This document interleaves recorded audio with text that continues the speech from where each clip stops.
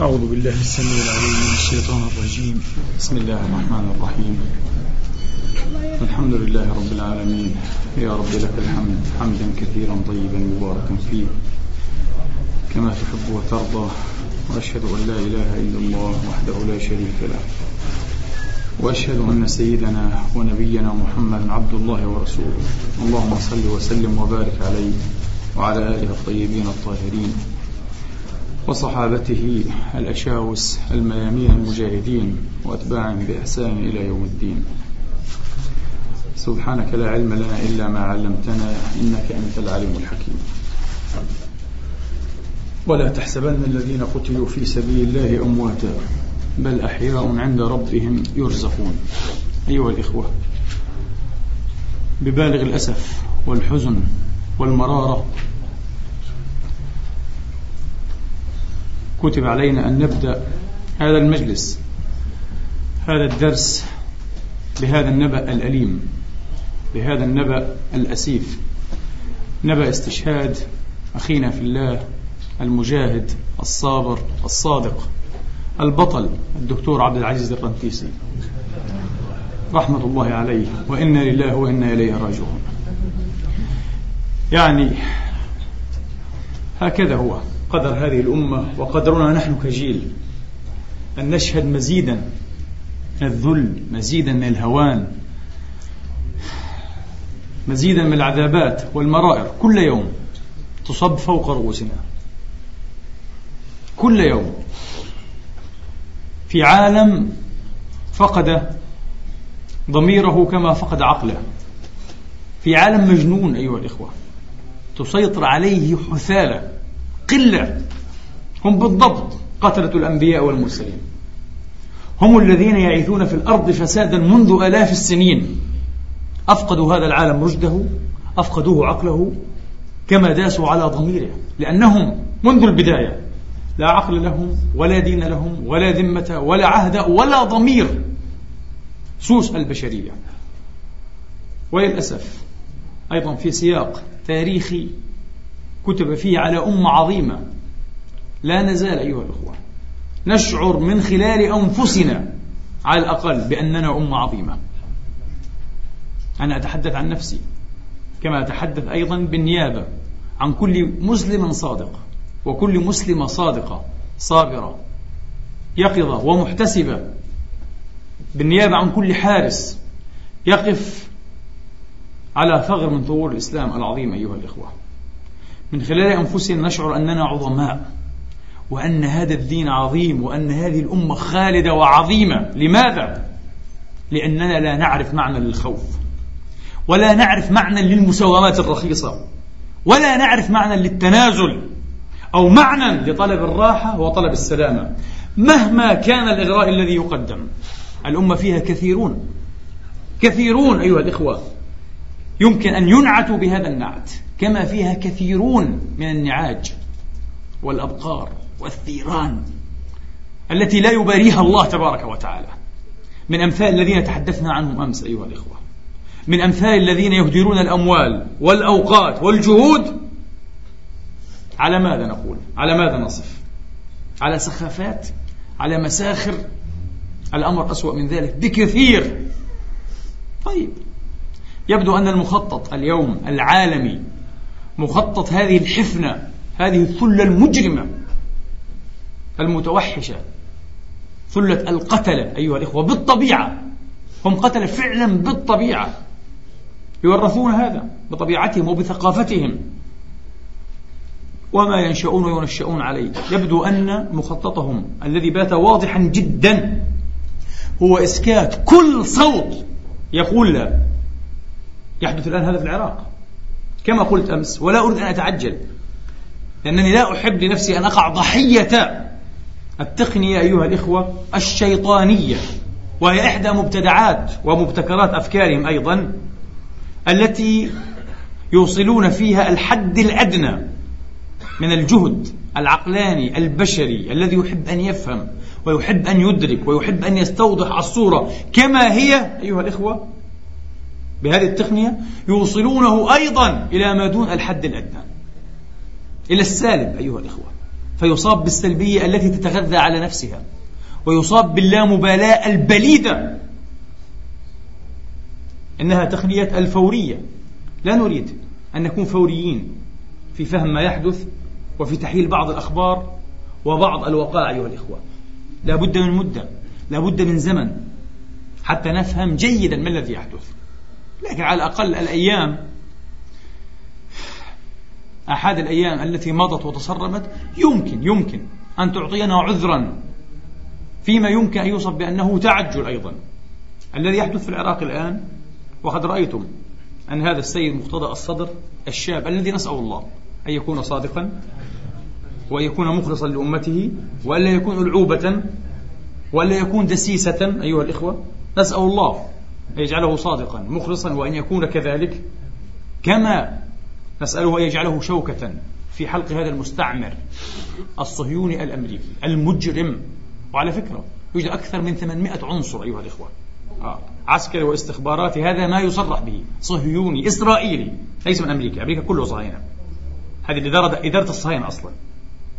وكما قلت لكم أمس، لا أدري حتى ربما لم أكمل هذه الجملة، هذا لا يقوله عدنان إبراهيم أو فلان، إنما قاله وزير خارجية فرنسا، رجل في مستوى سياسي عال جدا صرح به، وكان جريئا وشجاعا أكثر من كل أقزام العرب، وزراء خارجية العرب.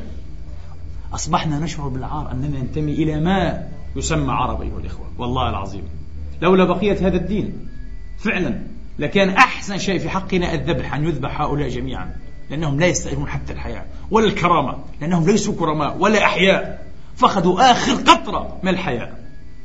تعرفون بعضهم بدأ يشتغل، يعني ماذا أقول، موظف إعلان للداعرات الأمريكيات. قد رأيتم هذا ربما على التلفزيون. بعض هؤلاء الذين يقودون الأمة يرضى لنفسه أن يكون معلنا عن نجوم الإرتب أيها الإخوة الأمريكيات. أف وتف لأمة يحكمها هؤلاء. وضع مزر جدا الذي تعيشه هذه الأمة، مزر جدا، وأكثر في الزراية وأبلغ في الزراية من جبن الجبناء، وهم كثر أيها الإخوة الذين تتاح لهم فرصة لكي يسجلوا موقفا. أنا هنا أسجل موقفا من هذا المنبر، أحب أن أسجل موقفا حتى أمام بضع مئات. موقف قد يكلف الكثير في يوم من الأيام، قريب أو بعيد، لا يهمني، لأنني أفهم ديني، أفهم إسلامي على أنك إذا سجلت موقفا ودفعت ثمنه فهذا هو أقصر طريق إلى الجنة إن شاء الله تعالى. ليس الإسلام أن تصلي وأن تصوم وأن تتدروش، لا، مسكين أنت.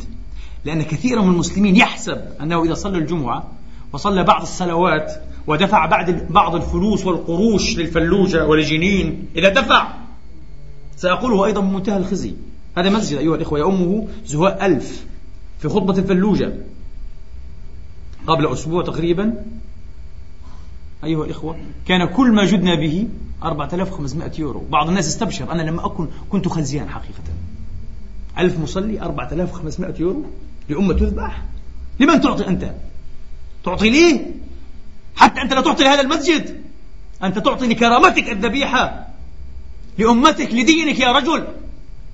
1000 لو كل واحد أخرج 10 يورو يشتري بها شوكولاتة كل يوم لأبنائه، لا تستحي أن أبنائك يأكلون ويضخمون، وأن إخوتك وأخواتك في العراق يموتون ويذبحون. 10 يورو كان 10,000 على الأقل. ما في، للأسف ماذا أقول، وضع صعب جدا جدا. ونحن هنا نسمع خطابا للأسف يبدو أنه نادر في عالمنا العربي، عالم الزيف وعالم الدجالين والمنافقين على جميع المستويات، حتى في الأحزاب والجماعات الإسلامية منافقون كثر، مصلحجيون، أصحاب مصالح يريدون أن يرعوها.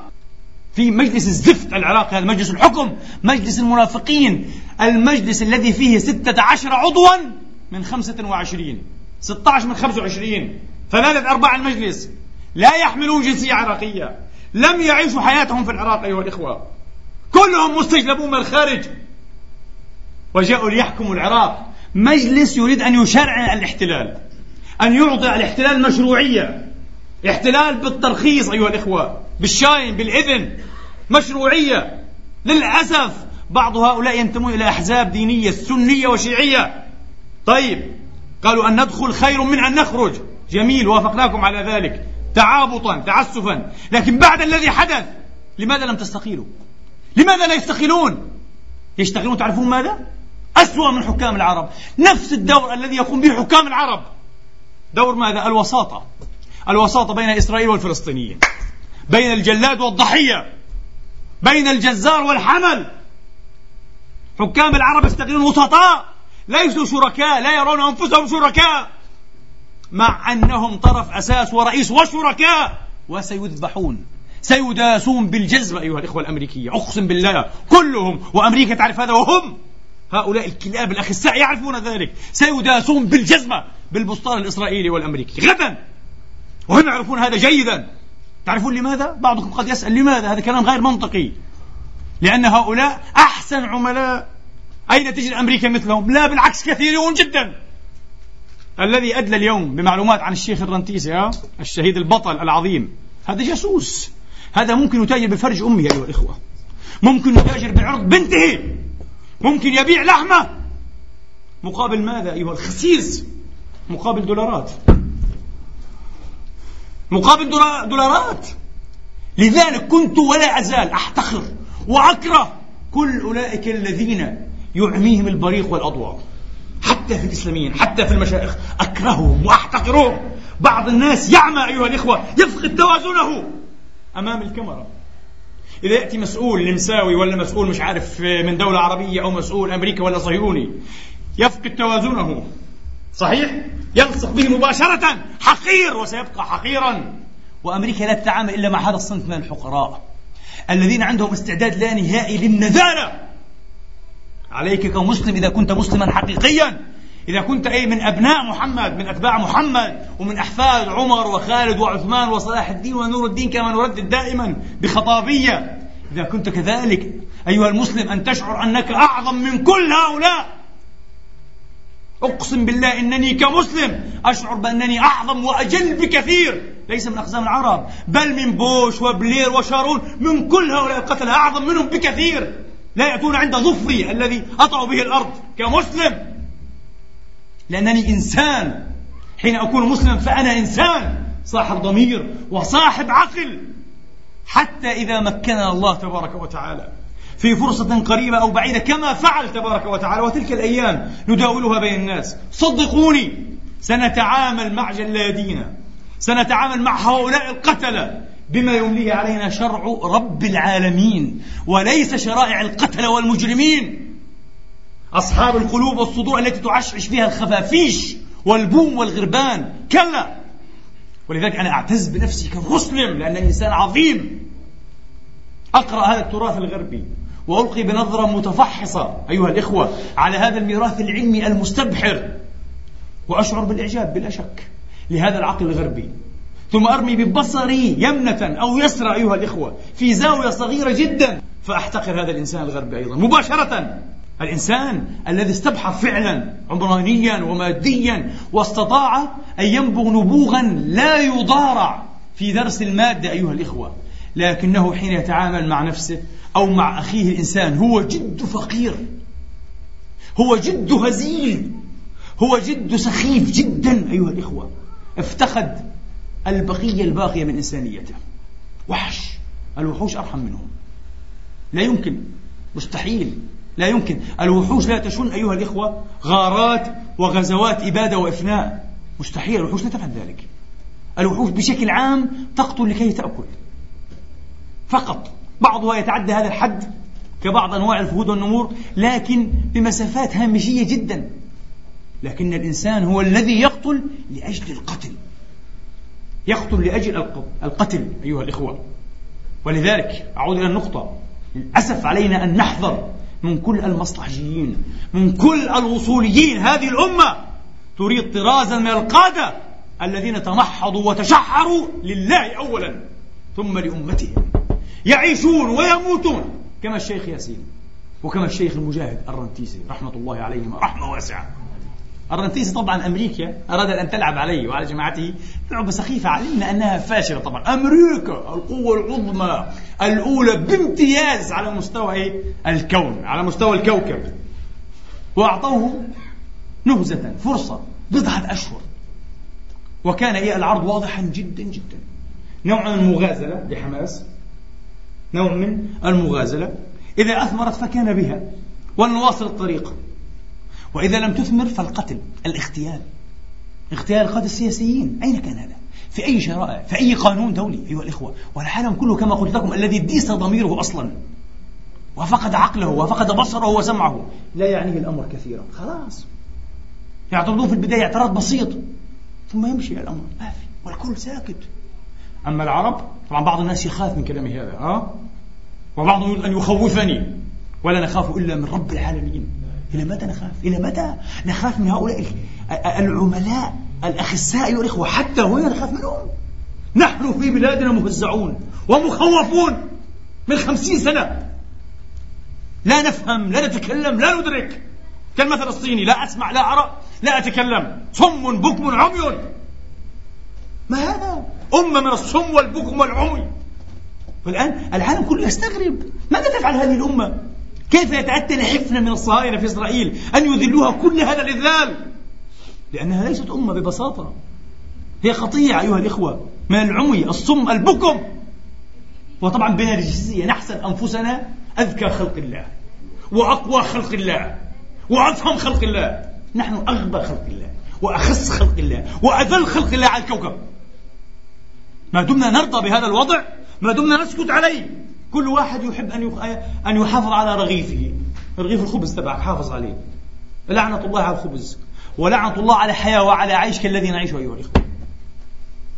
لا أحسد الآن في هذه الأمة إلا الشهداء فقط، والله العظيم لم يبق أحد يحسد على نعمة ينعم الله به عليه بها إلا الشهيد فقط، الشهيد الذي برأ ذمته ومضى إلى الله حميدا سعيدا. أما نحن فالأف والتف، فالعار والشنار أيها الإخوة علينا. أي والله هذا إذا كان لدينا إحساس. طبعا يوجد من هذه الأمة من فقد أصلا إحساسه. وتعرف مثل هذا الخطاب الذي تسمعون يثير غضبه وحنقه. لماذا؟ لأنه يذكره بخسته، فيغدو بعضهم يكتب التقرير مباشرة: لعل الله يريح من هذا الذي يذكرنا بخستنا ونذالتنا، لعله يكمم، لعله يسكت، لأنهم لا يحبون من يذكرهم بأنهم أخساء أنذال أيها الإخوة، أرذال، ويحبون أن يعيشوا على عرض الأمة وعلى دماء الأمة وعلى قضايا الأمة يأكلون بها الخبز العيش، ويتسنمون بعض المراتب الخسيسة التي ينعم بها المستعمر المحتل الصهيوني والأمريكي. فالذي يحدث في العراق تماما وحدة المشهد أيها الإخوة، توحد المشهد بالتمام والكمال، هو الذي يحدث في فلسطين. ما هو؟ محاولة يائسة، أنا أقول لكم يائسة، حين يبلغ الأمر بالعدو أن يقتل قتل غير مشروع غير قانوني، ويقتل هكذا بعنجهية، فهي محاولة يائسة بإذن الله ومكتوب عليها الفشل، وسترون والله العظيم إنها لفاشلة، لأن محاولة اليائسين لا بد أن يقتل كل صوت يقول لا لأمريكا والإسرائيل. ولذلك مرتضى الصدر هذا تنازل قبل يومين صحيح، وقال أنا مستعد للمفاوضات من غير أي شروط. هل قبل المحتل؟ لا، لأنه تجرأ وقال لا، وهم يعلمون لا يريدون أن يعطوه شرف أن يدخل بعد أن رفع رأسه وتجرأ أن يقول لا. شرف ماذا؟ شرف أن يفاوضهم. لا، أنت مش قدنا، مين أنت؟ ولذلك أنا أشك حتى في الخطاب المنسوب لأبي لادن هذا، أشك فيه تماما، هذا مفبرك، هذا خطاب أمريكي. طبعا لاستثارة إيش؟ لاستثارة النفوس والعقول هنا في أوروبا بالذات، طبعا أكثر من أمريكا. هذا موجه لأوروبا مش لنا، موجه ومش موجه للحكومات، موجه للشعب. تصور أنه هي منظمة إرهابية تريد حتى أن تسرق وأن تعتقل حكوماتكم المنتخبة الديمقراطية. فهل توافقون؟ طبعا أنا لو كنت أوروبيا سأرفض الكلام هذا، هذا محزلة. شو منظمة إرهابية تريد أن تعتقل حكومتي وأن تفرض عليها مفاوضات؟ مستحيل. ولذلك هذا الخطاب مش ابن لادن، هذا مستحيل. أصلا ابن لادن الله أعلم هو حي أو ميت، صحيح؟ معتقل فعلا، مسجون، هو على كل أحوال معتقل، حتى لو لم يكن معتقلا ماديا هو معتقل إعلاميا. والله العظيم لا يستطيع أن يفوه بكلمة، أقسم بالله ابن لادن، وأن تصل لنا، أقسم على ذلك وأنا أعرف ماذا أقول. يستحيل. ومسكين من يتخيل أنه هذا شيط لابن لادن وكلام لابن لادن وتبثه الجزيرة. الجزيرة تبث؟ الجزيرة لا تستطيع أن تبث أي شيء إلا بالجرين لايت من الوكالات المسؤولة والمدراء المسؤولين. محاضرة اليوم حول هذا الموضوع سنتوسع فيما ذكرناه أمس بشكل مختلط ومركز ومكثف جدا. لا تستطيع لا الجزيرة ولا غير الجزيرة ولا حتى هنا في أوروبا، صعب جدا جدا، الموضوع أصعب مما نتخيل أيها الإخوة. لذلك هذه محاولة يائسة، إسكات كل من يقول له. يريدون أن يرتبوا الأوضاع أيها الإخوة مع قوة جديدة، مع قوة جديدة، لكن الرهان خاسر. في العراق خاسر بإذن الله، وفي فلسطين خاسر. فلسطين لا تساوي فقط أحمد ياسين والرنتيسي والزهار وأبو شنب وفلان وعلان، أبدا أبدا. فلسطين تساوي هذا الشعب العظيم، هذا الشعب المجاهد، هذا الشعب فعلا الأسطوري في نضاله.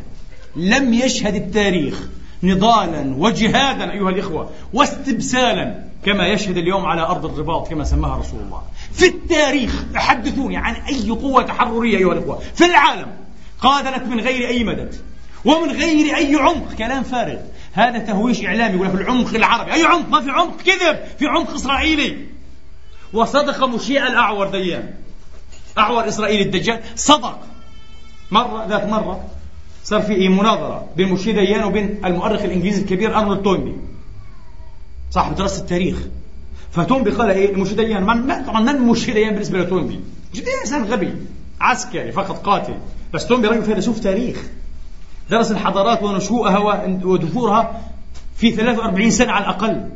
رجل فيلسوف كبير جدا جدا، عنده نظر أوسع من كل هؤلاء السخفاء.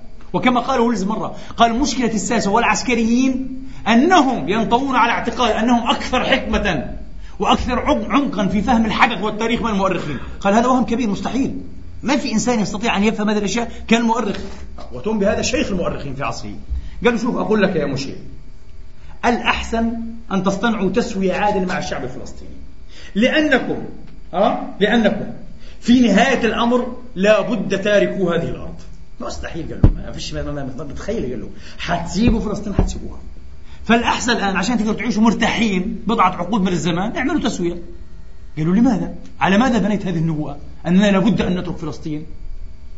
قال له على ما حدث في التاريخ. العالم الإفرنجي الصليبي كما يقال في الحروب الصليبية احتل هذه البلاد، بلاد الشام وما حولها الجزيرة 200 سنة، واحتل بيت المقدس أيها الإخوة فلسطين 93 سنة، قرن من الزمان، ثم خرج انتهى وأصبح أسطورة يعني قصة حدوثة أنثولة تاريخية الحروب الصليبية. شوف انتبهوا، 200 سنة من عذاب للأمة الإسلامية، والآن نحن نعيش فعلا نستذكر على أنها حدث تاريخي بسيط ممكن نتحدث عنه الآن بسطر أو سطرين.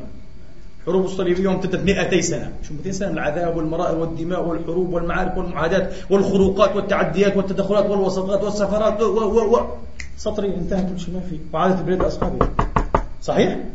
وكانت الأمة مثل اليوم كان حكام أخساء أذلاء فعلا يبيعون عرض أمتهم، يتاجرون به، يبضعون جسد الأمة أيها الإخوة. وأكثر من الآن انقساماتهم أكثر من انقسامات الدولة القطرية العربية المعاصرة. حلب فيها مملكة، الشام فيها مملكة، مش عارف الرها فيها مملكة، نصيبين مملكة، انطاكيا مملكة، بيت المقدس مملكة، كل واحد عنده مملكة، كلهم ملوك ما شاء الله عليهم. 50,000 حاكم عربي كان، وكلهم عملاء، أكثرهم يعني مش كلهم، أكثرهم بيتعاملوا مع الصليب، كانوا ضد بعضهم البعض، تخيل، وبيمونوا الصليبيين باستلاح ضد بعضهم البعض. بس لم يستمر الأمر. لماذا؟ أمة الكتاب هذه أمة خالدة، مستحيل. بتراجع نفسها، يبعث الله لها قادة مخلصين تتوحد عليهم فور أن يظهر القائد. الآن الأمة مسكينة. الأمة أيها الإخوة أيضا بشكل عام إجمالي لديها توجهات حسنة كما قلت أمس الإخوة، والله العظيم لتفتح غدا جبهة على إسرائيل، جبهة حقيقية، بجبهة خروج، جبهة 48 قال لك قاتلنا 7 جيوش عربية هزمتها إسرائيل. أكبر أكذوبة هذه. هكذا يعلمون في التاريخ دائما. تعرفون لماذا؟ لكي يفتوا في عضدنا، لكي يجعلون كافرين بقضيتنا. شو 7 جيوش؟ هذا كلام مش صحيح. 7 الجيوش العربية كانت من حيث العدد أقل من الجيش الإسرائيلي. صحيح؟ هذا ما لا يعرفه أكثر الصبيان والغلمان الذين يسمعون هذا الكلام. ما بنعلم أولادنا الصغار الكلام هذا، لا، لأنه 7 جيوش. فعلا تتخيل أنت إنه جيوش جرارة لجب جهاءته فعلا وهزمهم العدو الذي يقهر. شو دولة معطية 500 واحد ودولة 350 جندي؟ شو هذا؟ مع جيش عصري أيديولوجي مؤدلج معبأ أيديولوجيا بشكل غير طبيعي. كان جيش صهيوني عقدي، عقيدة، تلمود وتوراة وكذا وأرض الميعاد، والكلان الفارغ الأساطير هذه مؤسسة. وبعدين من حيث العدة أحسن منا 1000 مرة. كانوا أسلحة صديقة خربانة أصلا ما بتشتغلش كانت. وقائد الجيش الأردني مين هو؟ إنجليزي، قالوا قلوب باشا أبو حنيك هذا. شو هذا؟ إنجليزي يأخذ الجيش العربي؟ إيش المهزلة هذه؟ قال لك وهزمنا في الثمان. مش نهزم مثل ما قال الشيخ الغزالي، لو حاربنا نحن قردة بدها تهزمنا. لو قردة هكذا سوف تهزم هذه الجيوش.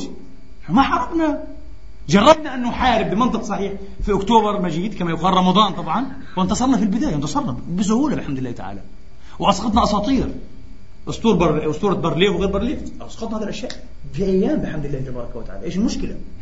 الآن لو فتحت جبهة حماس الآن أصبحت قوة دولية، العالم يحسب حسابها، صح؟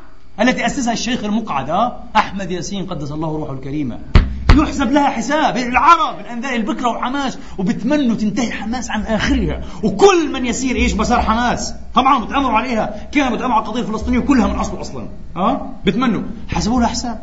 ولما راحوا في المؤتمر الذي أجهض الحمد لله ولم يتم أصلا، وما كان متوقع منه إلا العار أيضا والشنار، كان في وفد لحماس مع الوفد الفلسطيني طبعا مع وفد السلطة، في حماس لابد أن تمثل، صار لها حساب إقليمي وقومي وعالمي كمان، وأصبحت هدك، أصبحت يعني صداع ألم في الدماغ الأمريكي. حماس شوية جماعة بسطاء شباب صواب في القطاع والضفة. كيف أمة عظيمة من 1.3 مليار مسلم ما تستطيع تتصدى؟ تستطيع أن تتصدى للعالمين إن شاء الله تعالى. الثمن باهظ صحيح، ملايين الشهداء، عندنا القدرة، عندنا الأمل، عندنا الرغبة في ذلك، نحب هذا والله الحمد لله، نحب ذلك تماما. نحب الشهادة، في أحسن من الشهادة؟ النبي نبينا يا أخي، معلمنا، قائدنا، ملهمنا، رغما عنهم مهما حاولوا وكرروا تغيير المناهج ما في صاحب منهاج هو رسول الله. ما تستطيع، مستحيل. لو استطاع لو نجح الشيوعيون من قبلك لنجحت أنت اليوم يا بوش يا أهبل يا هطلاوي. مستحيل. الشيوعية عبر 70 سنة لم تنجح في الجمهوريات الإسلامية أن تطمس الإسلام، كان ممنوع. لو أنت قبرت أباك على الطريقة الإسلامية تسجن 20 سنة أحيانا، تخيل أنت ولا صليت ولا صمت، تقبر أباك بالطريقة الإسلامية 20 سنة في السجن وتعذيب، بجننوك. ممنوع أي شيء له علاقة بالدين. حكومة الحديين كفرة، ومع ذلك لما انحل الاتحاد السوفيتي ومات بالسكتة القلبية كما يقال خرج المسلمون في الجمهوريات آلاف حفاظ كتاب الله، آلاف الفقهاء، بس تعمموا فقه، ما كانش عندهم عمائم، وفقهاء يحكي لك الفقه الشافعي بالأصول والفروع، غريب، حافظين المتون، حافظين كتاب الله، رياض الصالحين، من أين هؤلاء؟ وكانت قصة عجيبة جدا، أسطورة فعلا، أسطورة حقيقية، أسطورة الحجرات. وكشفت هذه الأسطورة، كانوا يحتفرون مثل المورسكيين اللي كانوا إيش في الجزيرة، شبه الجزيرة في الأندلس أيها الإخوة، واحتفظوا بدين حتى ذابوا المساكين بعد التذبيح ومحاكمة التفتيش مثلش، لكن نجحوا أكثر هؤلاء. يحتفرون تحت الأرض وبشكل عالي جدا جدا من الأشكال السرية، بيوتا تحت الأرض وغرفا. وبعدين إيش يدربون ويعبئون أبنائهم تعبئة نفسية وأمنية شديدة التوقي، ثم إيش يدلونهم في أوقات مختارة بعناية، أوقات إجازات، حيث يكون هناك من الفقيه ومحفظ كتاب الله ومدرس مبادئ اللغة العربية وهكذا. واستمرت العملية على مدى 50 سنة، نصف قرن، واحتفظ المسلم بدينه. مستحيل. لا تستطيع أن تمحو منهاجنا، لا تستطيع أن تسرق منا قرآننا، لأنك لا تستطيع أن تراهن على عزائمنا إن شاء الله. الرهان دائما خاسر. هذه أمة لا تخشى الموت، وما دام هذه الأمة لا تخشى الموت أو فيها من لا يخشى الموت، والله العظيم ستبقى حية.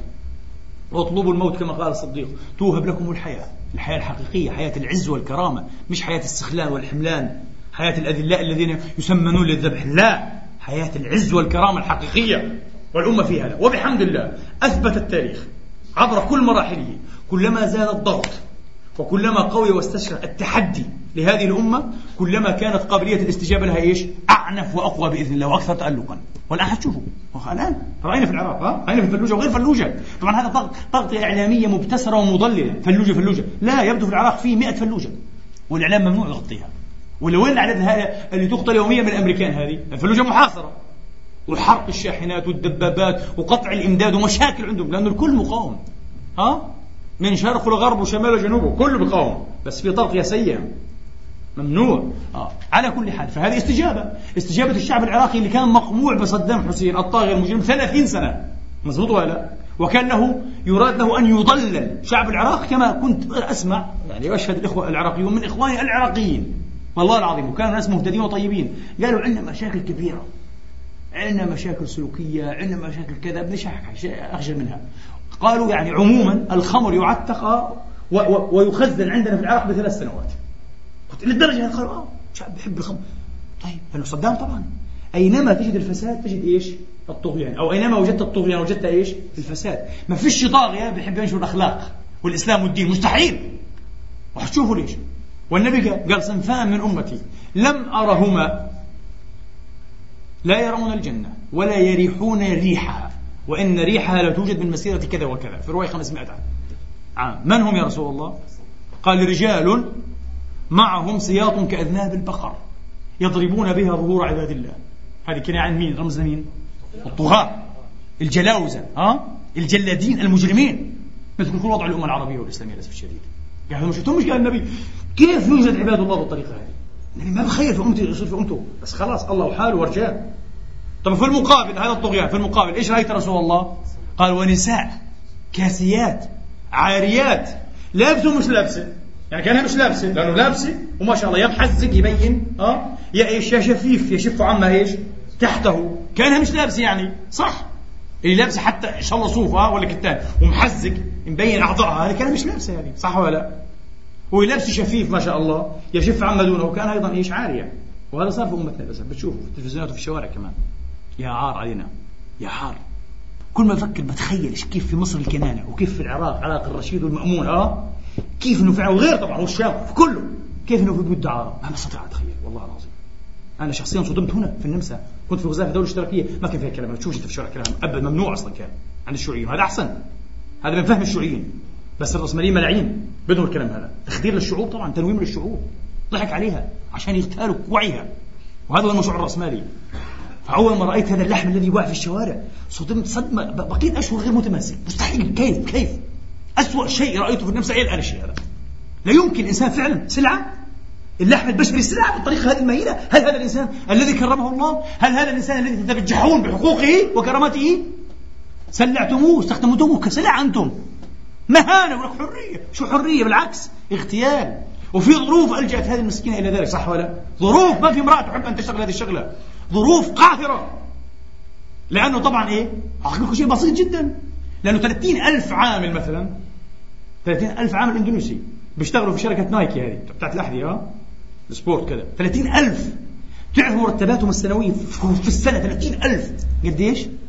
نص ما يتقاضاه لاعب كرة مشهور ما بعرف اسمه، نسيته قرأته ما بعرفه، عن عرض يستمر دقيقة واحدة للحذاء هذا نايكي. بطلع بضرب فيه الفوتبول هيك بصفروا الناس كذا، خلاص انتهى العرض في التلفزيون. بأخذ هذا قد 30,000 اللي بأخذوه في السنة مرتين. هذا ظلم، وحشية، عنصرية، عرقية، إرهاب اقتصادي أكبر من هيك والله العظيم. هذا حقيقة الحرب، حرب مجرم ما في عنده أي حس للعدالة أصلا، وبده يتحدث عن العدالة. ولا عدالة إيش؟ ولذلك حتى الآن مصطلح العالم الثالث، يقول لك العالم الثالث، أنتوا تفكروا العالم الثالث فقط في أمريكا اللاتينية وآسيا وأفريقيا؟ لا، العالم الثالث في صميم أمريكا. أمريكا نفسها فيها عالم ثالث، صح ولا؟ طبعا أكثر الأمريكان عالم ثالث، ما عندهم حاجة، مساكين تحت خط الفقر. فيها 30 مليون أمريكي، 30 مليون العشر بيلاقوش يشوكلوا مساكين، ما في أكل بالمرة خالص، تحت خط الفقر، مسحوقين. العالم الثالث موجود في قلب أمريكا، في قلب أمريكا. فهذا هو. فطبعا لازم يكون في دعارة وتجارة اللحم البشري، عشان 1% يحتاجوا أكثر مما يحتاجوا كم؟ 80% من الأمريكان، 1%، ويفرضوا خطابهم عليك ولغتهم أيضا، ويتحكموا فيك ويخشوك كما يخش الجمل، ويسوقوك إلى حيث يريدون. هذا المعادلة ببساطة. عالم مجرم كما قلت لكم، فقد عقله كما فقد ضميره. بلا عقل بلا ضمير، هذا العالم الذي نعيش فيه أسوأ عالم.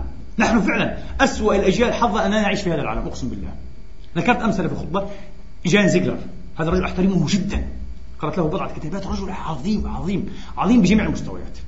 هو سويسري، ورجل يدافع عن قضايا المضطهدين، مش عرب مسلمين فقط، كل المضطهدين، عرب ومسلمين وعالم ثالثيين وأوروبيين وأمريكان، وقاعد بيتحدث التيار الضخم هذا. لكن كفاءاته وقدراته العلمية جعلت يعني له قواما صلبا، يستطيع يقف على رجليه، يجيد أكثر من 8 لغات، تصور، يكتب بهذه اللغات المختلفة، تسنم مناصب حتى دولية كبرى الرجل هذا. فيلسوف عظيم، رجل غير طبيعي، هو صاحب إيه؟ الكتاب الذي ذكرته أمس، سادة العالم الجدد، يفضح فيه هذا النظام الوحشي الليبرالي المتوحش أيها الإخوة. ويقول في مقابل له، يقول لم يحدث أن البشر عاشوا تحت هكذا نظام بالغ الوحشية والدونية ومفتقد لحس العدالة، ما حدث في التاريخ. طبعا في مثال طبعا دائما إيه يتوارد للخاطر والذهن، الرومان كانوا أجرم، بالعكس. تعرف الرومان اللي حكموا العالم أكثر من 1400 سنة كانوا أعرق في العدالة وفي الإنسانية لسه والآدمية من الشعب الأمريكي اليوم، من القوى المتسلطة حتى في أوروبا هنا في العالم، أعرق بكثير. لماذا؟ يقول جان زيغلر، هذا كلامه هو، بيقول الرومان كانت عادتهم ودأبهم أنهم يعيدون إلى مستعمراتهم الشعوب المستعمرة. مصر كانت مستعمرة رومية صحيح، بشغل المصريين إيه يشتغلوا في القمح، يزرعوا القمح وكذا ويأخذوا الرومان. الشام نفس الشيء مزرعة لهم، وما الناس بتشتغل عندهم، بس يعني بشيء مش سخرة كاملة زي اليوم. طبعا 30,000 أندونيسي وبيأخذوا أكثر من إيه أقل عفوا من نصف ما يأخذه لاعب كرة يظهر في عرض لدقيقة واحدة في الأحذية هون مصنعوها. شيء أنا لم أستطع أن أستوعب الشيء، مستحيل، لا يستوعب، ما بتقدر تفهمه أنت. حاول تديره بأي طريقة لا يفهم، لا يهضم هذا الشيء. الشرام توحش غريب جدا. هذا سخرة؟ السخرة أفضل من هيك بكثير، صح ولا لا؟ السخرة أفضل من هيك بكثير. أنت شوف نظام السخرة 30,000 واحد لو كل يوم تعطيهم إيش فطور وغداء وعشاء، واحسب هذا بيطلع أكثر بكثير إيش من هذه النسبة اللي بأخذوها مساكين. إذن أشياء أسوأ من السخرة، أسوأ من العبودية. إذن لا تصدقوا أسطورة أنه انتهت العبودية والرق، مستحيل. في استرقاق لشعوب كاملة لقارات، في استرقاق لشعوب وقارات، والآن يراد للشرق الأوسط بموقعه الاستراتيجي وثرواته الظاهرة والباطنة وكل إمكاناته أن إيش يسترق، أن يعتقل، أن يسرق، ربما أكثر أيضا من ذلك، وأن يباد سكانه. وهذا الكلام مخطط له منذ الستينيات. انتبهوا، هعمل عليه مرة خطبة إن شاء الله، هو وثائق مخطط منذ الستينيات.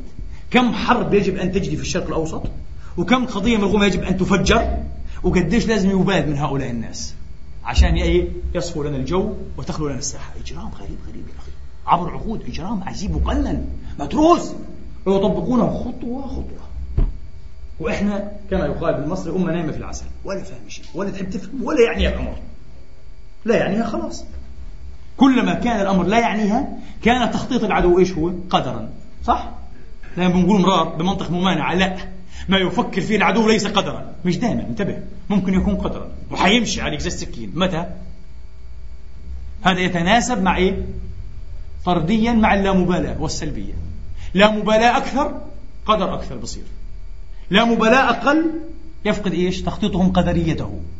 إذا أنت لا مبالي وسلبي بصير صح كل ما يفكر فيه عدو قدرا لا بد أنه ينفذ ويحم عليك.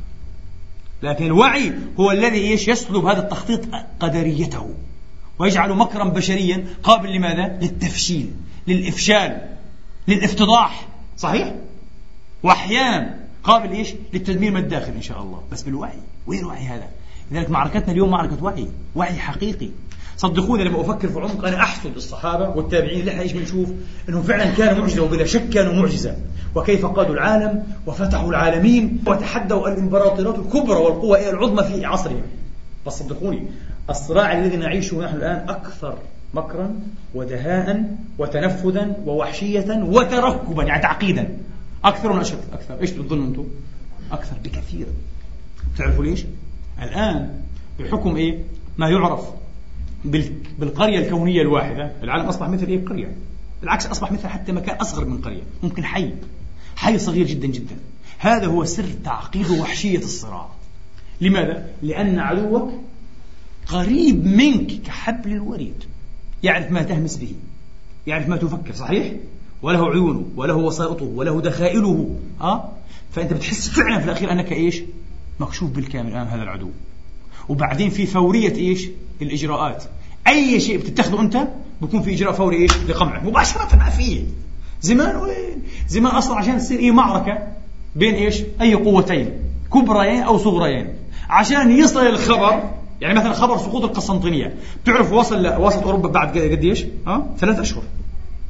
وهذا حدث تاريخي مفصلي. المؤرخون الأوروبيين بيقولوا سقوط القسنطينية بداية إيش؟ العصور إيش؟ الحديثة. انتهت العصور الوسطى ودخلت العصور إيش؟ الحديثة. أكثر المؤرخين عندهم الاتجاه هذا، مش كلهم. طيب خبر مش طبيعي هذا. سقوط القسطنطينية عاصمة الدولة البيزنطية الشرقية، هذا لما وصل لوسط أوروبا بعد 3 أشهر. مظبوط ولا لا؟ إذا كان ممكن للاعبين الكبار الرئيسيين يتفردوا ويفكروا وينفذوا بطريقة أكثر هدوءا، ومن ضمنهم المسلمون. اليوم لا، ما في. اليوم محاضرة زي هذه، وأنا ما بقول هذا من باب الهجس، لأنه يعني في أنواع من الهذيانات النفسية، لا أنا لا هذي، وأعرف تماما هذا، وقرأت وبعرف أشياء تؤكد هذا. درس زي هذا ما في، بنتهي من هنا مباشرة بعد ساعة بكون وصل للجهات المعنية. وإيش تكلم وإيش قالوا، كم واحد المرصودين، لازم يعرفوا العدد عشان يعرفوا درجة الخطورة. ممكن هذا شكل تهديد بعدين، ممكن بعد بنات، ممكن بصير شيء بيأثر علينا، كله مرصود. وفي على فكرة شيء اسمه الوثيقة، كتيب صغير نشر في مصر نشروا شخصية سياسية مصرية اسمها الوثيقة، خطيرة جدا الوثيقة، هذا شيء مش طبيعي. كشف عنها بطريق التقدير الإلهي، لا أحب كلمة صدفة، بطريق التقدير الإلهي. هي برضانية الوثيقة هذه. طيب إيش عن إيش تتحدث هذه؟ تتحدث عن جماعة شباب مسلمين طلاب في إحدى الكليات بجامعة في اليابان، عندهم نشاط إسلامي صور وفكر إسلامي وحي، ومش جماعة سياسية كانوا أبدا، جماعة طلاب ولا ناس عندهم نشاط عسكري أبدا، ناس عاديين بيتكلموا في دينهم وكيف يحافظوا على دينهم ويعملوا دعوة بين اليابانيين. وثيقة على أعلى المستويات، صور قصداهم بالاسم، مين القيادة ومين الأعضاء، مين الأكثر كذا، إيش بيعملوا، إيش بدهم، إيش كذا، إيش بدهم، ومعطين الأمر أكبر مما يستحق في نظرنا. إذا ما فيش شيء متروك، انتبهوا، ما فيش شيء متروك، كل شيء مرصود مفكس مبقر، كل شيء محطوط في البؤر، كل شيء. يهتمون بالكبيرة والصغيرة، لأنهم تعرفون لماذا؟ يفكرون في المستقبل، يريدون أن يسرقوا مستقبلنا، ولذلك يحبون أن يقطعوا الطريق على كل قيادة محتملة. ممكن تعقلوا هذا قيادة، لو أخذ فرصته ممكن هذا يقلب الجماهير علينا، صحيح؟ ممكن يكون عنده نوع من الكاريزما نادرة جدا جدا. يعني عبد الناصر في يوم من الأيام هذا كان شخص فلت منهم، يعني مش طبيعي. طبعا بعض الناس بخلفها من الشيء هذا، أنا ما بتحدث عن كان عبد الناصر الاشتراكية والقومية ومقهم الإسلاميين، بس كان قيادة بلا شك، وكان زعيم، وكان عنده كاريزما نادرة جدا جدا، صح؟ كان يهز العالم العربي كله من محيط إلى خليجه، سواء أحب الإسلاميين أو لم يحبوا، هذه الحقيقة. فهم ما قدروش يعملوا الشيء هذا، بس هو قدر، لأنه هو شخص مش طبيعي. والرجل حاول يتحدى فعلا، تحدى إسرائيل والغرب وكذا، وبعدين دفع حياته ثمن لذلك الرجل هذا، وتألبوا عليه العدوان الثلاث، ويقال مات مسموم، ممنوع. حسن البنا قبله رحمة الله عليه، شيخ حسن البنا قتل ودفع حياته ثمن الكاريزما، لأنه كان عنده هذا الرجل قدرة إلهامية موحية وقدرة تجميعية جاذبة، عنده جاذبية هائلة جدا الشيخ البنا رحمة الله عليه. وكان سبب نهاية الشيخ البنا رجل ملعون، كاتب صحفي أمريكي، أجل سمع عن الشيخ البنا، كان عام بالصدفة قال نروح نزور ونشوف شو البنا هذا. شاف الشيخ وشاف طريقته وأسلوبه وتأثيره في الناس، قال هذا خطير جدا. وهذا كان صحفي محنك دارس، قال لهم أنا بقدر هذا الرجل عاش كما 40 سنة سوف يتغير مصير الشرق الأوسط كله. قال بده يقتل، اقتلوه، قتلوه. وفي المقابل انتبهوا إيش بصير العكس تماما. شوفوا شخصية زي ما قلت لكم، من اللي تفقد قوامها وتماسكها أمام أمام المال، أو أمام المناصب، وعندها بكون نوع من الذكاء، نوع من النبوغ، نوع من الكاريزما حتى. فبقول هذا ممتاز، مناسب جدا جدا، العبوا عليه، جيبوه انفخوه، بدنا إياه، له دور، لازم يلعب دور معين رول في يوم من الأيام قريب أو بعيد. وهذا البسيط. تعرف ليه متبوش هذا الهلفوت هذا الأبلة حقيقة، هو عنده معلومات حقيقية من الناس كتبوا عنه أصلا. فعلا رجل متخلف مسكين، متخلف حتى لغة متبعة متخلفة، إذا خرج عن السياق بخبص تخبيص مش طبيعي، بتعرفش يتكلم بطريقة حتى سلسة، مسكين متخلف، رجل متخلف. يعني هو كل سألوه قبل ما يصير رئيس يحكي لهم بس 9 زعماء من زعماء العالم، ما عرفش، قال 4 وما عرفش، مش عارف 4 رؤساء في العالم كلهم أصلا، 4 بس، ما بعرف ولا عارف حاجة. لذلك أنا هذاك اليوم بضحك لما قاعد يتكلم جنبه القرد شارون الخنزير ويحكي قال حدود 49، قلت انت عارف 49؟ والله ما تعرف حاجه، وعارف مش عارف حاجه، اقسم بالله يقرا ما يعرفه، والله العظيم ما بيعرف شو 67 ولا 49 ولا حاجه. هو اللي مش عارف لي اسماء 5 زعماء في العالم، بده يعرف قضيتنا، بس بكتبوا له بقرا، هو قارئ بده يقرا، انتهى، اقرا يقول هيك، وبيطلع حدود 49 وكذا، ولا فاهم حاجه، مسلم ولا عارف حاجه، هو هيك اداه. هذا الرجل من ابوه الروحي؟ القس بيلي جرام، هو جراهام يعني، بس ينطق جرام، بيلي جرام أو جراهام، هذا أبوه الروحي، هو اللي نفذ فيه الروح الدينية، وعرف إنه عنده قابلية للهوس الديني، ما هوس ديني هذا بوش طبعا. طيب بلاش، ما بدناش إحنا قصة بوش الآن، بدنا قصة جراهام هذا نفسه. ليش هذا بالذات صار قسيس كبير في أمريكا، خطير، خطير. ادخل على الانترنت واكتب بس اسمه، تطلع لك مئات الآلاف المواقع، مش عشرات آلاف، مئات الآلاف. شخص عالمي الآن هذا في أمريكا بطل قومي مثل جيفرسون وواشنطن، بطل قومي كبير جدا جدا، مش طبيعي. تعرف قصته هذا كان في الستينيات أيام المكارثية متزامن مع حركة جو مكارثي ضد الشيوعية، متزامن معها تماما. كان مجرد قسيس بسيط غلبان يعرف في بضع عشرات سوا في خيمة له، شاهدوا خيمة بيجتمع في الخيمة يتكلم المسيح والرب والمخلص والكتاب المقدس، ومسكين عقد حاله بتهبل. بعدين صار في النفوذ الشيوعي صحيح، والنفوذ لم يكن نفوذا كما صور. مكان في الخبيث هو اللي صوروا هيك، قال عندي قائمة ليستة بأسماء ناس حتى في الخارجية بيعمل عملاء للشيوعيين، وبعدين اعترف وقال كله كان كافر عشان يعطي نفسه صلاحيات وسطوة وسلطة أكبر للإرهاب والقمع. وفعلا كان إرهابي كبير مكان هذا، وسقط بعدين كما سقط غيره. فكان في نفوذ شيوعي بسيط جدا مش كما صوروا. فأكبر رئيسين لأكبر شركتي إعلام في أمريكا سمعوا عن مين؟ عن القسيس هذا. قالوا بدنا نلتقي فيه. طبعا أكيد سمعوا عن غيره، طبعا التقوا مع عدة خسيسين بدهم الحين ينفخوا في النشاط الديني صحيح عشان يقاوموا الشيوعية، مثل ما ضحكوا على العرب وخلونا وحتى كتاب عرب وعروبيين وإسلاميين 50 سنة نكتب ضد الشيوعية ضد الشيوعية ضد الشيوعية. طبعا الشيوعية كانت أرحم بينا من مين؟ من رأسماليين المتوحشات، صح ولا لا؟ الشيوعية حاولت تعمل توازن وحاولت تمد العالم العربي شوي سلاح شوي كذا، تعمل نوع من التوازنات. لما راحت صرنا احنا مكشوفين، صرنا للذبح. فللأسف ما كيف نفهم السياسة بالطريقة؟ ما كنا نفهمها، ما في حد يفهمها ولا عارفين شيء احنا كلنا، ولا قادتنا فاهمين أصلا أو فاهمين بدهم مش يعملوا. فنفس اللعبة في أمريكا كانت. فأجوا التقوا بيه. أول ما التقوا بيه قالوا جيد في المواصفات اللي بدنا إياها. فراح هذا مباشرة رئيس شركة الإعلام المشهور، وأبرق إلى كل من دونه، انفخوا بالجرام. بالضبط كانت الجملة. شفتوا كيف اللعب؟ انفخوا 3 أشهر. صار يطلع على التلفزيونات وفي الدوريات والمجلات واليوميات والصحف، تخيل، ويسمع له 350,000 بعد 3 أشهر. شفتوا كيف اللعب هذا؟ وهذا بصير في العالم العربي كمان نفس الطريقة. انفخوا فلان، تلاقيه بشهرين يصير كل يهتف باسمه بيسمعوا له دو دو دو دو دو دو، وفي وراه شيء بيكون تخطيط. فنفخ هذا الرجل مباشرة، نفخوا.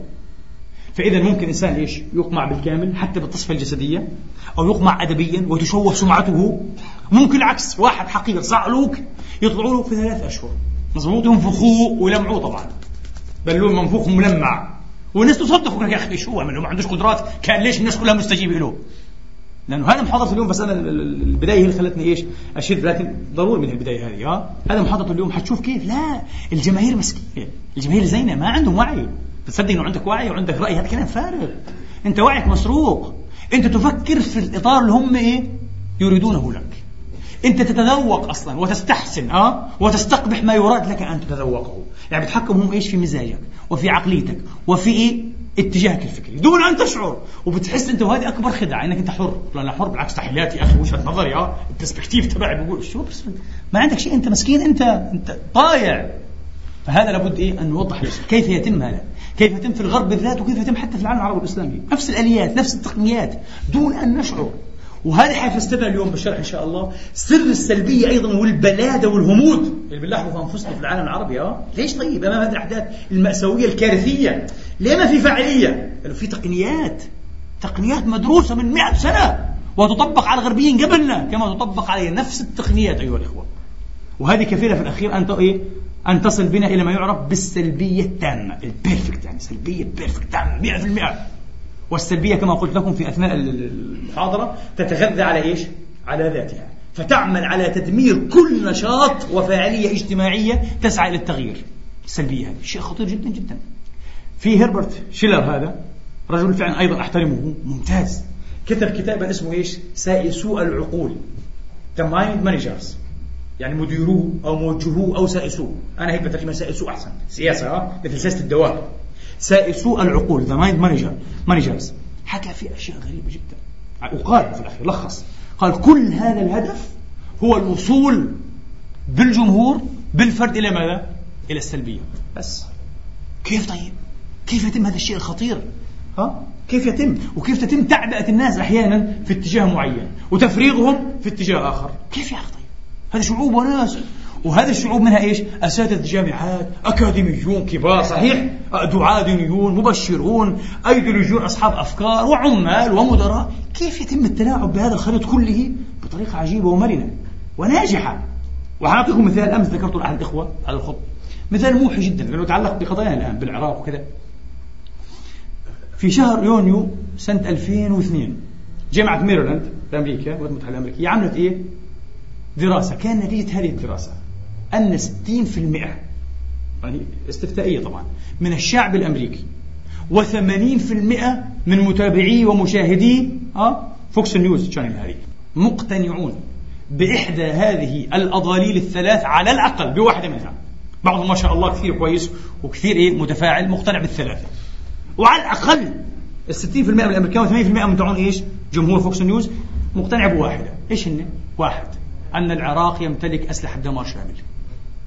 60%. يعني هذول بدهي جدا يكون مع الحرب ولا ضد الحرب؟ مع الحرب، لأنه هذا ضروري.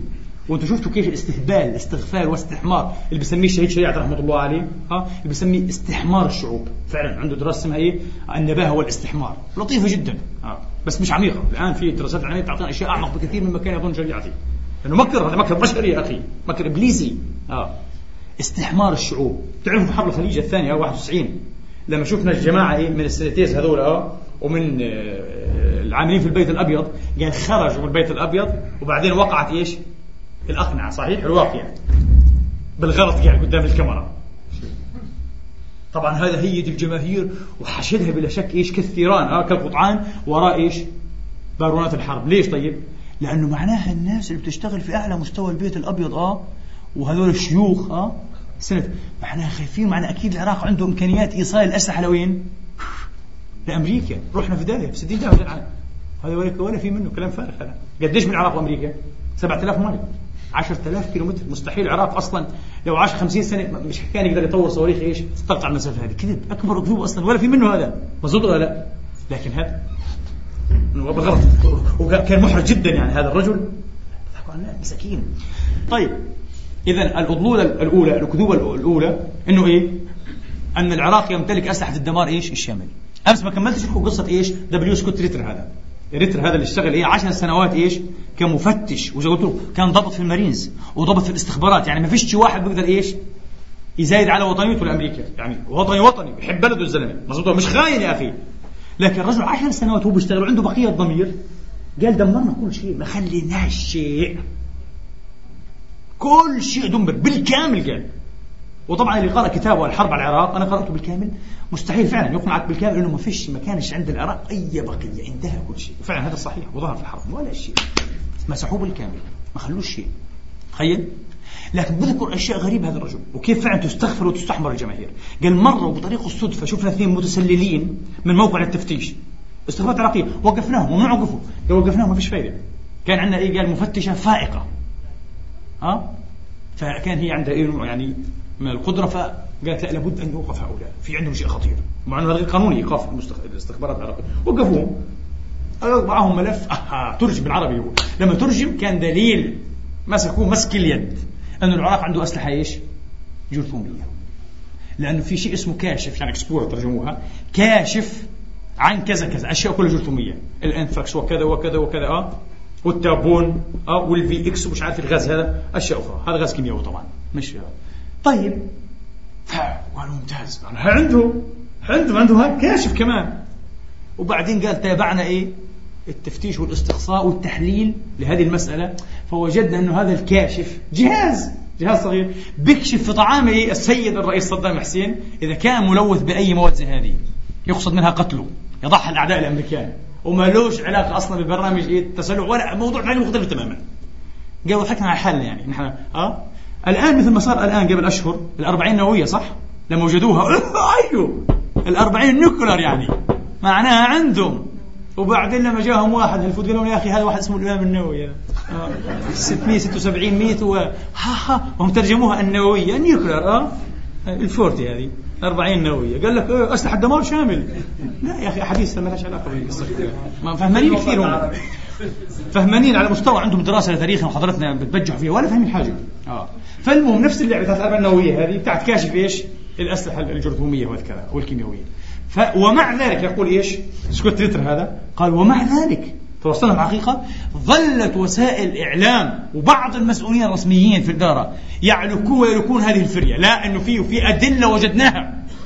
طب يا أخي مش أدلة طلعت، هذا كلام فارغ. لا، من صالحهم أن تكون أدلة، ولذلك لابد كان أن تخلق الأدلة بالزيف بالكذب، هكذا يستغفل الناس. المهم، فهذا الرجل أيها الإخوة لأنه أدلى بشهادة، الرجل أدلى بشهادة، قال لا، العراق ما عنده، وأنا إذا كان هو مبرر الحرب أسلحة دمار شامل فالحرب غير مبررة.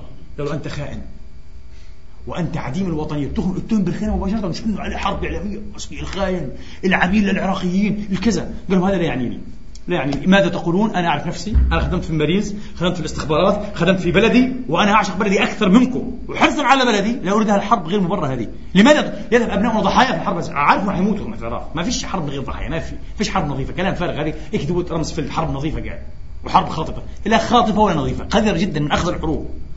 فاتهم أنه عديم الوطنية وأنه خائن. الزلمة حاب يدافع عن موقف المسكين، فحاب يعمل فيلم تسجيلي وسماه إيش؟ الرمال المتحركة.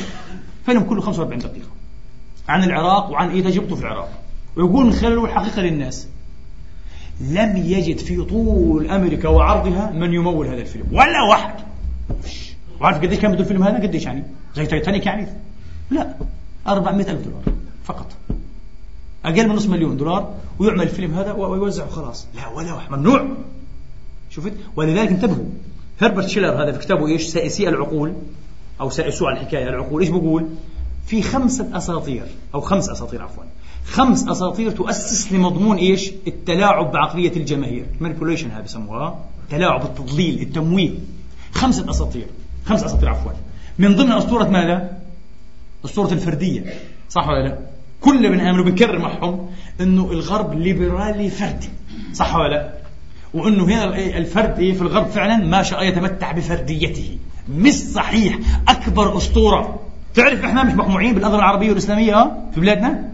لدينا فردية أكثر منهم، ولدينا شخصيات مستقلة أكثر منهم، ولدينا هامش نقدر نتحرك فيه ونعارض ونمانع ونفكر ونجيب احتمالات بديلة أكثر من الإسلام الغربي. وحجيب لكم الآن أدلة حقيقية وعلمية على هذا الشيء.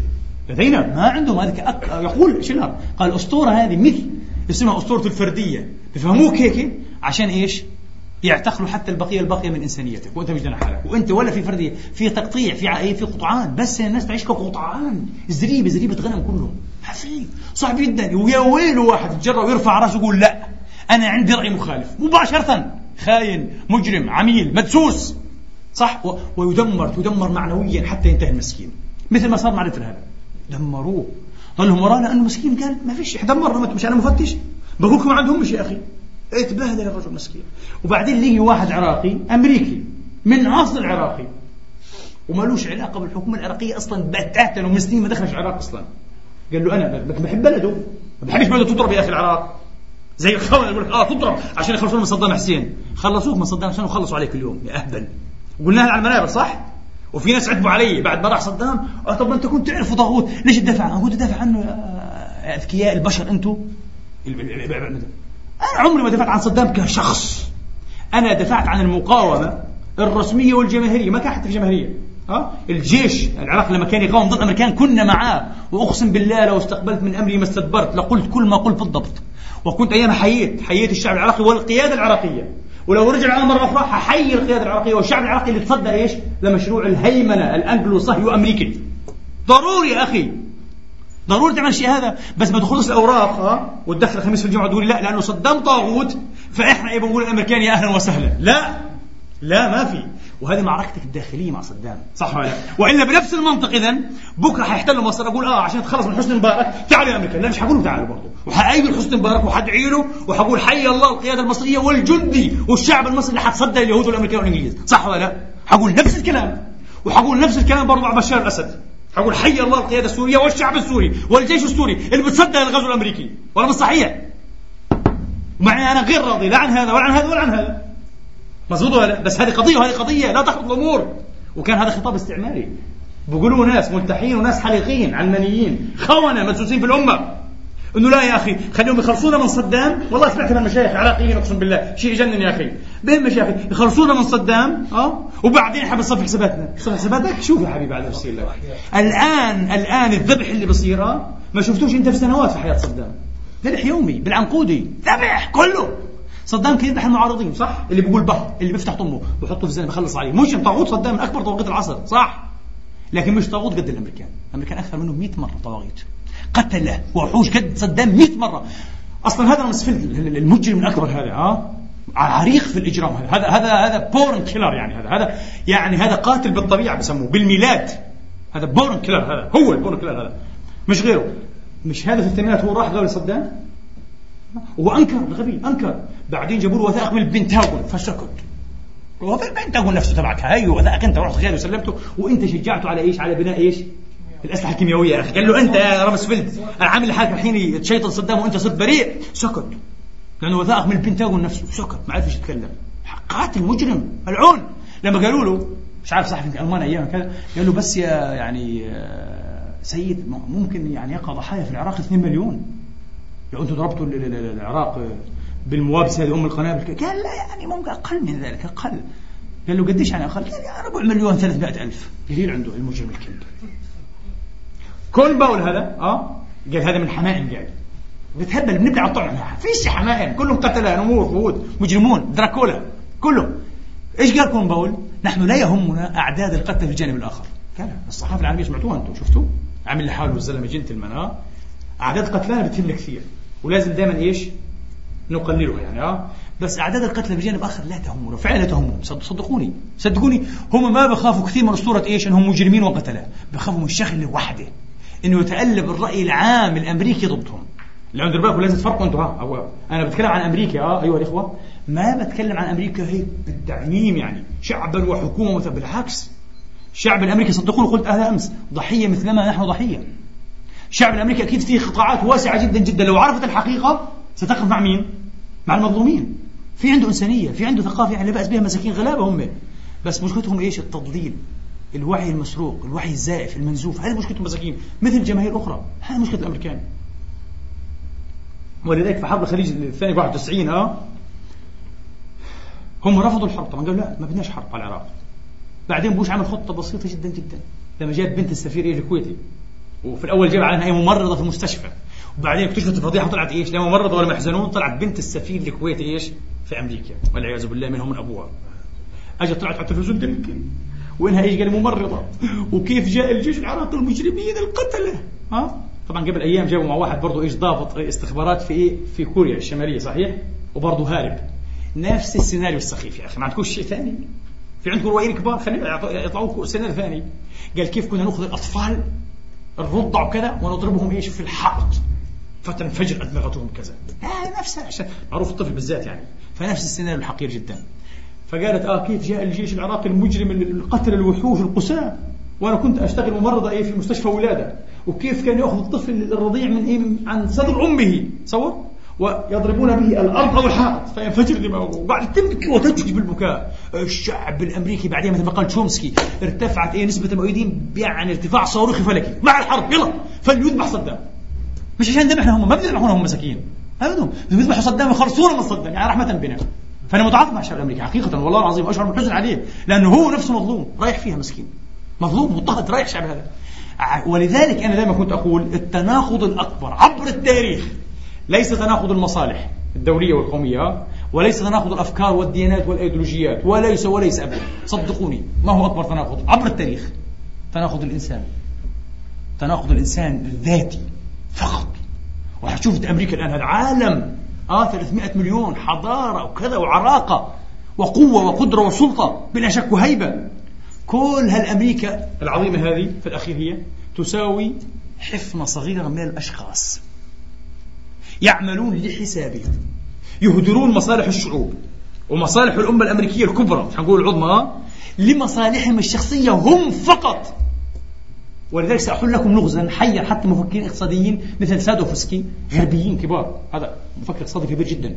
أنا حليت اللغز هذا، فكرت فيه كثير، حيرني فعلا إيش هو اللغز هذا، ومحير كثير مفكرين عرب استراتيجيين. حليته قبل أيام ببساطة لما فهمت النقطة هذه أو استحضرتها من جديد. يعني يقول لك الحرب على العراق صعب أن تبرر اقتصاديا، صعب أن تبرر إيش اقتصاديا. سادوفسكي كتب دراسة ممتازة جدا في الليمون. طيب لماذا؟ قال لك لأنه العراق في آخر فتراته طبعا حكم الحصار قديش كان يضخ قديش كان ضخ براميل؟ 2.7 أكثر شيء، مش 3 حتى مليون، فقط 2.7 خلينا نقول أكثر شيء هذا. طيب هذا قديش كان بدخله سنويا؟ أقل من 18 بليون دولار، 18 مليار فقط في السنة كلها. نأتي الآن إلى الاحتلال. في مستحقات تصور للكويت على العراق، في مستحقات وديون لدول كبرى ألمانيا وروسيا وفرنسا، صحيح؟ في موضوع الريبيلدينج اللي هو إيش؟ إعادة إيش؟ الإعمار. أكثر مبالغ تواضعا 100 دولار 100 مليار. وفي مبالغ من جهات اسكندنافية أكثر إيش يعني حيادية مش متحيزة، لأنه لا لهم بتقول لا، هذا كل كلام فارغ. لإعادة إعمار العراق المهدم هذا بالحصار وبالحروب هذه مش أقل من 800 بليون دولار. كلام فارغ. شو 100 بليون؟ ما صعب جدا تعمره. بلد عظيم كبير جدا يا أخي. العراق أكبر من المملكة المتحدة مرتين، صح ولا؟ شو تعمره ب 100 بليون؟ كلام فارغ ولا حاجة هذا، صح؟ طيب فكل هذا أيها الإخوة لو أمريكا إيش تريد أن تسدد بعض هذه الخانات، صحيح؟ إيش حيصير؟ لن تستطيع، مش حينفع بالمرة. الآن لو هي ضخت، حاولت تضخ 5 مليون برميل، 5 مليون برميل يوميا، قديش حيطلع لها في السنة يعني؟ 40 50 60 مليار ولا شيء. قديش تكلفة الحرب؟ قديش تكلفة الجيش؟ وبعدين حتضخها، حتغرق السوق، حينعكس سلبيا على مين هذا؟ على الشركات الأمريكية اللي هي كانت برضو إيش فاعل ولاعب رئيسي خلف الحرب، صح ولا؟ وضغط في اتجاه الحرب، مظبوط ولا؟ حتنزل أسعار، حتخسر هي. وعشان كمان هم يضخوا 5 مليون برميل لابد يستثمروا في إيش؟ في إعادة إيش؟ تأهيل الآبار نفسه والتقنيات، تقنيات الضخ والمصحي سحب الضخ. وهذا حيكلفهم إيش؟ قال لك مش أقل من 30 40 بليون دولار. فحسبها سودوفسكي قال لك على جميع النواحي مش جاي الحكاية. فقال أنا مش مقتنع إنه البعث اقتصادي، لا كلامه صحيح منطق، هو خبير عالمي الرجل. طب إيش اللغز إذا مش اقتصادي؟ في ناس قال لك لا إسرائيل، وهذا كلام منطقي جدا جدا، والإدارة الإسرائيلية صهيونية. بس مش كل شيء، هذا عامل واحد لسه، في عوامل ثانية، في عوامل ثانية مهمة جدا. لأنه واحد زي ديكتشيني بغير مستقبله، واحد زي راسفيلد، كونديليزا رايس، مش عارف مين فلان، بوش نفسه. لا هنا ما تنساش إيش؟ البعد اللي كل الإعلام العالمي يغفله، البعد الشخصي، المنافع الشخصية لهم هم، العقود اللي من تحت الطاولة، الملايين ليش اللي حتغدق عليهم، حتجيهم من تحت كله. هذا بالنسبة للإنسان الغربي والإنسان الأمريكي بالذات أهم شيء. ولتذهب مصلحة أمريكا إلى الجحيم، وليذهب العالم كله الحرب العالمية الرابعة، إذا اعتبرنا الحرب الباردة حرب ثالثة كما يريد بعضهم، أو إلى حرب حارة ثالثة. فتناقض الإنسان اللي بيسمح له كما بيسمح للحاكم العربي يضحي بأمته بدينه بتاريخه بعرضه، يسمح أيضا للرجل الأمريكي المتنفذ أن يضحي أيضا بأمته وتاريخه وعقائده، كل شيء لمصلحته الشخصية موجود، نفس. فالتناقض الأكبر فعلا هو تناقض الإنسان. صعب تقول تناقض شعوب وإيديولوجيات، بتضحكوا علينا على فكرة، لا، تناقض الإنسان ذاته. ومن هنا على فكرة أهمية الرسالة الإلهية. أكبر شيء ممكن يساهم في حل تناقضك الإنساني إيش هو؟ الخطاب الإلهي، ولا خطاب بشري بيقدر. تعرفوا ليش؟ الآن أصبحنا نتعمق الأفكار أكثر من أول، لأنه طلع الخطاب البشري نفسه خطاب يعزز مصالح المتناقضين ذاتيا، وهم حفنة قليلة جدا جدا. شفتوا؟ هاي المشكلة. واحد يقول حتى الخطاب العلمي، طبعا حتى الخطاب العلمي أكبر خطاب تدليسي تضليلي تمويهي. علم الاجتماع وعلم النفس وعلم التاريخ وعلم الاستراتيجية وعلم السياسة كله كلام فارغ. والإعلام حتى التغذية، حتى التغذية ممكن نعمل عليها محاضرة بذاتها. كل هذا يعزز ويخدم مصالح المتناقضين ذاتيا. طبعا هم ما يهمهمش المتناقضين، أنهم أصحاب مصالح. هذا هو البداية، وهذه هي النهاية بالنسبة إليهم. فهذا هو الحل. إذا ما في مشكلة يفعلها بوش ويفعلها ديكتشيني ويفعلها راسفيلد وفولفيتس وبيرل ما عندهم مشكلة، وهم مستفيدون شخصيا، مستفيدون تماما. تعرفوا جينغريتش هذا كان رئيس الكونغرس، صح؟ جينغريتش هذا كان رئيس الكونغرس نفسه. في يوم من الأيام أجا المارد الكبير هذا اليهودي روبرت مردوخ، تعرفوه؟ هذا تبع فوكس نيوز كوربوريشن، فوكس نيوز تشانل، رجل فظيع هذا، وعنده نفوذ في بريطانيا وعنده نفوذ في أمريكا. أجا مردوخ وتناقش معاه قضايا ضرائبية. قال له ضرائبي كذا عليه ضرائب بالمليارات، طبعا أشياء كذا إيش بدنا نعمل، إيش نسوي؟ قال له مش مشكلة. طبعوا مع بعضهم رئيس الكونغرس، هيئة تشريعية. قال له أعطاه عقد، هذا مين؟ مردوخ. وقعوا على عقد بقيمة إيش 4 مليون دولار. بالنسبة طبعا لواحد زي هذا زي جينجريتش، هذا مش رأس مالي زي مردوخ، مبلغ كبير 4 مليون دولار، مش أي كلام يعني في أمريكا. وقعوا على عقد ب4 مليون دولار لقاء إيش مستحقات نشر كتاب لم يؤلف بعد. ألف كتاب أنت قل له عن حياتك، عن أي شيء في الكونغرس، أي شيء بدك إياه، ولما تألفه أنا بشور لك إياه، وهي 4 مليون تحت الحساب، يلا إلك هذول. وفضحت المسألة طبعا، الناس سمعوا فيها كيف هذا، كيف يشترى أي رئيس أكبر هيئة تشريعية في USA، مصيبة هذه. فخفض المبلغ مرضوخ وسكتوا الناس الهبلان، ما عندهم ما قدرش يتكلموا أصلا. هم الناس اللي بيتكلم فيهم طبعا هذا يخمد في الأخير. تعرفوا أنتم الممثل العالمي تبع العراب مارلون براندو، هذا دير بات أو ذا جاد فاذر، العراب هذا ممثل إيطالي طبعا، هو أمريكي عظيم جدا بلا شك، نجم متألق يعني، كان أعظم نجم في وقته. هذا الرجل مرة في التلفزيون الأمريكي تجرأ وتحدث شوي بلبق عن اليهود، بس أساء الأدب يعني، وكان لبق. قال أنا بعمل معهم في هوليوود، وقال هم يملكون كل شيء في هوليوود. ماشي، هوليوود هذه مدينة اليهود، مدينة السينما. صناعة السينما من أول ما جاءت كانت في اليهود. قال وهم لطفاء جدا وكرماء جدا، استوى المال بيشتروا الذين بالأفواه، فلوس خلاص ضيع كل شيء، وكرماء جدا. لكن الغريب قال أنهم يمعنون في تصوير صورة الآخر ولا يمكن أن تظهر لهم أي سمة سلبية، يعني هم كمل بيرفكت ما شاء الله، بشر كاملون، والناس كلها مشوهة. حكى الكلام هذا طبعا، هذا أثار غضب مين وحفظت اليهود، خاصة في مدينة السينما هذه. فطلع واحد كبير منهم وقال صدقوني وعلى التلفزيون لن يعود إلى العمل ثانية، انتهى، بلا براندو بلا نجم ولا يقدر يعود أصلا، خلي إيطاليا ترجع تبعته، مستحيل يقدر يرجع. فالسينما طبعا أدرك إنه إيش دفع ثمنا باهظا، راحت نجوميته وراح وانتهى خلاص. وطبعا هو متناقض ذاتيا، بده فلوس، مش زينا، هو مش صاحب عقيدة ولا دين ولا رسالة، فلوس ونجومية وشهرة، صح ولا لا؟ وطبعا أنا الآن بقول لولا العقيدة، بحكي عن نفسي كبشر وعنك وعن أي واحد، لولا العقيدة والإيمان بالله كل شيء مباح، وهعمل كل شيء، وهعمل كل القباحات وكل الجرائم وكل النذلات، ومش هأوفر، صح ولا لا؟ أوفر ليش طيب؟ ما هي فرصة واحدة، الحياة هي هذه، اغتنمها، احتلبها حتى كالليمونة حتى آخر خطرة، كما يقول مثل الفرنسي. بس إذا بتآمن إنه في آخرة وفي رب وفي حساب وفي عذاب وفي كذا، صعب جدا أن تكون كذلك، لا يمكن. فهذول الناس ما ماديين علمانيين ملاحدة، ما عنده هذا الكلام، ما فيه. فإيش عمل؟ رتبوا له لقاء مع فيزنتال، هذا نجم كبير من من نجوم السينما، مش نجم عفوا، ممول منتج كبير، بروتسر. فإيش عمل له براندو هذا مارلون براندو؟ ركع على ركبتيه، تأله وقبل يديه، أتأسف، قال له سوري بس ودي تنتين وعلى ركوع. قال له إذا نغفر لك، يلا غفرنا لك، أحللك من هذا الذنب. ومنذ ذلك اليوم كما يقول روبرت ديوك، قال لم يعد إليها براندو أبدا، ولم يذكر اليهود إلا بكل خير. متنفذون متسلطون، مستحيل، ما عندك وجهة نظر، شو وجهة نظر؟ لا تستطيع. في كاتب أمريكي اسمه إلموت روبرتسون، ألف كتاب أنا ما قرأته بس قرأت عنه، من سيناتور أمريكي كتب عنه، قال لك كتب بلغة إنجليزية قل أن تقرأ الآن، يعني قمة في الروعة، وكتاب موثق اسمه إيش؟ Disposed Majority، الأكثرية المطرودة. الأكثرية إيش؟ المطرودة. عن مين بتحدث؟ عن الشعب الأمريكي. أحسنت، لأن الشعب الأمريكي ما عدا أمريكي، ما عدا أمريكيين، وأمريكا لم تعد إيش؟ أمريكا اختزلت وخفضت إيش؟ لصالح حفنة من اليهود فقط. الكتاب يقوم على إبراز هذه الحقيقة بالوثائق وبالأدلة. أبدا الأكثرية المطرودة، للشعب الأمريكي كله مطرود، مسكين رايح خارج السياق. جماعة بسيطة جدا جدا بتحكموا في كل شيء. يهود درجة أولى، هذول يهود بدرجة أولى، وأيضا مسيحيون الواسبس هذول. فالمهم طيب، ألف الكتاب ممتاز ولغة وموثق وعلمي ومن أحسن ما يكون، تعالوا انشر. مستحيل. في طبعا مئات الناشرين بيشروا قديش مئات الناشرين في أمريكا، إذا مش آلاف طبعا، 4%.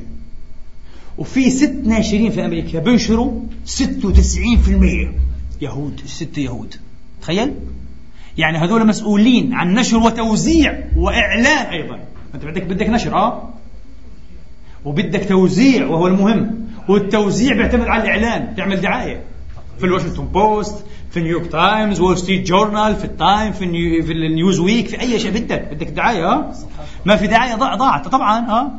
المراجعات الثقافية بسموها مراجعة الكتب يعني. فهذا مسكين راح بده ينشر، ما فيش واحد، لا مستحيل، روح العب بعيد. وحتى لو نشر مين بده يوزعه مسكين في الأخير بطريقته بجهود ومع جهود أصدقائه الوطنيين الأمريكان، في طبعا ناس وطنيين نشروا الكتاب، يمكن عملوا مطبعة هيك لحالهم. في واحد هيك عمل، قال تريد أعمل مطبعة لحالي، دفعتها بثمنها عشان أنشر كتاب. تخيل شيء عجيب، اعتقاد غريب، يقول لك حرية ديمقراطية. هي ديمقراطية يا أخي، والله العظيم أكبر أسطورة أقسم بالله. وإذا صار بكرة في العراق والدول الأخرى ديمقراطية أمريكية زي هيك حيصير. ما في ديمقراطية ولا تحلم فيها، كذب أكبر أكذوبة في العصر الحديث. ديمقراطية إيش؟ ما في ديمقراطية الأقلية، ديمقراطية 1 في 10%. هذول بيتحكموا في كل شيء. فالمهم طيب طبعوا الكتاب، التوزيع ولا شركة توزيع مستحيل. طب بعمل إعلان، نعمله فقط إعلان، بعدين أنا بوزع طريقة ولا مجلة ولا يومية ولا دورية ولا شيء، ممنوع. مسكين حرم حق الإعلان عن كتابه، انجن. ايش بده يسوي؟ بده يخسر هذا، خلاص كلف الكتاب يمكن تعرف انت قديش هذا، $300,000 اقل شيء. فاضطر بطريق المشافهه يلتقي بالناس، انا عندي كتاب كذا كذا كذا كذا كذا بالتلفونات، وباع ما عارف قديش 150,000 نسخه. ممتاز يعتبر 150,000 نسخه، قطعا سدد النفقات. معناها في قابليه عند الناس ان تعرف، تحب ان تعرف، لكن ما في امكانيه ان تعرف. القابليه موجوده، هل في امكانيه؟ لا، الامكانيه مسروقه، لأنه في حفنة متسلطة متحكمة في كل شيء تمنع. تخيل، تمنع، وهم عارفين أنهم يتحكمون في كل هؤلاء عبر هذه الوسائل والوسائط. يعني هذا روبرت ديوك، هذا تصور سيناتور أمريكي، هذا بيقول أنا نشأت وأنا صغير، أذكر نفسي حين كنت في الصف الثالث، كل صباح كانت المتعة الكبرى في حياتي أن أقرأ إيش؟ صحيفتنا الجنوبية في نيو أورلاينز، اللي هي صحيفة إيش؟ اللهم صل على، نسيتها. المهم صحيفة معينة، قال أقرأها، كانت ممتازة، قال وضد فكرة الدمج والقصر، بالعكس، وتحترم السود كما تحترم البيض على قدم سواء، وتعطي الكل حرية وتعبر عن قيمنا. قال كنت أجد أنها فعلا صحيفة جنوبية تعبر عن قيمنا، عن تراثنا. قال وفي ذات يوم وإذا بالصحيفة اختلفت تماما وبدأت ترطل رطانة مختلفة. قال بديت أستقصي فعلمت إيه؟ أن الصحيفة عانت شوي من إفلاس مادي، فاشتراها اليهودي الروسي المهاجر نيو هاوس، روبرت نيو هاوس اشتراها يهودي. بدأت عندها لغة مختلفة. طبعا الحين بدي أقول لكم شيء ممكن تتعجبوا منه. تتوقعوا أنتم اليهود في أمريكا مثلا مع البيض وقيم البيض الأكثرية ولا مع السود النيجرو؟ مع السود. اليهود في أمريكا دائما، حتى السينما السينما تعرفوا الجذور روتس عملوا فيلم وعملوا مسلسل وأغضب البيض كثير. حتى فيلم جان وذ ذا ويند تبع مارغريت ميتشل، هذا اليهود عملوه مرة ثانية تصور، ويختلف مع الرواية، قالت الرواية من جزئين، يختلف مع الرواية الأصلية. المهم حتشوف ليش اليهود مع السود تماما، وبغذ السود بحقد أسود على مين؟ على البيض.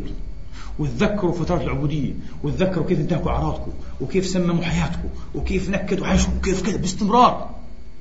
وفي فيلم عارف اسمه إلى اللقاء، العم توم، لانكل توم، إلى اللقاء. قالوا ليش هذا الفيلم بيحكي فكرة مختلفة تماما، مش فكرة مسامحة العم توم وإنسانية، لا، فكرة تماما تغذي السود بأكبر قدر من العنف ضد البيض. والفيلم كله مشاهد عنيفة مخيفة، وينتهي في الأخير طبعا يقوم بها مين؟ السود ضد البيض، طبعا اغتصاب وقتل وتقطيع، تصور تسطير للبيض.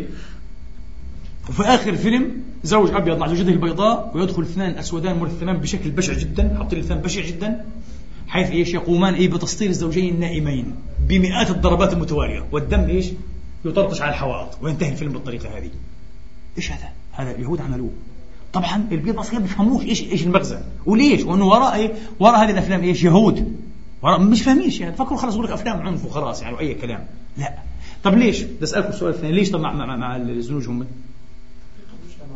أحسنت، لتفتيت المجتمع، صحيح، حتى يعيش المجتمع على صراعاته الذاتية، وفي نفس الوقت لأنهم minority، هم أقلية، صحيح، فلازم دائما ينصروا هم الأقليات، ويكونوا ضد الأكثريات خوفا من أن تنقلب عليهم هذه الأكثريات.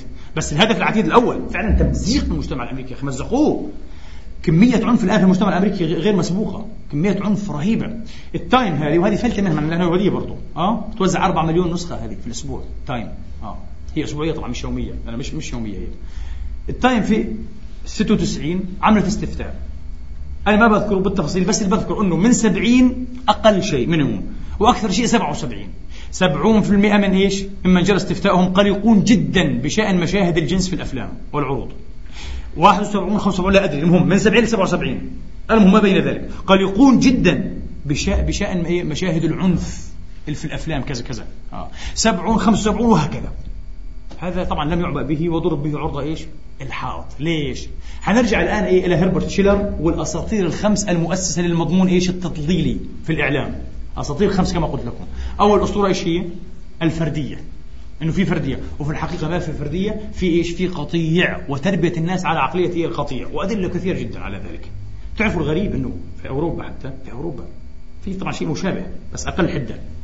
في أوروبا مع نشأة الليبرالية والفلسفة الليبرالية اللي هو إيش كان من أول من أسس لها ونفخ في نارها جون ستيوارت ميل، صح؟ في كتابه الشهير جدا. كان في دعوات هنا وأخذت طريقها إلى التطبيق، أن الفقراء بما هم فقراء ليس لهم الحق في أن إيش؟ أن يتناسلوا.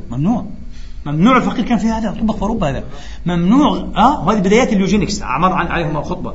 ممنوع أنت كفقير تخلف أولاد، مش عخاطرك، أنت فقير، أنت بائس، هتخلف الولد متخلف عقليا، هتخلف الولد يكون عالي على المجتمع اقتصاديا، ممنوع. فكان في مكاتب معينة للتخليف للنسل، لازم يروح الفقير ويقدم بيانات هو وزوجته وأحواله المادية وفرصة عمل كل شيء، ويسمح أو لا يسمح له. الله أكبر. هذا مع نشأة الليبرالية ومع فلسفة جون ستيوارت ميل. نعم. طب وين الفردية؟ كلام فارغ. فردية إيش؟ بحاول فهموك إنك أنت إيش؟ عندك فردية وعندك انديفيدوال وعندك استقلالية، وهذا كلام فارغ ما في منه هذا. في أمريكا نفس الشيء، الفرد ما له قيمة أبدا. طيب الأسطورة الثانية أسطورة إيش؟ الطبيعة الإنسانية الثابتة. شوف الخطورة على فكرة. وهنا طبعا يمكن الدارسين أو المثقفين فيكم اللي قرأوا ربما كتابات علمية حتى في البيولوجي عن الموضوع هذا حد الآن يفكر بطريقة ثانية حل الموضوع. يعني المكر إلى هذه الدرجة حتى في العلوم. طبعا حتى العلوم كلها علوم إيش؟ رأسمالية مجرمة، تخدم برضو مصالح الفئة المتنفذة الصغيرة. حتى العلوم يقول لك علوم موضوعية ما فيه. يقول لك أسطورة الطبيعة الإنسانية الثابتة. يعني شو الطبيعة الإنسانية الثابتة؟ إذا خذناها من منظور فلسفي، تعرفوا في أوروبا للأسف الشديد، في أوروبا الفلسفة السائدة في القرون الأخيرة وإلها جذور طبعا يونانية، فلسفة الفعل أو فلسفة الكائن. فلسفة الكائن للأسف. الآن إذا تقرأ أنت لفلاسفة متحررين، يعني جارودي ما شاء الله عليه الآن هو ما شاء الله فوق 90 في العقد العاشر، الله يمد في عمره، فيلسوف رهيب هذا، وخاض التجربة العقلية ما شاء الله بجميع أطيافها، ما خلاش المسيحية وبعدين الشيوعية بعدين إيه الإسلام وبعدين الآن إيش ما شاء الله رجل متفرغ درس كل الفكر والحضارات العالمية مش مخلي. فقال أزمة الكائن الغربي أنه سطت به الفلسفة إيش؟ فلسفة الكائن. شو فلسفة الكائن؟ هذه فلسفة معقدة بس باختصار الاختصار الآن في سياق فكر اجتماعي بكلمات بسيطة جدا موضحة، إنه أنت كبشر سوا فرصك للتغيير، فرصك للتعديل، تعديل السلوك البيهيفير صعبة جدا وقليلة جدا. أنت في الأخير إيش؟ ابن جيناتك، ابن إيش؟ مورثاتك.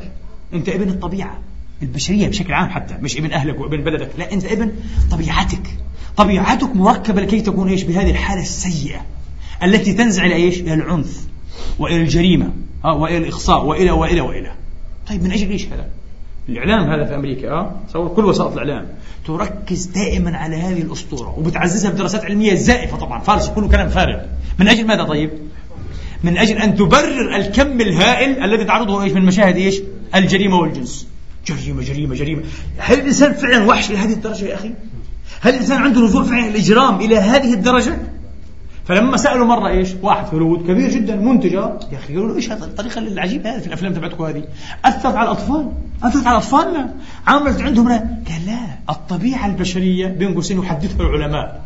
العلماء قاعد إيش، وطبعا هذول العلماء مدفوع لهم صح في مراكز الأبحاث يدفع لها. بدك قبل ما تسأل عن موضوعية البحث العلمي تسأل عن إيش؟ عن مصدر التمويل، مين اللي بعطيه وليش، إيش غرض الدراسة. طبعا لازم تثبت أشياء معينة. على كل حال طبعا أروع من رأيته كشف عن هذا الملعوب الكبير بيير بورديو، عالم الاجتماع الفرنسي الفيلسوف الرهيب هذا الذي للأسف هم يقولوا عنه منطقهم مات قبل أوان، مات شاب صغير فظيع رجل فظيع. وهذا أحد الذين عرضوا أسطورة الموضوعية، قالوا مش موضوعية إيش كذا، ما في موضوعية، في دائما افتراضات مسبقة يود لها أن تثبت سوا. وطبعا فلسفة بطريقة معمقة جدا، هم في كتب عن العنف الرمزي وغيره. فقال لك إيش؟ الطبيعة الإنسانية بين قوسين يحدثنا العلماء سوا تتقبل وتتطلب هذا القدر من العنف يوميا. قال إحنا طبيعتنا أولادنا طبيعتهم بيحبوا يشوفوا كل يوم 15 فيلم إيش أو 15 لقطة عنف قتل وذبح وكذا يوميا. الطبيعة الإنسانية هذا ليش؟ طيب ليش؟ من أجل إيش؟ من أجل في الأخير إيش؟ أن ترتمي في أحضان إيش؟ السلبية، إنه ما يمكن الإصلاح، إصلاح ما فيه. زي ما قلنا إنه في الأخير بدك تيأس من الإنسان، يقول أنا أكفر بالإنسان وبالتالي أكفر بماذا؟ بالتغيير، صح؟ فترتمي في أحضان السلبية. ليس في الإمكان أبدع مما كان، لأنه هيك الله خلق الإنسان وهذا الإنسان الطبيعة الثابتة. أسطورة. الإعلام الرأسمالي يروج لها صباح مساء، تخيل، عشان يبقى البشر قطيع وما يفكروش في التغيير والاعتراض والممانعة، ما يفكروش حتى يقول لهم وجهة نظر، ممنوع، ما تفكر، خلص هو هيك بس، العلم بيقول هيك يا أخي، والأفلام طبعا بتقول هيك. تخيل، شيء فظيع جدا جدا. في أسطورة ثالثة في الظاهر تتناقض مع هذه الأسطورة، هتشوفوا أسطورة إيش؟ إنكار الصراع الاجتماعي، social struggle يعني، أو conflict. ما في struggle أو conflict اجتماعي، ما بيقول لك لا هذه أسطورة كذب. بعض العلماء الهبلان علماء الاجتماع بتحدثوا عنها، الصراع الاجتماعي. ما في صراع اجتماعي، هذا بيعتبر الإعلام أسطورة، وبيحاول دائما إيش؟ يفرغها من المضمون اللي هو إيش؟ حقيقة الصراع الاجتماعي، وهي أكثر الحقائق ثباتا، صح ولا لا؟ إنه فعلا في صراع اجتماعي، أو المفروض يكون في إيش؟ صراع اجتماعي. بين مين؟ بين المضطهد والمضطهد، بين الذين يملكون والذين إيش؟ لا يملكون، بين الذين يعرفون والذين لا يعرفون. على فكرة هذا أكبر اضطهاد، أكبر قمع، اللي هو إيش؟ تدفق المعلومات. اليوم تقرأ أي كتاب في الكوميونيكيشن، أول كلمة في كله، أنا قرأت عدة كتب، أول شيء يقول لك عصرنا اليوم عصر تدفق المعلومات كما البضائع بحرية. كذب، أكبر كذب. تدفق المعلومات أكبر شيء عليه صمامات، ويتدفق إيش؟ قطريا، بطريق القطرة قطرة، وحسب ما يراد له هو إيش؟ المعلومات. نيتشه الفيلسوف ما بعد حداثي فظيع زلمة فعلا، هو قال عن نفسه، هو مات بالزهري سنة 1900 بالضبط، قال أنا لسه، قال لأخته، الناس طبعا كانوا يعتبروه هبل ومجنون وهالفوتش بتهبل هذا، ويكتبوا بطريقة أدبية فلسفة، كلها مقالات وفقرات وأشياء وكذا. فقال لسه أنا مش هذا أواني، قال بعدين يمكن بعد 50 أو 100 سنة حيفهموني. وصح، الآن إحنا نقرأ قاعدين فعلا إيش اللي صار في المشروع الحداثي الغربي، وكيف انتهى إلى العدمية النهلية إلى ما بعد حداثية، وبنلاقي أنه فيلسوف هذه المرحلة بامتياز من هو نيتشه. تقرأه تستغرب إيش هالعقل الجبار، فعلا عقل جبار الرجل هذا مش طبيعي. عارف إيش قال الرجل هذا؟ قال اللغة سلطة، وهي سلطة التفضيل الأولى، صح ولا لا؟ كلمة هو عنده هيك دائما، وكتاباته أكثرها كلمات، وبسيب لك أنت فسر لحالك، مثل نبوءات نوستراداموس، بس هذه إيش عاد فلسفية. الآن المقصود باللغة مش اللانجوج العادي، حتى اللانجوج العادي السبيتش، الإعلام نفسه سبيتش، صح ولا لا؟ الحراك الاجتماعي سبيتش، رطانة معينة. هذه الرطانات كلها أوتوريتيت، سلطة، وسلطة خطير جدا. المعرفة، المعلومات، الانفورميشن، سلطة أو مش سلطة؟ من أكبر ومن أقوى السلط أو السلطات، وأكثرها تضليلا. ومن يملكها يملك قدرة إيش؟ التضليل، صح ولا لا؟ ولذلك في عندنا أسطورة إيش رابعة، بس تذكرون فيها إن شاء الله حنشوف. قال لك إنه الصراع الاجتماعي أسطورة. حتشوفوا تناقض أنتم. طب كيف قبل شوي قلتوا إيش؟ الطبيعة الإنسانية إيش؟ الثابتة، صح؟ والطبيعة الإنسانية الثابتة تبرر ماذا؟ العنف، والعنف المتزايد، والنزوع إلى العنف. كيف الإنسان عنيف، صح؟ وكيف في نفس الوقت إنه في صراع اجتماعي؟ المفروض لا، ما دام في عنف يكون في صراع اجتماعي على أشده. كيف برروها؟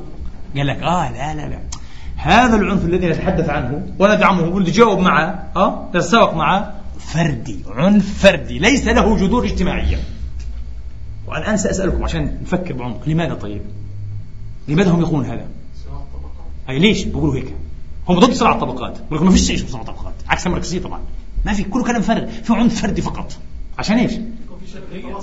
أحسنت، عشان المسؤولية ما يتجددش الحركة الاجتماعية بطريقة تجعل السلبيين فاعلين، وتنقلهم من فلسفة الكائن إلى فلسفة إيش؟ الفعل. وبالتالي إيش؟ سوف تنشأ شبهات جديدة تتصدى لمين؟ لهؤلاء المضللين، لسائسي العقول والجماعات والجماهير، صح ولا لا؟ فهو فهمك أنه ما في هذا، ما فيش، بالعكس في توافق اجتماعي، والعنف كله فردي لأسباب فردية، وهذا غير صحيح. الآن لو احنا أخذنا إيش؟ مثال واحد فقط، عنف الزنوج في أمريكا مثلا، هل هذا عنف يفسر بالفردية ونزاع الفردية والطبيعة الثابتة، أو يفسر على خلفية اجتماعية؟ مستحيل، لا تستطيع أن تفسره بالطريقة الأولى أبدا. والتفسير الأول تفسير إيش؟ ريشة، يعني تفسير عرقي عنصري، صح ولا لا؟ إنه الزنجي بطبيعته إنسان مجرم وضيق العقل وأنزع القتل. هذا عرقية عنصرية، هذا غير علمية أبدا يا أخي. زنجي مثله مثلك تماما، بشر عادي في كل النزوعات، الخير والشر، ولا بتختلف عنه في شيء. ولكن إيش؟ أوضاعه الاجتماعية والسحق والمحق والاضطهاد والإكسكلوجن، الإخصاء وإلى آخره، والتحيز ضده، هي اللي بتخلي إيش في الأخير ينفجر. وبحركات منظمة طبعا، مش حركات فردية، كمان في حركات كانت جماهيرية وما زالت، وإن كانت حتى أخذت شكل مدني للدفاع والممانعة. فأسطورة برضو بيضحكوا فيها على المجتمع.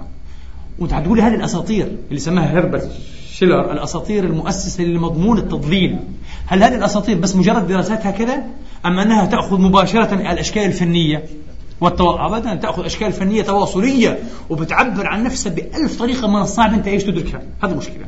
أنا أحيانا لما أقرأ يعني لبعض الناقدين الأحرار وبعضهم كتاب اليسار كيف ينقضوا العمل السينمائي، بتعجب. في أفلام أنا حضرتها ما فهمتها زي كلام، ما قدرت، فبستغرب إنه فعلا كيف ما شاء الله. ضروري أنت حتى تتواصل مع الفكر العالمي وتشوف كيف الناس بتفكر.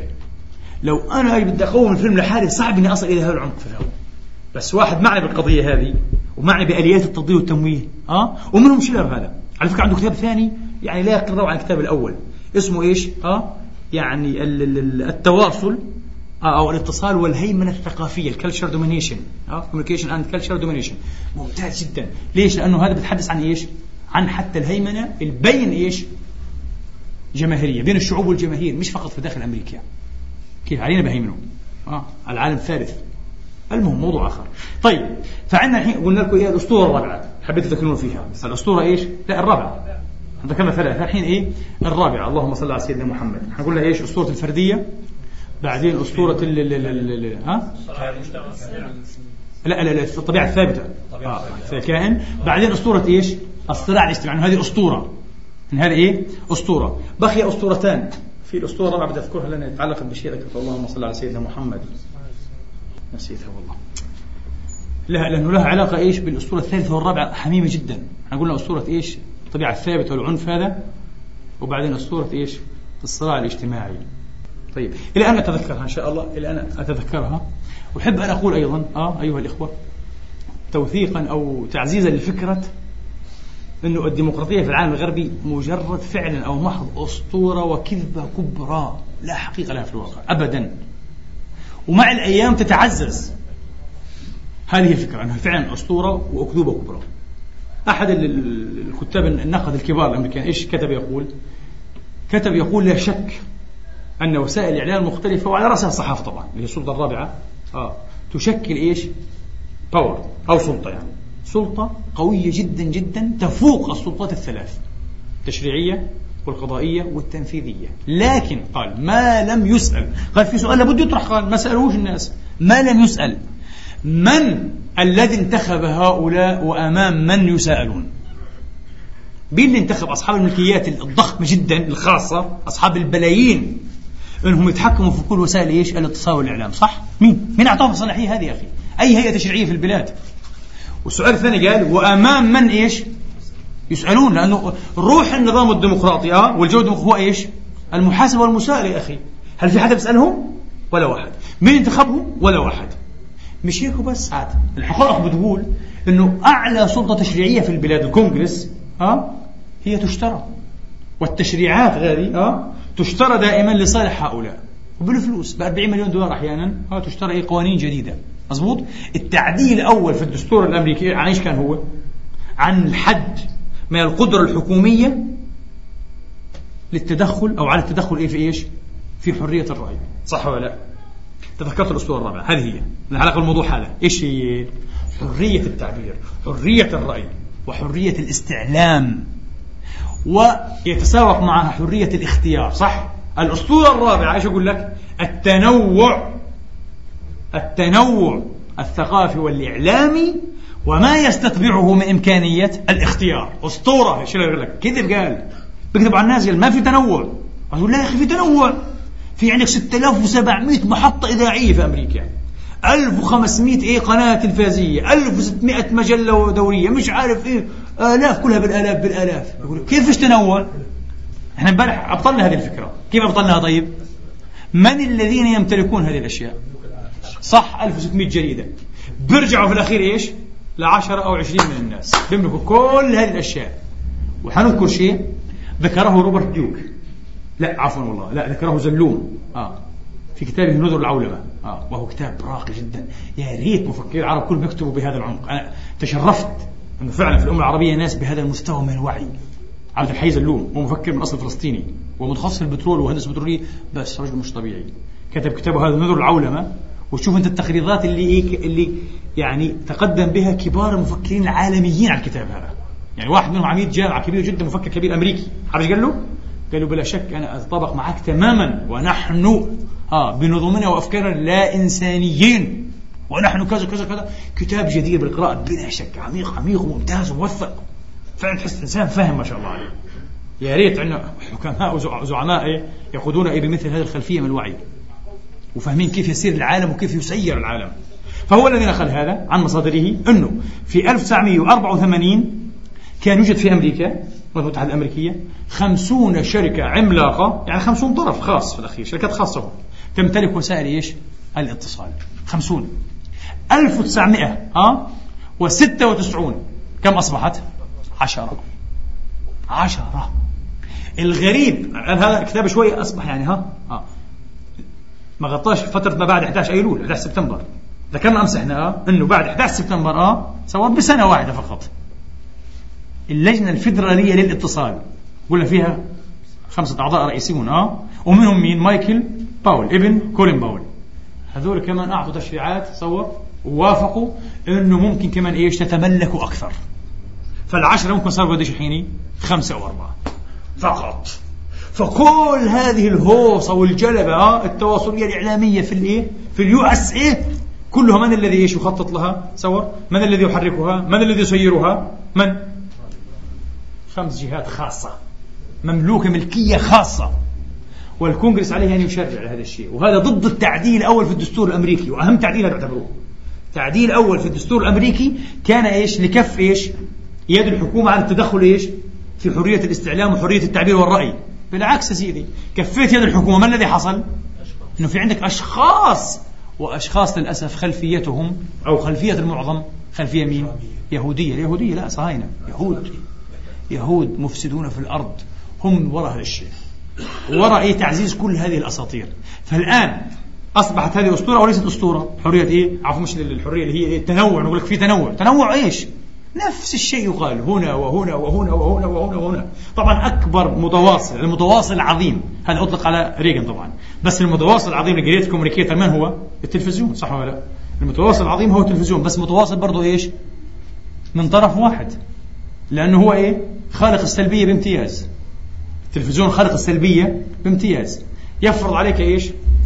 ما يريد. قالوا لا، خالق السلبية بامتياز سلطوي البث هي السينما، بس التلفزيون لا أحسن من هيك. ليش؟ لأنه أحيانا بعطيك فرصة تتداخل. يقول المختصون، هذا مش كلامي، يقول المختصون ولا يعلم أكثر الناس، إذا ما كانش كل الناس إلا العاملين في هذا الحقل، أن كل المداخلات أو معظم المداخلات تكون مرتبة أصلا في كل التلفزيونات العالمية. أكثر بيكون مرتب أصلا. شايف؟ ما في. وفي طبعا هامش بسيط جدا جدا، يمكن 1%، هذا بتركوا إيش للجماهير المسكينة هذه، وبيعرفوا كيف يقطعوا عليهم طبعا. فهو طبعا خالق السلبية بامتياز. ليش؟ لأنه المكرر بامتياز. صح؟ شوف الجزيرة أنت مثلا، ومثل كل قنوات العالم تسمع الساعة 9 الساعة 7 الخبر، تسمعوا بعد ساعة وبعد ساعة وبعد ساعة وبعد 18 ساعة نفس الكلام. وحتشوف هذا كيف تأثيره على السلبية، كيف يخلق فيك السلبية، التكرار هذا.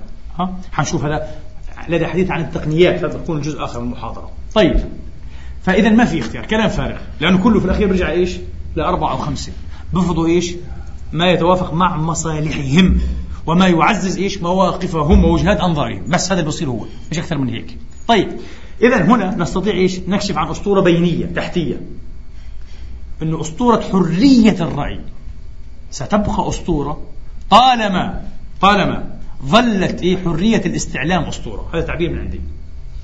طالما ظلت حرية الاستعلام أسطورة، ينبغي ولا مناص من أن تكون حرية التعبير أسطورة. ليش؟ طيب، كيف أنا أعبر بحرية؟ إذا لم يكن لدي فرصة أن أستعلم بحرية. ما معنى أستعلم بحرية؟ إني أعرف الحقائق، أعرف الوقائع، تصور أرى الأحداث كما هي، من غير تحيز، من غير تمويه، من غير تضليل وتعتيم، صح ولا لا؟ ومن غير حتى إيش ما تدخل وتحشى أذناي وبالتالي عقلي بأحداث زائفة أحيانا، عكس الأحداث على الواقع تماما، هي بتكون زائفة تماما. إذن سوف تبقى حرية التعبير أسطورة ما دامت حرية الاستعلام إيش غير ممكنة، أسطورة يعني بالتالي. إذن كل الكلام حرية التعبير، حرية التفكير، طبعا حرية التفكير هي فرع حرية إيش؟ حرية التعبير فرع حرية إيش؟ التفكير. وحتى حرية التفكير إذا كان أنا يعني لا أستطيع أن أفكر إلا في إطار ما يرسم لي، ولا أستطيع أصلا ليش؟ طيب لأن التفكير في الأخير يستند على قاعدة إيش؟ معلوماتية، صح؟ والمعلومات كلها زائفة ومضللة وموجهة، صحيح؟ مبعر بسموه التبعير، هذا هنشوفه كمان شوية. مستحيل يا زمان، صعب جدا. لذلك فعلا الإنسان بده قدرة إيش؟ كما يقال جهنمية على التشكك والتساؤل والهيس والمتابعة، تستنفذ حتى يعني كما يقال آخر نقطة من جهده من قدرته عشان يقدر يفهم حتى يمكن بعض ملامح ما هو كان، بعض ملامح ما يحصل. صعب جدا، صعب جدا. فالعالم كله اللي زينا احنا جماهير الماجوريتي الأكثرية كلنا ضحايا، لا إله إلا الله. ولذلك بعتقد كما قلت لكم أنه في تاريخ البشرية الإنسان مر بمحنة كما يمر بها اليوم. مشكلة كبيرة جدا. ومع أن التقنيات أيها الإخوة تعطي إنسان العصر اليوم إمكانية فعلا أن يكون أكبر مستعرب، صحيح، وأكبر مفكر وأكبر معبر. والحاصل أنه أكثر المستعلمين انخفاضا أو خفضا، وأكثر المفكرين والمعبرين أيضا اختزالا. المسكين ما فيش فايدة. يعني هذه كل الثورة التقنية هذه والثورة التواصلية خدمت مين برضو؟ المينورتي، خدمت الأقلية لكي تقول ما تريد وتؤسس وتعزز ما أسس باستمرار. وهذا هو الحاصل للأسف. وكل هذا زي ما قلنا الأكثرية يسمها روبرتسون الأكثرية المطرودة. مش بس أمريكا طلعت، البشرية كلها بالطريقة هذه. فشيء خطير. من هنا القرآن الكريم يا أخي كلام رب العالمين هذا ليس من فراغ، أنه باكر المسلمين منذ المرحلة المكية بالمسألة اليهودية. اليهود بتلاقي الصورة المكية أنت بتحدث عن اليهود أكثر من الصورة المدنية، صح ولا لا؟ وتستغرب ليش في مكة ما كان فيها يهود، صح؟ مكة ما فيها يهود. طب ليش هذا الحديث المبكر جدا عن اليهود؟ القرآن بده يحاول يأسس عندنا وعي محاذر وحساسية بالغة إذا مسألة مين؟ اليهود والمسألة اليهودية، إنه انتبهوا لهذول الناس. ولابد فعلا مش كثير من واحد زي المسيري فعلا أعطى من عمره 25 سنة مسكين، وترك الجامعة وترك التدريس وصار فقير وبيعيش على زوجته وعلى أصدقائه عشان يحاول يفهم هالعقل الجهنمي هذا اليهودي. من هو هذا اليهودي اللي كلهم 15 مليون في العالم؟ تأثيرهم أكبر بكثير مما نظن أو مما حتى يصور لنا، فعلا أكبر بكثير. اللي بحب أنا بنصحكم جميعا والله اقرأوا كتاب. طبعا هذا كتاب من مئات الكتب بس جيد، هو لأنه مؤلف حديثا وتجربة إنسان واعي وفاهم ومتعمق، اللي هو روبرت ديوك. هذا سيناتور، هذا كان شيخ عضو من أعضاء مجلس الشيوخ الأمريكان. وهذا الرجل كان مخدوع وكان مثل كل بقية الأمريكية، وفي منتصف الستينيات يعني بالضبط في 62 حصل له نوع من الصحوة ويكنينج. يعني شاف إنه أمته كلها مسروقة، تاريخه مسروق، تراثه منهوب، الواقع أصلا، المستقبل، الأجيال، العلم، الثقافة، الإعلام، السياسة، كله سرقتها الأقلية الحفنة اليهودية. فاعتبرها صحوة، وإنه كان نايم فعلا زي الأمريكان التانيين، زي العالم هو نايم اليوم، وسماها صحوة. ومنذ ذلك التاريخ من سنة 1962 لليوم والرجل يدأب دأبا متواصلا لكشف خبايا هذا النفوذ والهيمنة الصهيونية اليهودية على الولايات المتحدة الأمريكية. وألف كتاب اسمه صحوتي ماي أويكنينج، ممتاز. من حسن حظنا أنه ترجم أيضا بالعربية، ترجم مترجم فلسطيني وطبع في دار الفكر بدمشق. كتاب ممتاز حوالي 400 صفحة، عجيب، تقرأ فيه أشياء غريبة وصعبة تجد في كتاب آخر. تجربة ذاتية لرجل فهمان ودارس، وطبعا لاقى الأمرين نتيجة أفكارهم وموقفهم اليهود. لكن ربنا أعطاه الهامش والتوفيق أنه يقدر ينشر كتابه وترجم حتى لغات أخرى ومنها العربية الحمد لله.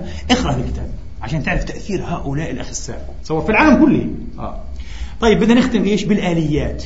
كيف الإعلام يخرج؟ طبعا الإعلام بشكل عام الأمريكي والغربي والعربي كيف يستخدم إيه؟ بعض الآليات أيها الإخوة، بعض الوسائل بسموها أوليات لكي إيش؟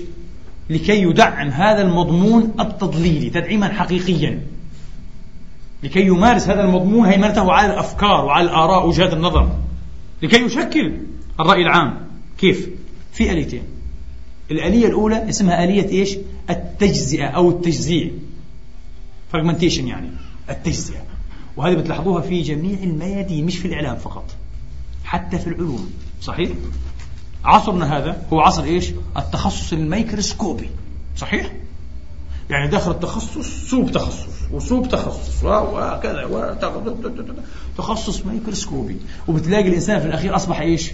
مسكين، أشبه بأبله حقيقي، أكاديمي عظيم وهو أبله حقيقي، قطع من عمره وما زال لسه بقطع 30 سنة 40 سنة عشان المسكين قال يتخصص في غرائز بعض حيوانات الأمازون. 40 سنة. تفهم شيء عن السياسة؟ لا ملوش دخل، هو عالم. تفهم شيء عن الاجتماع؟ لا. تفهم شيء عن الحراك الاجتماعي، عن الصراعات الدولية، عن القانون الدولي، عن مشاكل الشعوب المستضعفة، عن كذا، عن إيه؟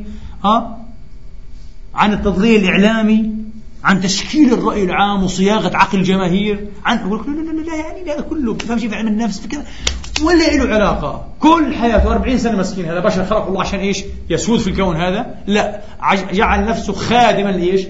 لغرائز بعض حيوانات الأمازون.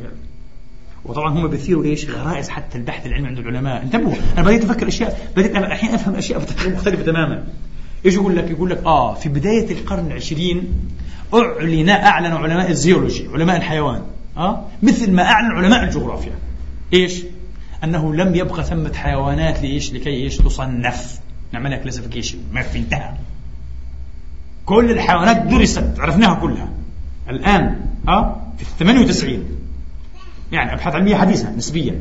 إيش بتقول ما بقي من الحيوانات لم يدرس يتراوح من 70 إلى 100 مليون سبيشيز. أنت طبعا تقول ترتجف. واللي يصنف قد إيش؟ 1.5 مليون. 1.5 مليون. واللي لم يصنف ولسه بده يكتشف لسه. هذا يعني دراسات حديثة نسبيا، من 70 إلى 100 مليون سبيشيز، نوع. معناها على إيش؟ أجيال وأجيال إنها تتفرغ الأعمار كلها عشان إيش؟ اكتشاف وتصنيف الأنواع هذه. والله حنستفيد كثير نحن، واللي مهيمنين على الإعلام والسياسة والاقتصاد وذبح الشعوب شغالين إيش؟ على هواهم. صح؟ والطاقات الذكية النبيلة هذه من الشباب الواعد في الشرق والغرب بتروح في الاستهبال هذا. صح ولا لا؟ انتبه، حتى التوجهات يراد لها أن تكون كذلك، وأنا لا أعتقد أن هذا الكلام صحيح. على أساس أنه تقول من 70 إلى 100 مليون، وما شاء الله الفرق عن 30 مليون، يعني هذا فقط لدغدغة إيش؟ عواطف إيش؟ الباحث العلمي النزيه الحقيقي اللي فعلا عنده غرام البحث العلمي. مظبوط ولا لا؟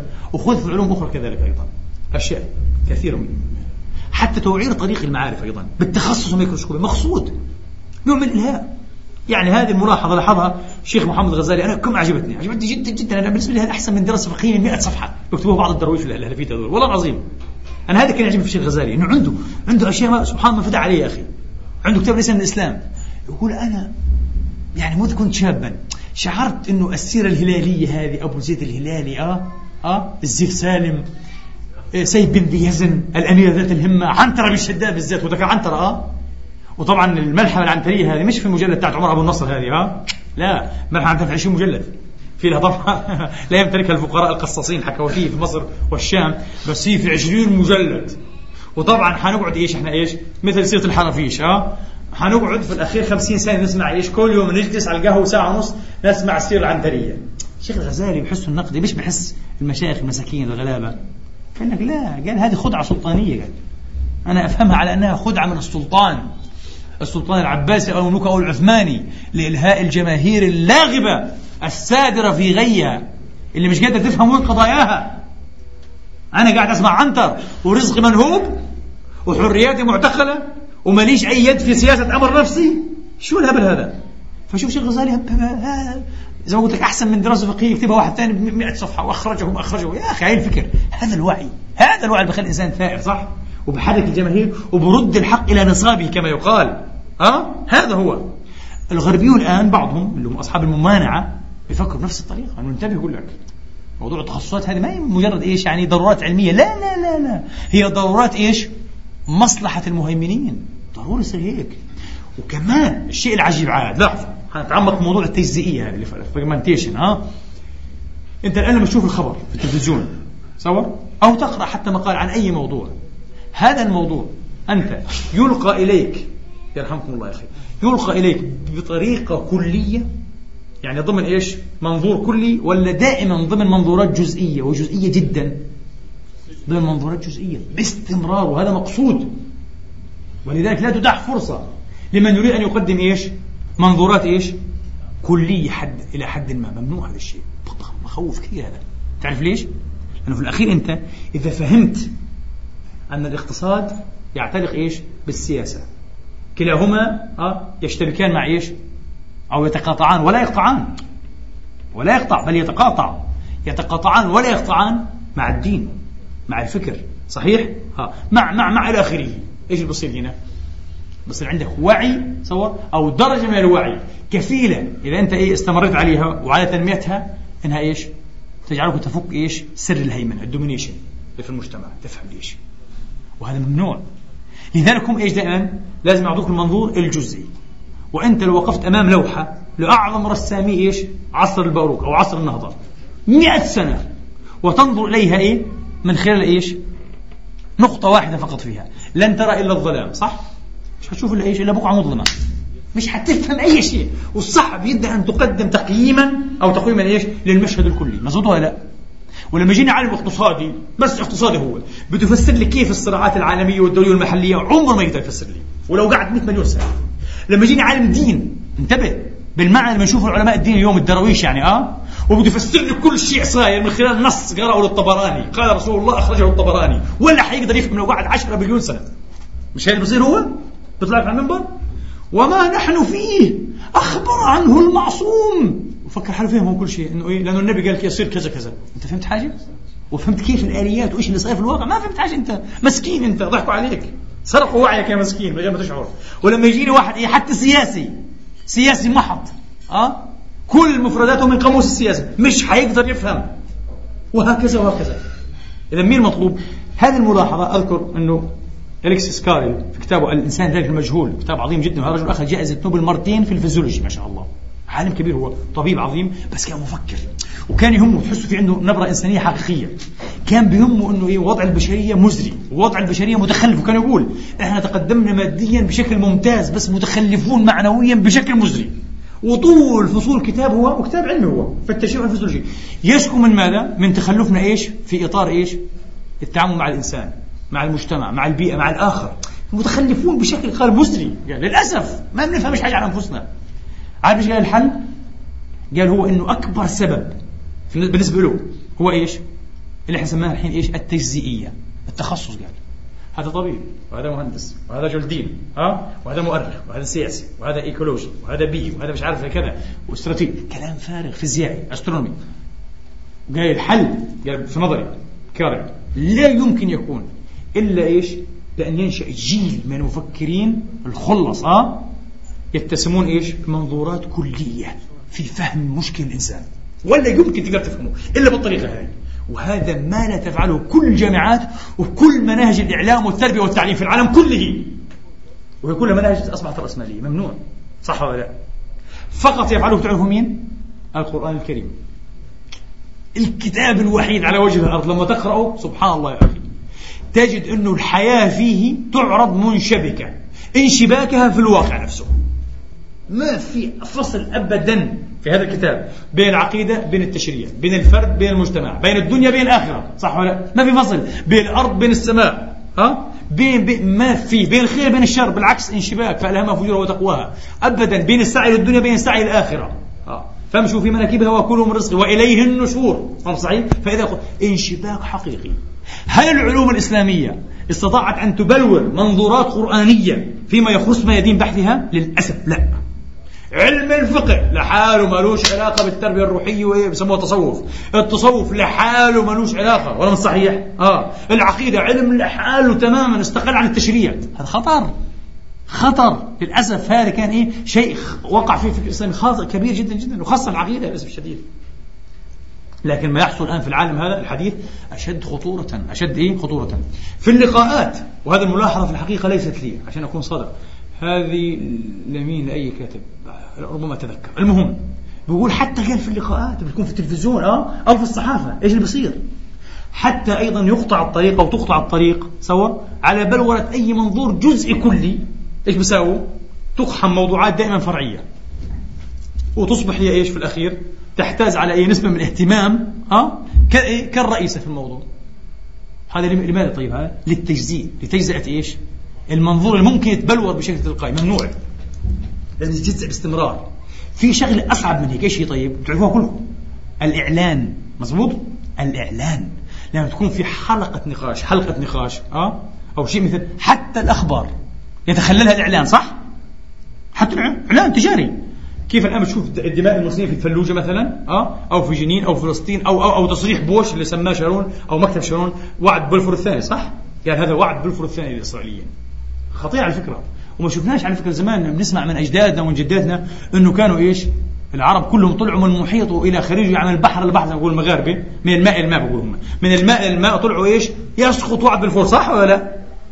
حدثني أحد الخلايلة قال ستي بتقول له يا ستي هذا من أيام وعد إيش بلفور بسموه. قالت أنا طلعت مع ناس كنت صغيرة وكنت أقول هم يقولوا أنا أقول معهم. قالش كنت تقول يا ستي؟ قال يسقط واحد من فوق.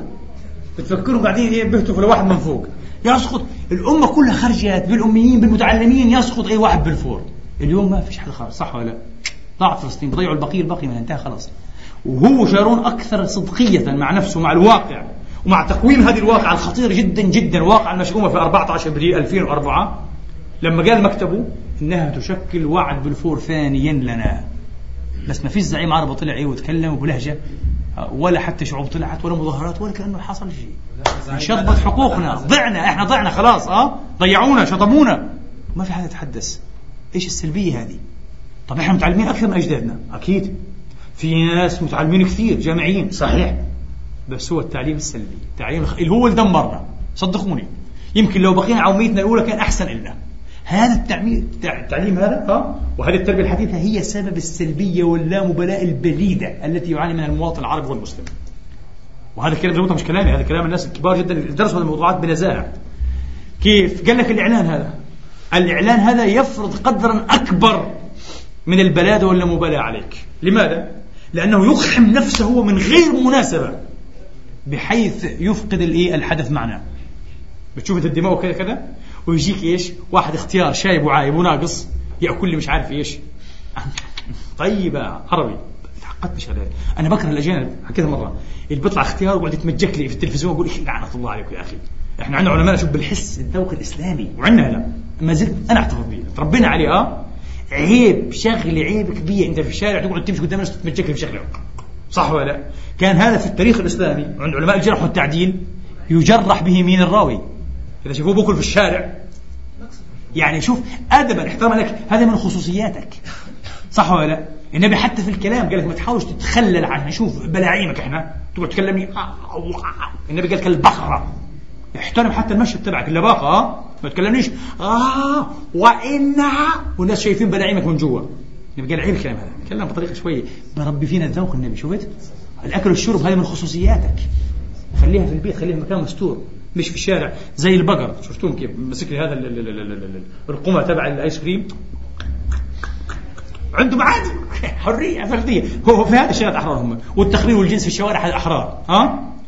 فكنت أحتقر حتى الأجانب هذول يطلع في التلفزيون قال طيبة. الآن في عرب يا حبيبي محطة العقول صح شفتوها ممتازة عليكم. وعلى التلفزيون أطلعوا شيء غريب أمة قاعدة تسقط. انتبه هذا الشيء لابد ان نقف عندهم نحللها. أمة تسقط قاعدين وإيش هالإعلان البليد اللي بتجيبوه قاعدين إيش والفلوجة تذبح يا أخي كيف طيب هيك؟ أنت طبعا تشعر بسوء إنه كل شيء مش مكانه، بس مرة ومرة ومرة وأنت أمام إيش صانع التكرار بامتياز.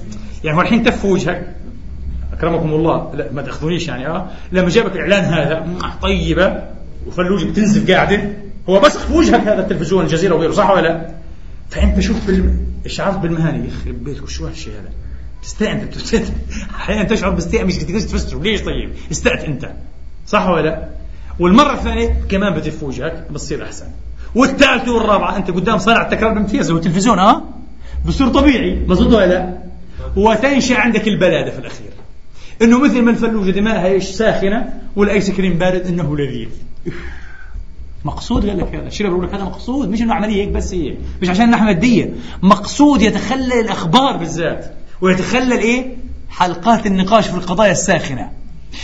بمللوك إنه هذا السؤال تجيب عنه بعد الفاصل، والفاصل كله في شات التاء. الثريا نذهب بعيدا لتكون قريبا. أي والله صح، طبعا اللي دمرت العراق الثريا، مظبوط ولا لا؟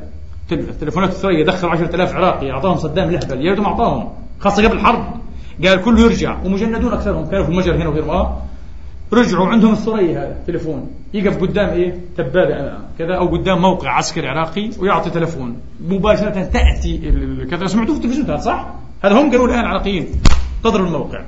يعني كان ما يعرف حتى في العسكرية بزمن المناورة، فقدوا العراقيين مساكين. زمن المناورة كيف زمن المناورة؟ إنه لازم تيجي الطائرة إلى وقت تصور الموقع صح؟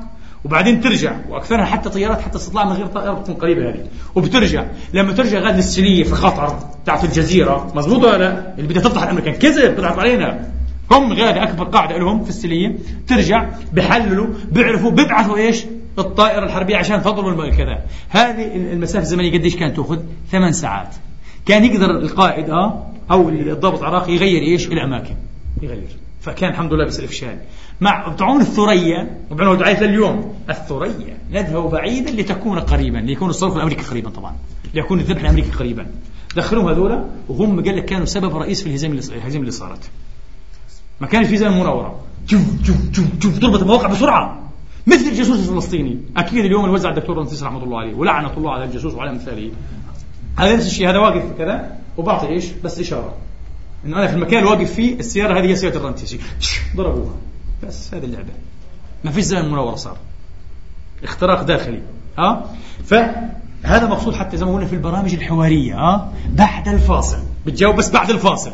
والفاصل ما شاء الله عاد دعايات أشكال وألوان غريبة، ولابد من الدعايات عشان تقدر المحطة تواصل وتمشي على رجليها صح.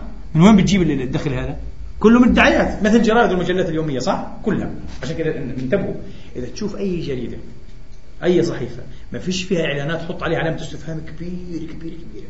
يعني الواشنطن بوست، نيويورك تايمز، وول ستريت جورنال، أكبر الجرائد الأمريكية بتوزع بال4 ملايين وبال3 مليون يوميا، بعيش على هذولا على الإعلانات. بس في جرائد عربية وعن تاريخ شوي وعملها لي حالة كثير قوية ما فيش فيها ولا إعلان واحد، مظبوط ولا لا؟ وبيكون السؤال من الذي يدعمها؟ وفي نغمة مش هم بيقولوا الذي يدفع للزمار تكمة المثال يسمع النغمة التي يحب، اللي بيدفع بسمع، مظبوط ولا لا؟ في نغمات معينة تقال هذه وظاهرها ممتاز ووطني وكذا وباللادن، وباطنها خبيث جدا جدا، تآمر على الأمة. بس زي ما قلنا هذه انت امام تمويه وتضليل وتلاعب، بدك زي ما قلنا شك يعني الى الى الى الى الى, إلى حد الهجس، الى حد الوسواس يصير عندك عشان تبدا تشك في كل شيء وتتساءل عن كل شيء، والمغزى الكامل وراء كل شيء، والا حنبقى هكذا مستعبطين مستحضرين غير ان نفهم اي شيء، كارثه. فهذه التجزئيه الآلية الأولى، التجزئيه هي الآلية الأولى. طيب الآلية الثانية وهي أيضا لا تقل خطورة عن الآلية أو الميكانيزم الأول، ما هي؟ آلية المتابعة الفورية للإعلام، الإيميديسي انفورميشن، بسموها المتابعة الفورية، صح؟ الآن غدت الأخبار سلع، سموها سلع، غدت الأخبار سلعا سريعة التلف، مظبوط ولا لا؟ إذا أنت ما تسبقش المحطة الثانية أو الصحف الثاني بثواني، أحيانا تسمع الخبر هنا أنت بعد ثواني بتسمعه في العربية، في الإمبسي، في أبو ظبي، في دبي، في مش عارف نفس الخبر. فالكل يتسابق حتى يكون أول من يدري بهذا الخبر. فالخبر سلعة سريعة التلف، وإذا سبقت فيها راحت عليك خلاص، اسمعنا ما فيش جديد، صح ولا لا؟ فالمتابعة الفورية هذه أخطر شيء لتعليب الوعي وفرض السلبية علينا. كيف؟ طيب كيف؟ أحسنت، لا يترك لك فرصة لتفحص ما يقال يا رجل. كل ساعة يأتيك أحيانا بأشياء جديدة بسرعة. معروف الأحداث الكبرى اللي إلها مغزى كما يقال، والتي تحكي تخطيطا، سواء تخطيط الذات أو تخطيط الآخر العدو، لابد من من مدة ليه؟ لاستيعابها. بدك مدة، أعطي نفسك مدة، مسافة عشان تفكر وتكون، لأنه دائما كيف نفكر إحنا؟ عبر نماذج تحليلية، صح؟ لازم أنت تلقائيا شئت أم أبيت تكون نموذج تحليلي، نموذج الفهم، وبعدين تختبره هذا سواء في إيش؟ ضمن مثلا محاولة فهم وقائع معينة، أحداث معينة، أخبار معينة، فأنت تفعل هذا. طبعا في نماذج كثير كثير مختزلة ومخفضة وتافهة جدا فاشلة، صح ولا لا؟ وهذا يقوم بها أكثر الجماهير، صح ولا لا؟ النماذج المركبة والمعقدة والذكية يعني تستغرق وقتا وتستدعي وقتا إيش للتشغيل. عشان تشغلها أنت وتستفيد منها بدك برضو وقت، صح ولا لا؟ مثل النظرية العلمية تماما، هي النظرية الأخيرة عندها نوع من إيه؟ من النماذج التحليلية تركب عليها، صح ولا لا؟ سابق عليها، وهكذا. فالمتابعة الفورية هذه للأخبار والأحداث تفقدك القدرة إيش؟ على تركيب نموذج صالح للتشغيل، 2، وعلى إيه؟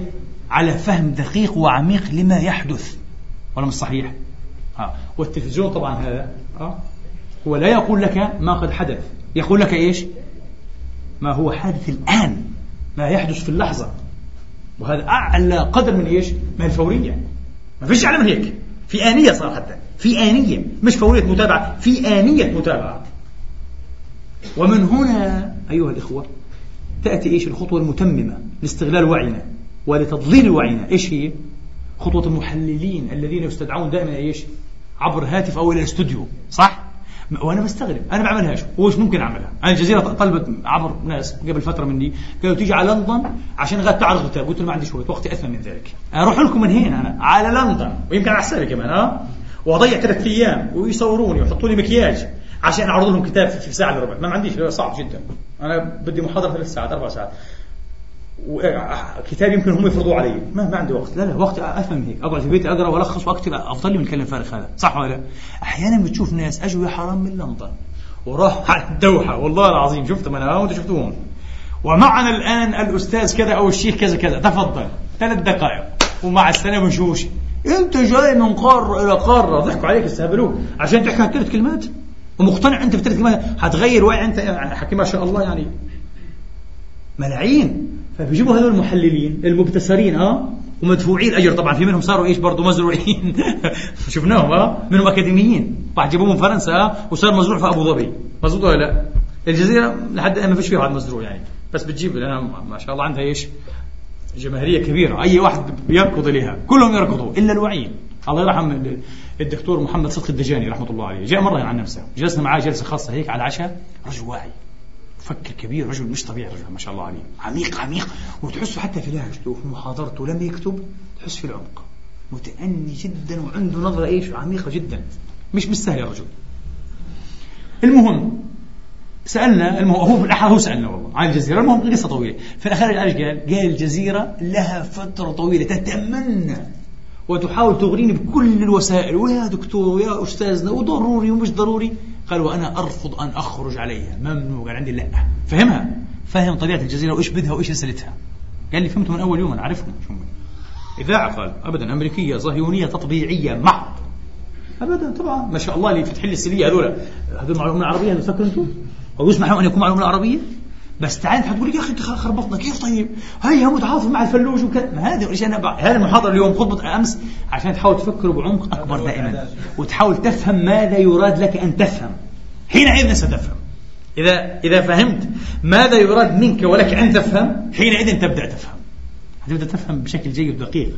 فهذا رفض، قال رفضت ولا مرة، قال جمال ريان أكثر واحد سلطوا عليه علاقته طيبة معه، فلسطيني برضو جمال ريان، والدكتور دجان فلسطيني، قال سلطوا علي دائما اتصل بي يا أستاذنا يا دكتورنا كذا ورغبة وكذا ومش عارف إيه وحيكون إسهام. أقول له لا، قال له جمال يعني اسم وفاهم، هاي مات رحمة الله عليه رحمة واسعة، فقدت الأمة العربية والله، وما خرج ولا مرة على الجزيرة.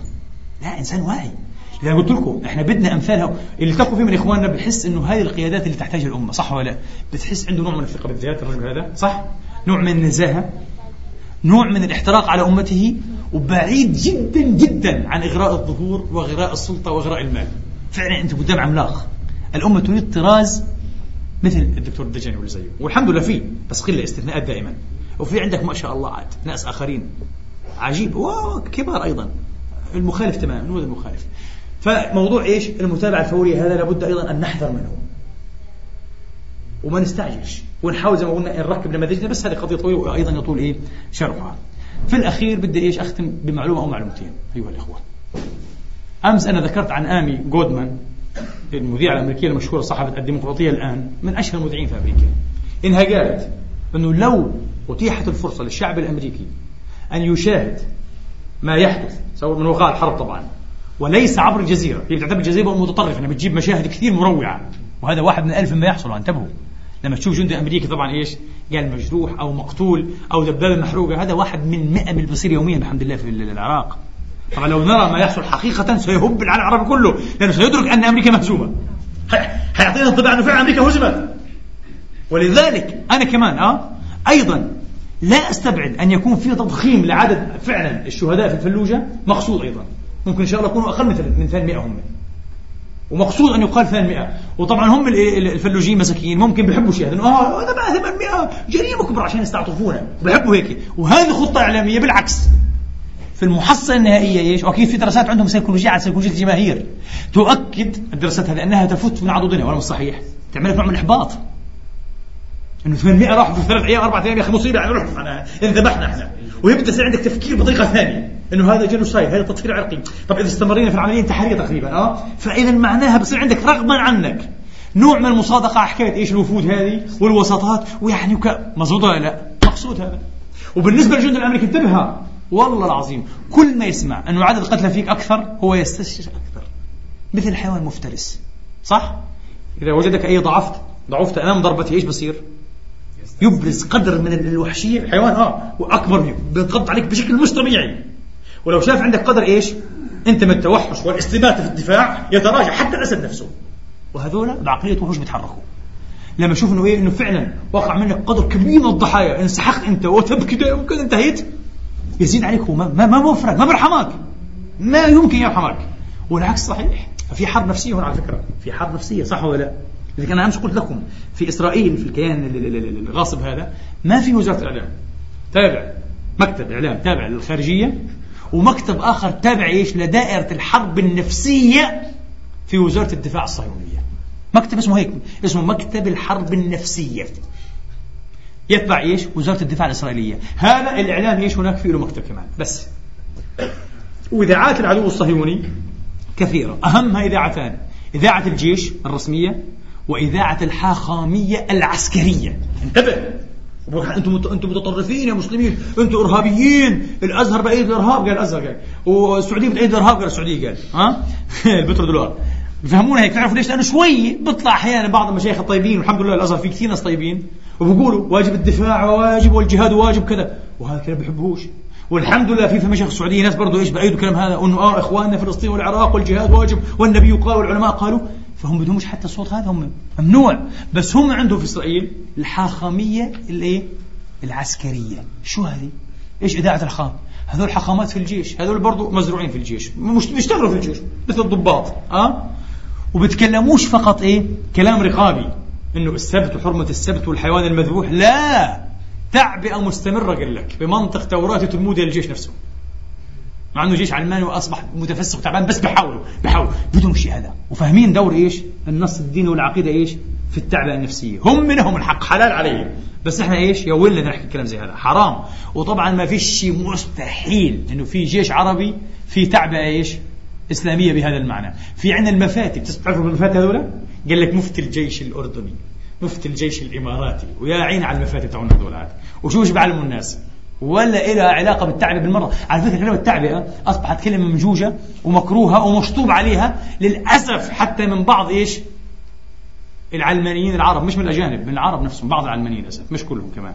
يعني تعبئة الشيء من الصراحة الفرق هذه، تعبئة إحنا في عصر التعبئة، هذا عصر إيش؟ في عصر السلخ والذبح. خلاص تكون مستعد للسلخ والذبح، هذا الصح، هذا الواقعية، هذا الواقعية السياسية. أما تعبئة عشان ممنوع. فبدي أقول اللهم صل على سيدنا محمد، إنه هذه آمي جودمان بتقول لو هم سمعوا في أمريكا ما يحصل على الواقع، وليس من الجزيرة بل من إيش CNN الانترناشونال، في أسبوع واحد سوف تنتهي الحرب. وكلامه فاهم شو بتقول، كلامها صحيح. أنا بدي أحكي لكم شغلة الآن غريبة جدا جدا.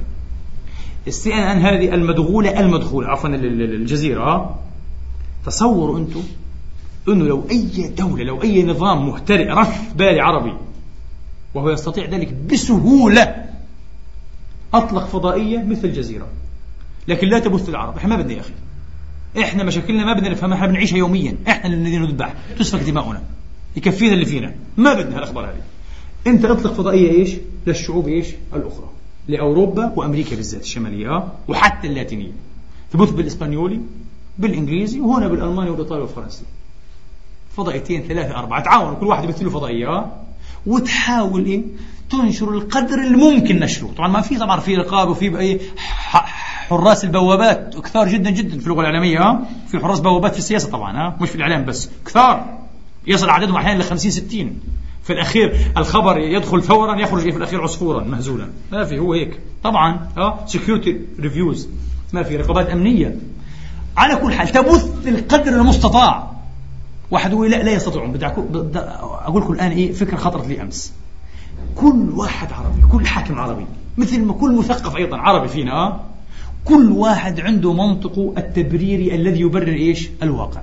هتقول ليش أنت هيك، ليش الوضع هيك، حيأتيك مباشرة، وهو قادر فعلا على تبرير الواقع، واقع الفشل والعجز والتراجع والاستخذال والاستتباع للآخر، ما في عنده مشكلة. بس ما لا يستطاع ولا يستطيعون تبريره هو إيش ما لم يكن وينبغي أن يكون. صعب، ما يقدرش يضحكوا علينا، انتبهوا. ولذلك انتبهوا حتى من هذه الحيلة أيضا الفكرية الثقافية الإعلامية، إنه إيش دائما يلقي إليك بخطاب يبرر لك إيش ما هو كائن. إنه في علينا ضغوط، واقعنا مجزأ، مشاكلنا كبيرة، وظهرت آخر شيء وتجسدت في إيه في مؤتمر القمة للأسف المجهض في تونس، كذا كذا كذا. مزبوط ولا لا؟ كله كلام منطق صحيح، وفعلا كل هذه الأشياء تبرر لهم ما يفعلونه.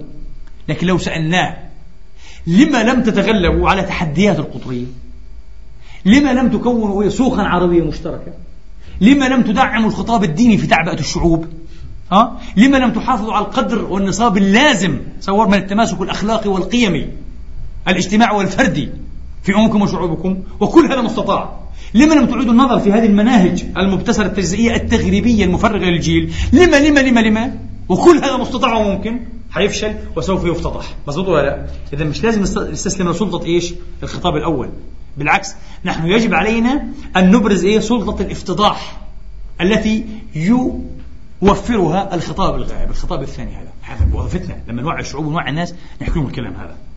فبدأ أقولوا عاد إنه لو هم أطلقوا الفضائيات هذه، صدقوني بعد بضع سنوات فقط، وهذا ما فعله اليهود في أمريكا، سوف تتغير مواقف الشعوب على الأقل الغربية من قضايانا، وسوف يحدث تأثير هائل جدا جدا نجني ثماره، وممكن جدا، والعملية مش مستحيلة. الغريب أيضا والمؤلم جدا، مرة جاء أخونا أحمد منصور هنا، هو الحين غاب من المسكين الله يحفظه، مع أنه هو عامل في الجزيرة، لكن شفتوا أنتم عمل مراسل يوميا في الفلوجة كذا، بعدين اختفى الرجل هذا لأنه أريد له أن يختفي.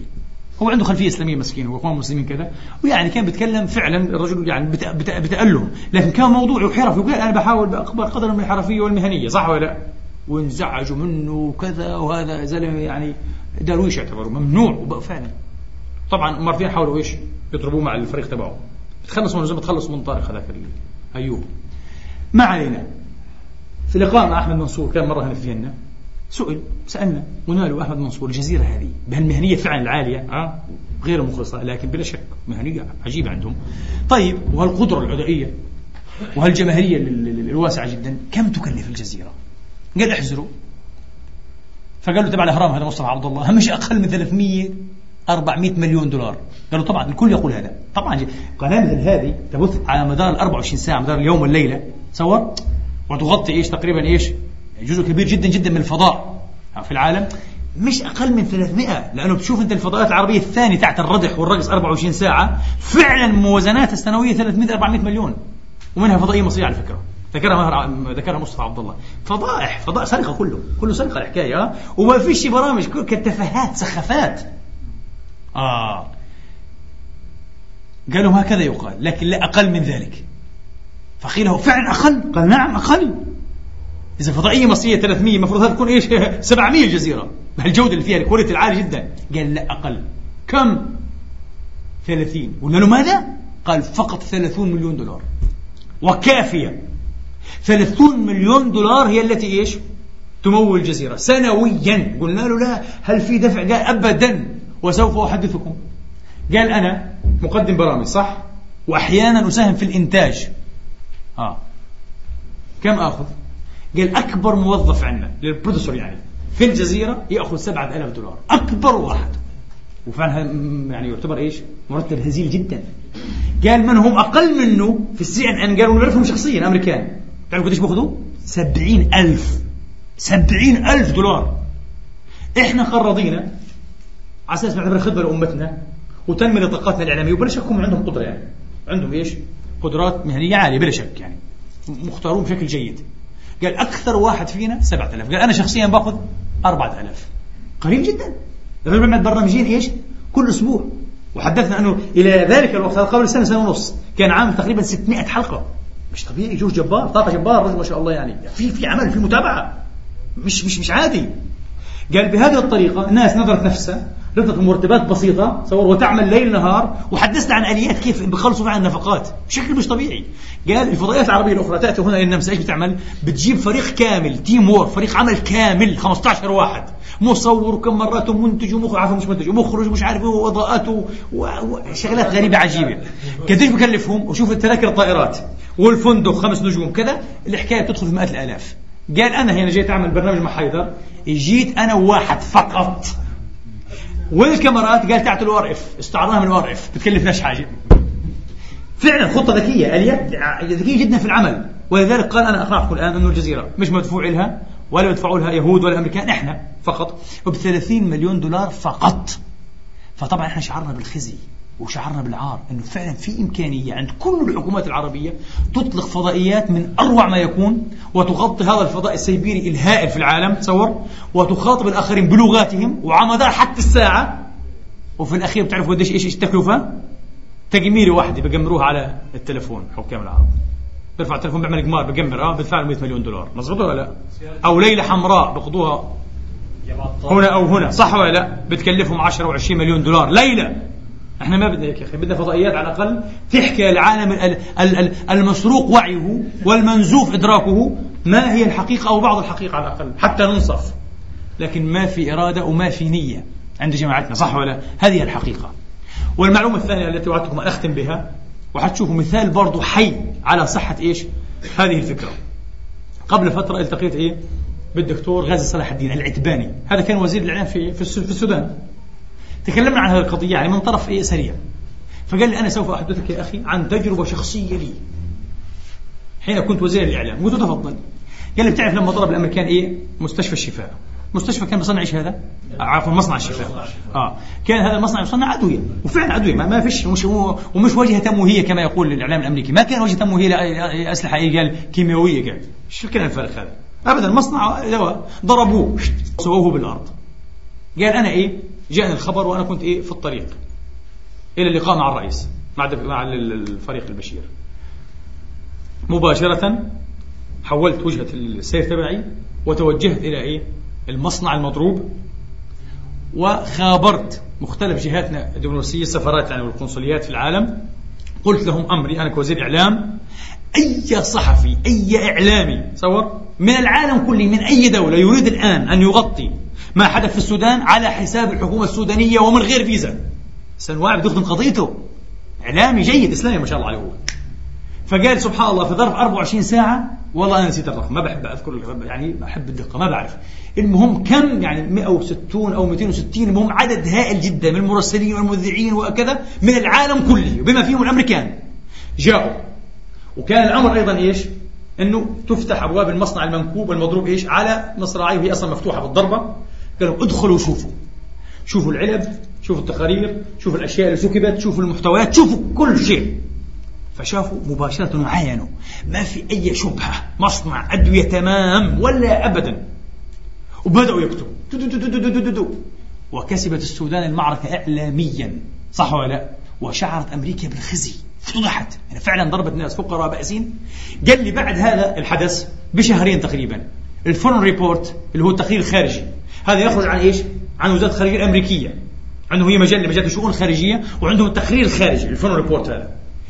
قال مباشرة أول مقالة كانت عنا كيف يمكن للفقراء أن يكسبوا الحرب إعلاميا. كتبوها عشان يتعلموا الدرس هم. تخيل بإمكانيات، وين إمكانيات الدكتور غازي صلاح الدين؟ إمكانيات السودان ولا حاجة. يقول قال لي الدكتور صلاح أول جملة في التقرير: كيف تأتى لدولة، قال لي ولم يترك نبزا أو شتيمة إلا إيش؟ إلا شتمنا بها. كيف تأتى لدولة فقيرة سوداء، عرقيين هم، بائسة متخلفة شمولية، قال ما خلاش سطر كامل بس يسب في السودان كذا كذا كذا كذا كالسودان، أن تنتصر على أمريكا إعلاميا، وقدم تغيير كامل عما حصل. ما الذي حصل؟ طيب إيش إمكانيات الدكتور هذا؟ شاب لسه كان صغير يعني إيش إمكانيات السودان؟ ما في إمكانيات، ما في شيء. تخطيط سليم بنية إيش؟ سليمة، نريد فقط أن ننصف أنفسنا يا أخي كمظلومين كمضطهدين كمستضعفين في هذا العالم. نجح وكسب. فللأسف كل هذه الدول بكل هذه الأموال، بكل هذه الطاقات البشرية، بكل هذه الطاقات الفكرية والأكاديمية، بكل مش قادرين نوصف أنفسنا، مش قادرين نحسن شوية من صورتنا، مش قادرين ندافع عن ما وقعنا يا أخي. إيش البصير هذا؟ البصير هو فعلا تواطؤ داخلي قبل أن يكون تواطؤا خارجيا على إيش؟ على الأمة وقضايا الأمة. وحسبنا الله ونعم الوكيل. ونختم بما بدأنا به، نسأل الله تبارك وتعالى أن يصب غيوث رحمته وفضائل رضوانه على شهيدنا، على بطل هذه الأمة الشهيد الدكتور المجاهد عبد العزيز الرنتيسي. ولا حول ولا قوة إلا بالله العلي العظيم، وإنا لله وإنا إليه راجعون. وشكر الله لكم على حسن استماعكم. أيها الإخوة، إذا كان إن شاء الله في أي إضافة، أي توضيح، أي مداخلة، أي استفسار، تفضل مشكور إن شاء الله. إن شاء الله تفضل. بالنسبة للنقطة اللي طرحتها، إنشاء مثلا فضائية عربية تخاطب الشعب الأمريكي، يعني هذه لو نفترض أقيمت هذه القناة، يعني ما فيش هناك رقابة من الأمريكان أنهم مثلا يغلقوا هذه الأقمار الصناعية؟ أنا أقول لك في رقابة، زي كما نقول اليوم في بسموهم حراس الأبواب، حراس أبواب كثيرون جدا جدا وبالقوة بالهيمنة، لكن صدقني مع الإرادة والمواصلة والمثابرة والدأب، في الأخير أنت ستتمكن أن تصل ولو بأقل القليل. وصدقني هذا أقل القليل سوف يؤثر تأثيرا هائلا. تعرف ليش؟ لأن الشعب الأمريكي، وهذا أنا لاحظته من خلال الاستفتاءات اللي أنا ذكرت بعضها، الشعب الأمريكي في عنده تحسس أنه مغيب، هو فاهم أنه مغيب، لكن أين الحقيقة مش قادر يجدها. هو فاهم أنه في لعب عليه، زي ما قلنا اليوم يعني من 70 ل 77 بقول لك هذا مش طبيعي اللي بيصير. الطريقة هذه في تربية وتنشئة أجيالنا طريقة مؤلمة جدا، تثير إيش؟ الريبة والشك، وغير مقبولة منا ولا نريدها، لكن ليس في كما يقال إيش؟ في اليد حيلة. ما بيستطيعوا غير مساكين، ما عندهم قدرة، وهم فاهمين أيضا هم الآن بالذات يتحسسون أنه في أشياء غائبة عنهم ومغيبون عن الحقائق. لكن من الذي يقدم الحقائق؟ الذي غيبها مستحيل. لابد يأتي طرف آخر يا أخي من خارج المرجعية، من خارج الإطار التضليلي، يقدم لهم بعض الحقيقة. أنا كنت متواضع جدا، بعض الحقيقة، ولا بد. لذلك أنا بدي أقول لك شغله برضو، قناعتي الشخصية، عارفين تقولنا للجزيرة وإيش الجزيرة، ومع ذلك أنا أيضا مقتنع أن الأمريكان أحيانا يغتاظون من الجزيرة فعلا. يعني هذا مش نوع من التصنع أنه بيغتاظوا منها، لا، بيغتاظوا أيضا، لأنه ما تنشره من بعض الصور وبعض الأشياء يثير إيش؟ حنقهم وغيظهم. وأكيد حيتزروا جماعة قطر والجزيرة إنه ضرورة المهنة عشان نكمل الملعوب إحنا ونصر كذا، يعني لابد زينا أحيانا ببعض الصور وبعض الأشياء، وهذا يؤذي الأمريكان ويؤذي صورتهم المهزوزة أصلا هي فممكن ما تقوليش إنه مستحيل، يعني وبعدين في إيش أنت، يعني المسألة مش بالبساطة هذه. يعني الآن أنا أقول لك أنا يائس أصلا، مستحيل أتخيل أن مصر تفعل الشيء هذا، أو سوريا أو السعودية، ولا يمكن، لأنهم لو أرادوا أن يفعلوا لفعلوه. وأنا متأكد فيه 100,000 إعلامي في السعودية والشام ومصر عندهم الأفكار هذه وأكثر منهم متخصصين، وطرحوها 100,000 مرة، وحطت وضعوها في الدروج، ممنوع، ما فيش نية، لأنه صح ولا لا؟ ما في نية يا أخي. أنا بدي أقول لك شغلة، هذا اللي جاء هذيك اليوم زارنا هنا في النمسا وجاب لي حصن وصهوف وصقور واستهبال هذا يا أخي. المفروض على الأقل أضعف الإيمان لما يأتي زعيم أو قائد إسلامي أو عربي على دولة فيها 400,000، شو 400,000؟ 400,000 مسلم، مش قلال إحنا، وهي كلها 7 مليون مسلم. لما بتيجي هنا أنت المفروض أقل شيء تجتمع بينا يا أخي، يقول بدي اجتمع بالجالية، وخاصة هذا الجالية استطاعت توصل واحد تقريبا إلى البرلمان المصرية، وصار عندنا ثقل سياسي وعندنا وضع وعندنا احترام يا أخي. بكرة على فكرة، أو أنا بدعو شخصيا، ما بحبش هذا، ممكن ما أروحش، بحب عمر ما رحت أصلا للقاء مع فيشر هذا اللي حصير رئيس الجمهورية، ممكن يصير رئيس. وين هذا حيجينا؟ في الأكاديمية اللي بندرس فيها، حيجي في أكاديمية حقيرة هالفوتة، بيت أي واحد فينا أحسن منها، غلبان، شفتوها؟ بده يجينا في الأكاديمية ويلتقي بينا، الرجل هذا يتشرف بلقائنا. ليش طيب؟ بده أصواتنا، بيعرف إحنا عن مصلحته ولا مش صحيح؟ ما بدوش وجوهنا ولحانا، هو بده أصواتنا وبفهم كيف هذه مصلحته. فأنت يا عبد الله ولا غير عبد الله، بحكي عن الجميع، ما قصدي يعني عبد الله أحسن من غيره، لما تيجي هنا أضعف الإيمان التقي بيني يا أخي، وبدي التقي برؤوس الجاري هذه، بدي أشوف همومها، بدي أشوف متطلباتها. حنقول له إحنا عندنا متطلب، بدنا مدرسة يا أخي محترمة عليه يتربي الجيل. قديش حتكلم؟ 5 مليون، هذا اللي دفعت من ثمن الجمل تبعك هذا، صح ولا؟ 4 طيارات جيت فين هنا، كل طيارة أقل شيء عشان تنزل في مطار فيينا هذه بدها 150,000 يورو، صح ولا؟ عشان يرخص لها بالنزول. جايب لي 4 أنت و220 واحد معاك وبلان مجرجرهم، مضبوط ولا لا؟ فما فيش نية. هذه المشكلة، أنا عارف وأنا يائس منهم صدقني. تعرف ليه؟ في الأخير طالما هذه الصيغة القطرية مترسخة موجودة، وأنه هذا مصر وهذا العراق وهذه سوريا وهذه السعودية وهذه قطر وهذه أم قويك ولا أم قوين ولا مش عارف إيه وهذه كذا، مش هتشوف خير هذه الأمة، أقسم بالله. أنا أمس قلتها، أكبر طعنة وأكبر لعنة أصيبت بها الأمة في هذا العصر الدولة القطرية. نحن ممزقون، وهذا كان تخطيط إيش الفرنسيين والبريطانيين بالذات، والله صحيح، وما زال متواصل. والآن بدهم مزيد إيش من التقطير والتمزيق، صح ولا؟ وبدأت شو اسمه، بدأ التطبيق في العراق. حدثنا 100 مرة احنا، وانا قرأت النص الأصلي بالإنجليزي فعلا، استخرجته من الإنترنت، للعدد اللي بده اياه بعطيه العدد كذا، يقرأ حتى بالنص الأصلي، مجلة كيفونيم العبرية في 84. خطة من 11 صفحة تقريبا كما أذكر، قبل 2 قرأته أنا 11 صفحة. فعلا تحدث بشكل واضح أنه في عنا تخطيط لتمزيق الممزق من هذا العالم العربي. وسنبدأ بالعراق نكون فيه 4 دويلات، ثم بالشام 3 دويلات، ثم بمصر 3 دويلات. عينك. والعرب قالوا هذا الكلام، وقالوا الناس الدارسين يطلعون معهد الأهرام هذا الاستراتيجي، الملاعين هذول واللي زيهم فاهمين الكلام هذا، والعرب والزعماء فاهمينه، وهي بدوا في العراق ما فيهم يتكلم، وطبقوا حيطبقوا بدهم إياه لا قدر الله. زي ما قلنا حيكون تفكيرهم وتخطيطهم قدر بمقدار السلبية واللامبالاة البليدة عندنا، بمقدار الوعي والحراك والتحريك إن شاء الله. بصير تفكيرهم مجرد تفكير وتخطيط، ممكن ينجح ممكن إيش يفشل أو يفشل إن شاء الله. بس للأسف الوقائع لا تبشر كثيرا بخير الآن، وقائع الزعماء والدول القطرية هذه، ولا مش صحيح؟ ولذلك أنت الآن صعب أي زعيم حتى لو عنده نية يقول لك ما أقدرش لحالي، بيستفردوا بي بيضيعوني، صح؟ وأنت السبب. طيب إذا لماذا تحاول أن تفعل العكس؟ اعمل نوع يا أخي بالتوحيد، نوع من إيه؟ من التضامن العربي المشترك. يا أخي وين هذا؟ ما في ما عندهمش نية بالمرة. والآن عندنا فريق من زنادقة الفكر الجداد، طبعا بعضهم مسيحيون وبعضهم إيش مسلمون بالاسم، طبعا علمانيون هم كلهم للأسف وملاحدة.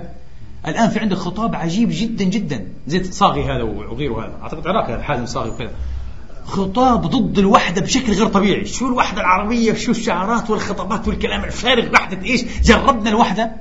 هل سمعتم كذب أكبر من هذا الكذب؟ وقت جربنا الوحدة؟ وقت توحد العالم العربي؟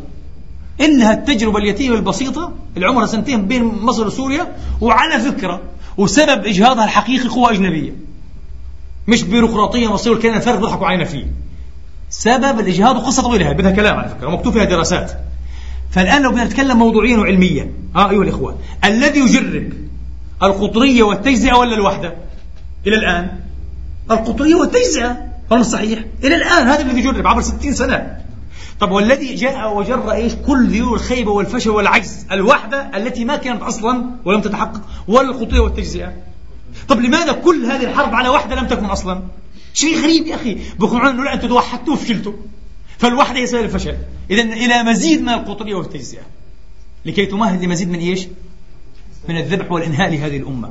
أكبر لعنة هذه الدولة القطرية أقسم بالله. وعلى فكرة للأسف حرب الخليج حتى الحرب الأخيرة هذه للأسف، وأنا حدثني به أحد الرجال هذا الإسلاميين الكبار المهم في دولتي، قال لي للأسف أنا صدمت بأبناء للحركة الإسلامية. هو من الحركة الإسلامية أصلا، من جماعة إسلامية كبرى، لكن هم أبناء البلد هذا. خلينا نحكي بصراحة، ما بحبش الأسلوب هذا، من الكويت. يعني في ناس يقول لك إيه، في ناس كذا شو ناس؟ احكي يا أخي، وضح، خايف حتى تحكي يا أخي، احكي حقائق وخلاص يصير شو إيش حصل يعني؟ هذا حقائق أصلا نكتوي نحن معيشيا بنارها. قال لي من أبناء الحركة، مش كلهم طبعا الحمد لله، في استثناءات دائما، من أبناء الحركة الإسلامية، يعني الرعي الأول الكبار في السن وفي القدر. قال لي موقفهم مش رشح ومش نضح، فاض بقطرية قال لي بغيضة جدا جدا جدا، أهدرت كل مبادئ الأخوة الإسلامية، كل مبادئ إيه؟ الوحدة الإسلامية، كل مبادئ الدين القرآن والسنة، من أجل انتصار إيش؟ لكويتيته وحكومته أيضا التي هو نفسه في ضميره غير راض عنها. شيء غريب. ولذلك بتشوف عندنا نوع من الفصام، من الشيزوفرينيا، نوع من الفصام، بيطلع لك إسلامي كما يطلع أيضا إيش؟ ليبرالي، وش يقولوا؟ سايكس بيكو، ولا عنيت سايكس. طيب كويس، سايكس بيكو هم عملوا عليهم سايكس بيكو هذول الفرنسي والإنجليزي. بس أنت إيش بتسوي قاعد؟ أنت بتسب سايكس بيكو، وفي نفس الوقت تكرس ما فعله سايكس إيش وبيكو، حين تدافع عن قطرك وعن بلدك وبعصبية صح منتنة كما قال النبي، وتهدر مبادئ الإسلام ومبادئ القومية كمان على مذبح واحد تذبحها. أنت متناقض يا أخي. إذا كنت فعلا ضد سايكس بيكو بدك تكون ضد إيش؟ القطرية. مش شرط تكون ضدها بطريقة ثورية يعني، لكن ضدها بطريقة إيش؟ بديلة. تقدم إيش؟ طلب بديل، نوع من التضامن يا سيدي، نوع من السوق المشتركة، نوع من العمل المشترك، نوع من اختزال الخلافات، نوع من كذا كذا. ما فيش شيء فائدة. فإحنا أمة فقدت عقلها الآن، كأنها فقدت وعيها والله العظيم. تقول ما لا تفعل، وتفعل ما لا تقول، تصور، وتردد ما لا تقتنع به، وعندها قناعات أيضا إيش؟ مجزأة أو مشرذمة غير متماسكة حتى ضمن أي منظور واحد. فشيء غريب الوضع اللي احنا فيه هذا. فلا أدري إلى أين سنصل، لكن نسأل الله أن يلطف بنا على الأقل. تفضل يا أخي. المسيح الدجال يعني مش هيكون يأتي كشخص، يعني يأتي كعواصف فكرية عالمية يعني تضاد قضية على القضية العالمية. تأويل الأحاديث النبوية بهذه الطريقة بعيد جدا، لكن أنا مع الفكرة ولو من منظور رمزي. يعني الآن لو طلبت مني كما فعلت أنا قبل 5 سنوات أني أتحدث في خطب عن المسيح الدجال سوف أحتقر نفسي. لا، لأن لدينا من الدجاجل ما يكفينا، صح ولا لا؟ لما نكشف دجل هذا الدجل الكبير المخيم علينا بعدين ممكن إيش؟ نفكر نتصدى المسيح الدجال اللي هو فتنة البشرية والتاريخ. بعيد جدا لسه الموضوع، صح ولا لا؟ بصراحة فمن هذا المنظور رمزي صحيح، لدينا كمية كبيرة جدا وأعداد وفيرة، جيوش من الدجاجلة في ميادين السياسة والثقافة والعلم تصور والدين، حتى الفكر الإسلامي نفسه ما شاء الله وافر، عدد وافر جدا جدا. ولدينا إيش؟ زي ما شفنا اليوم حتى المحاضرة طرائق دجل وتدجيل وتضليل وتعمية لا أول لها من آخر. فلابد في الأول أن نفك طلاسم هذا الدجل المخيم علينا، وبعدين نفكر في قضية المسيح الدجال يوم يأتي عاد. وكل ما نحن فيه بصراحة يمهد لظهور المسيح الدجال، صح، كل ما نحن فيه يمهد. وأنا واثق جدا الآن لو يخرج المسيح الدجال بالصيغة الحرفية، بدناش نقعد نأول وكذا. هذا التأويل على فكرة لمصطفى محمود. مصطفى محمود هو أول من قدم تأويل المسيح الدجال، إنه هذا إيش؟ العلم نفسه الحديث بشهواته ونزواته المادية، صور مصادرته لأشواق الإنسان الروحية ومش عارف إيه وإغراءاته وكذا. قدم أول واحد قدم الشيء هذا، وبعدين في ناس ما شوف نفس الطريق، وإحنا ضد هذه الطريقة في التأويل على كل. لكن ما نحن فيه فعلا كما قلت يمهد. وإحنا الآن في دور دجل عالمي بصراحة. بيصير الآن هذا في العراق، هذا مش أكبر دجل هذا إلى اليوم. يقول لك إرهاب، مقاتلة الإرهابيين العراقيين. يا أخي في أي شريعة، في أي قانون، في أي شيء يقتلك والله العظيم. شيء غريب. إنسان يقاوم عن بلدي يا أخي، عن عرضي أنت محتل تقتل فيه. امبارح شفنا تصور يعني فضيحة كيف إنه كشف عن مش عارف مصنع ولا كذا أو مدرسة أخذوها بعلموا فيها الناس، والناس تموت تحت التعذيب. وبتكلم عن صدام لسه، ما هم كلهم صدادين من الأمريكان صاروا. ناس تقتل تحت التعذيب، عراقيين، ناس أبرياء حتى لا يسوا في العيا ولا في النفير، ويقول لك إرهابيين. يا أخي دجل كبير. والصحافة العربية الزنديقة الاستتباعية بطريقة أو بأخرى تحاول أن تقنعك أن الأمر قابل للتصديق، أنه ممكن يكون إرهاب. انتبه، ما بتقول كاش إرهابيين هيك، أنا قلت لك كشفت حالها فضحت نفسها، صح؟ لكن بطريقة خبيثة جدا، ماكرة، التوائية، حربائية. إيش تقول لك؟ طريقتها أن الأمر قابل للتصديق. وطبعا الذين أعطوه هذه القابلية لأن يكون إيش؟ لا صدقية، منهم الصهاينة والأمريكان. لما اليهود دخلوا 800 عنصر ومنهم عناصر أمنية واستخباراتية، وفعلا أحيانا إيش؟ يقتلوا بعض الأبرياء، يفجروا بعض الأماكن فيها مدنيين، يقتلوا أناس لا ينبغي قتلهم أصلا بحال، ويفعلوا أشياء فظيعة وهم يهود هذولا، معروف. تخيل. وعلى فكرة احنا شفنا في مرات يتيمة، ويبدو هذا يحصل كثيرا، أنه شفنا شهود عيان كانوا موجودين في الساحة في المسرح، قالوا لا ما صار في تفجير ولا انتحار، شفنا احنا الطائرة في السماء والتمعت بلون أحمر بعدين انفجر المكان، صح ولا لا؟ بس هذا الخبر انتبهوا بيغطوه مرة واحدة بطريق الخطأ، وبعدين تيجي أوامر من حراسي إيه أو حارسي الأبواب إنه ممنوع، وبتكرش في النشر الثاني، صح ولا لا؟ خلاص يقال، وبتكتبوش الجرائد الشرق الأوسط والحياة بيقولوا مرة واحدة إنه خطير، بيحاول يفهمك إنه إيه، إنه هذا الضرب إيه شغل أمريكي إسرائيلي بصير، مش كل ضرب بصير هو المقاومة، لا. فهذا البعض إيش أعطيك احتمالية إنك تصدق إنه ممكن يكون هذا إرهاب. لا يا أخي، فرق كبير بين المقاومة والإرهاب. في إرهاب حقيقي تمارسه أمريكا وإسرائيل في أرض العراق، صح، وعلى الشعب العراقي المسكين على فكرة، وأكثر المدنيين الذين قضوا وماتوا هم ضحايا الإرهاب الصهيوني والأمريكي. مستحيل العراقي لا يفعل هذا بأخيه أبدا. طبعا ممكن يكون عراقي عميل وأيضا هذا صهيوني، مظبوط ولا لا؟ هذا صهيوني، هذا منهم، وما يتولهم منكم فإنه منهم، هذا منهم معروف، ما في، لا أفرق. والعميل الفلسطيني اللي بيدل على إخوان المجاهدين هذا هو صهيوني أصلا، مش أبدا. والنبي لما قال انه في اخر من علامات الساعه لا تقاتلون ايش يهود، في روايه يهود، ما قالش اليهود. وفرق كبير بين يقول اليهود وبين يقول ايه يهود. لما يقول اليهود الالف واللام معروف ليش، لكن لما يقول يهود فهذا منطق قرآني، انه اليهود والذين يتولونهم، وبمنطق قرآن فانه منهم.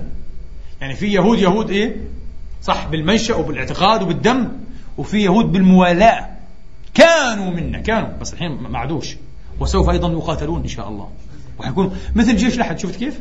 أبدا. وأنا عندهم مشاكل مع إسرائيل هذا. وفي العراق نفس الشيء، بكرة إن شاء الله بصير التحرير بعون الله تعالى، وحتشوف حتلاقي مع الأمريكان جيش من العراقيين الخونة العملاء وعلى جميع الطرز. طبعا في جيش إحنا يعني إيش مش انفيزبل، هو بالعكس واضح جدا جدا، اللي هم هذول أكثر مجلس الحكومة، واضح العملاء طول حياتهم عاشوا عملاء أصلا، وعندهم علاقاتهم مع الدوائر الاستخباراتية ودوائر الاقتصاد ودوائر الهيمنة العالمية، وسراق، جماعة سراق يعني، وجايين يحكموا عينك. هذول منهم فإنهم منهم، هذول مش منا، هذول ما نعترفش فيهم احنا أبدا، وإن كانوا من أبناء جلدتنا في الأصل ويطلون إيش برطانتنا، لكن ليسوا منا بالمنطق الدين القرآني، ليسوا منا إن شاء الله. فهذه قضية الدجال والله أعلم، يعني مش أكثر من هيك. تفضل يا سيدي. يعني هل هذا يعني أن مثلا الجزيرة أو العربية لم تقدم أي خدمات بالساحة العربية أو بساحة الأخبار، أو ألم تصنع حراك؟ فهمت عليك تمام ايش بتقول، وبدي أقول لك أنا ايش قناعتي، ممكن تخالفني فيها، أنت حر. الجزيرة توقيت الإطلاق متى أطلقت بالضبط؟ التوقيت نفسه على استفهام لابد ايش أن يطلب عنها الجواب إنه أنت الآن يعني هذا لم يكن مفهوما لنا قبل سنوات، الآن أصبح واضحا جدا لا يختلف عليه اثنان. إيش هو؟ من مصلحة أمريكا وإسرائيل طبعا أن يحدث إيش تشغيب وحراك، أنت تصور يزعزع بقية استقرار الأموات اللي موجودة في العالم العربي، مظبوط ولا لا؟ من مصلحة أمريكا الآن واضح جدا جدا، ومصلحة الدولة الصهيونية العبرية إنه إيش؟ إنه الشعوب تتحرك ضد إيش حكامها، مظبوط ولا لا؟ من مصلحتها الآن، وهذا هو المخطط الأمريكي الآن، يريد تغيير الخارطة ويريد تغيير هذه النظم بحجة أنه يريد إيش؟ إنشاء نظم ديمقراطية، طبعا تخدم إيش مصالحه وتكفل مصالحه وتجفف منابع الإرهاب، هذا مفهوم. بس حتسألني سؤال، أنا بتأكد هذا سؤال يدور في خالد كل واحد منكم، طيب ليش؟ وأين سيجدون خيرا من هؤلاء؟ مظبوط ولا لا؟ ما شاء الله جماعة العرب هذول ممتازين جدا، هذول يعني تقويمهم السنوي أنا متأكد 101 صح؟ 101% كل سنة تقويم تبعهم العمل المهني ممتاز، بعطوهم تقارير أكيد إذا بعطوهم 101%. تعرف ليش؟ ببساطة، وهذا التحليل الشخصي، لأن أوراقهم أصبحت محروقة ولا تصلح للعب الأمريكي. افهم علي؟ يعني بدي أعطيك الطريقة هذه. يعني الآن في حكام عرب، ومش هقول عشان بس أمن بعض إخواننا، بيشلحوا، يعني لما أخذ الكلمة هذه بيشلحوا كل شيء، ما عندهم مش مشكلة كل شيء، ومتطوعين، وخذوا ما طلبتم وما لم تطلبوا أصلا، ودعونا نبقى إيش أياما معدودات في جنة الكرسي، أياما معدودات. تقويمي البسيط، وأنا مش من رجال سياسة وما كنت أحب السياسة بصراحة، وبدأت أفهم الآن لماذا لم أكن أحبها. كنت أخاف ويعني أشمئز من الصحف والمجلات والتلفزيون، ولما قرأت دراسات هذا الموضوع اليوم أحدثكم عن بعضها فعلا فهمت أن كنت على حق. وعي كان فطيرا، كنت شاب صغير في 20، ذهني كان بسيطا جدا مش مركب. لو أنا فعلا لقيت بنفسي في يم الصحف هذه واليوميات والتلفزيون كان ضعت، كان ضللت بالكامل، كان فقدت إمكانية حتى إن أبني عقلية ممكن تفهم وتحاول تفهم. والآن فهمت هذا صح. لذلك أنا أرثي لأي إنسان مصدر ثقافته ومعرفته الصحف والتلفزيون. مسكين هذا رايح ممسوح، هذا صح ولا لا؟ ممسوح بالكامل على كل. فأنا مش برجال السياسة، لكن أقول لك هذا اللي قاعد بيشلح وكل يوم بيشلح قطع أخرى، لم يبقى إلا ورقة توت تستر السوء، صدقني في ظرف أشهر أنا أعطيت هيك يعني تقويم ممكن غلط بريدكشن يعني ممكن سنة على الأكثر حتشوف سوف يطير، لابد أن يطيروه. وفي الآن علائم على ذلك. كيف؟ طيب حركوا له بعض المعارضين. شوف كيف الهيمنة الأمريكية. في معارض كان في الدولة هذه موجود في السجن، أجال وفد أمريكي قال له سوف تخرج بعد ساعتين. بعد ساعتين كان في بيته مباشرة. تقدرش تقول لا أنت كزعيم أبو ورقة محروقة نسميك ما تقدرش تقول لا الأمريكان. وبعد يومين هذا ظهر في الجزيرة يقول صح يتكلم الدكتاتورية والنظام الشمولي وموجود هو غاية. هذا لو قبل سنة كان لحموه كان سطوه تسطير صح، كان أكبر قطعة منه قد هذه وانتهى كان صح ولا لا. الآن بتكلم بصوت مسموع. مين اللي بعطيه التعزيز هذا؟ مين اللي ساند ظهره؟ ومين اللي بعطيه الجرين لايت؟ ومين بعطيه هذولك إيش؟ الأمريكان صح ولا لا. طب ليش؟ طب ما أنا شرحت كل شيء. لا أنت عندك خطتك وإحنا عندنا خطتنا. خطتك أنت تستبقي إيش نفسك في الحكم جميل وحاول ممكن تنجح ممكن تفشل وهذا العب الأمريكان. لا بعد هو ما يحرق كل أوراقه ويقدم كل ملفاته ويعطي أوراق ذبحه وإعدامه هيقول لا يا حبيبي توليت سوشبيت متأخر جدا الوقت ورقتك محروقة أو ورقة محروقة بدناش ما ينفعش. إحنا ناس دجالين بدنا نشتغل بقدر من الدجل إيش ينطلي على هالشعوب الغلبانة قطعان الغنم هذه العرب. كيف؟ طيب حنرميك أنت وعيلتك أولادك برا في 60 داهية ممكن نعطيك لجوء أو نوعز لبعض الدول تعطيك لجوء سياسي يلا روح وعندك شوية مليارات حنسمح لك إيش تأخذ منها جزء بسيط والباقي حيجمد لأنه أموال إرهابي حتى الشعب تبعه مش حيأخذه. لعبة هذا الأمريكان هذا طريقته معروف دائما هيك وهذا منطق يعني يتكرر دائما. طيب إيش اللي حيصير؟ هم حيجيبوا واحد جديد وزي ما شفنا إيش مع بالإيه إجراهام على جرام انفخوه ينفخ حيطلع نجم الديمقراطية. هذا صح ولا مش صحيح؟ والناطق باسم المستضعفين وضمير المسحوقين. ويمكن عادي إيش يعطوه بعدين وجهة أخرى حسب ما يناسب الشعب والمرحلة والسياق المكاني والزماني. وحتشوف أنت ببضعة مليارات بسيطة من عائدات نفط البلد بعض عائدات النفط هيعملوا إيش؟ تعمير البلد جسور زي ما سمعنا في العراق يعني بعض الطرق والرودز بعض المحلات اللي حتبيع البضاعة الأمريكية والصهيونية والإنجليزية وهم بيربحوا كمان وأشياء زي هذه. وحقول العام تعالوا شوفوا مش قلنا لكم بدنا ديمقراطية إحنا وحيساوي صندوق انتخابات وحينجح الرجل تبعهم هذا أو يحط رجلين أي واحد ينجح هو برضه رجلهم. وقلنا لكم شوفوا وسوف ترى سوف يخضع كثير جدا من العرب. يا أخي والله يعني في منه ونبدأ بأثر رجعي نجرب إيش المقاومة العراقية. يا أخي العراقيين أغبياء بدهم مش فاهمين حاجة يوم قطعوا أنفسهم طريق الحرية والديمقراطية. لو استسلموا مثل الشعب الغلبان البسيط هذا شوف يعطوهم يا أخي ما شاء الله طرق وجسور ومطارات ومحلات وسوبر ماركت وبنيون وأشياء وانتخابات وصناديق يا أخي وضيعوا الدكتاتور. بعد ما يكونوا أمعنوا في فضح هذا الدكتاتور هتشوف سوف يمعن الأمريكان في فضحه ويفتحوا له كل ملفاته المنسية وسوف نسمع عاد عن أعداد الذين ذبحوا ومثل بهم وأعداد كذا وكذا وكذا وكذا. فضيحة حتصير. هاي طريقة الأمريكان. فما تسألنيش ليش هم الآن من صالحهم يزلزلوا الاستقرار ويحركوا بالجزيرة. هاي وظيفتها ضمن المشروع الأمريكي وظيفتها تحركك وتحرك الكل إيش ضد مين؟ ضد الحكام. مش لأن الحكام إيه فعلا هي أشفقت علينا منهم ومش لأن احنا حتى مبطلين ومش لأنهم هم بيستحقوش الحكام كله صح هذا بس مثل ما قال الإمام علي حق يراد به إيش باطل.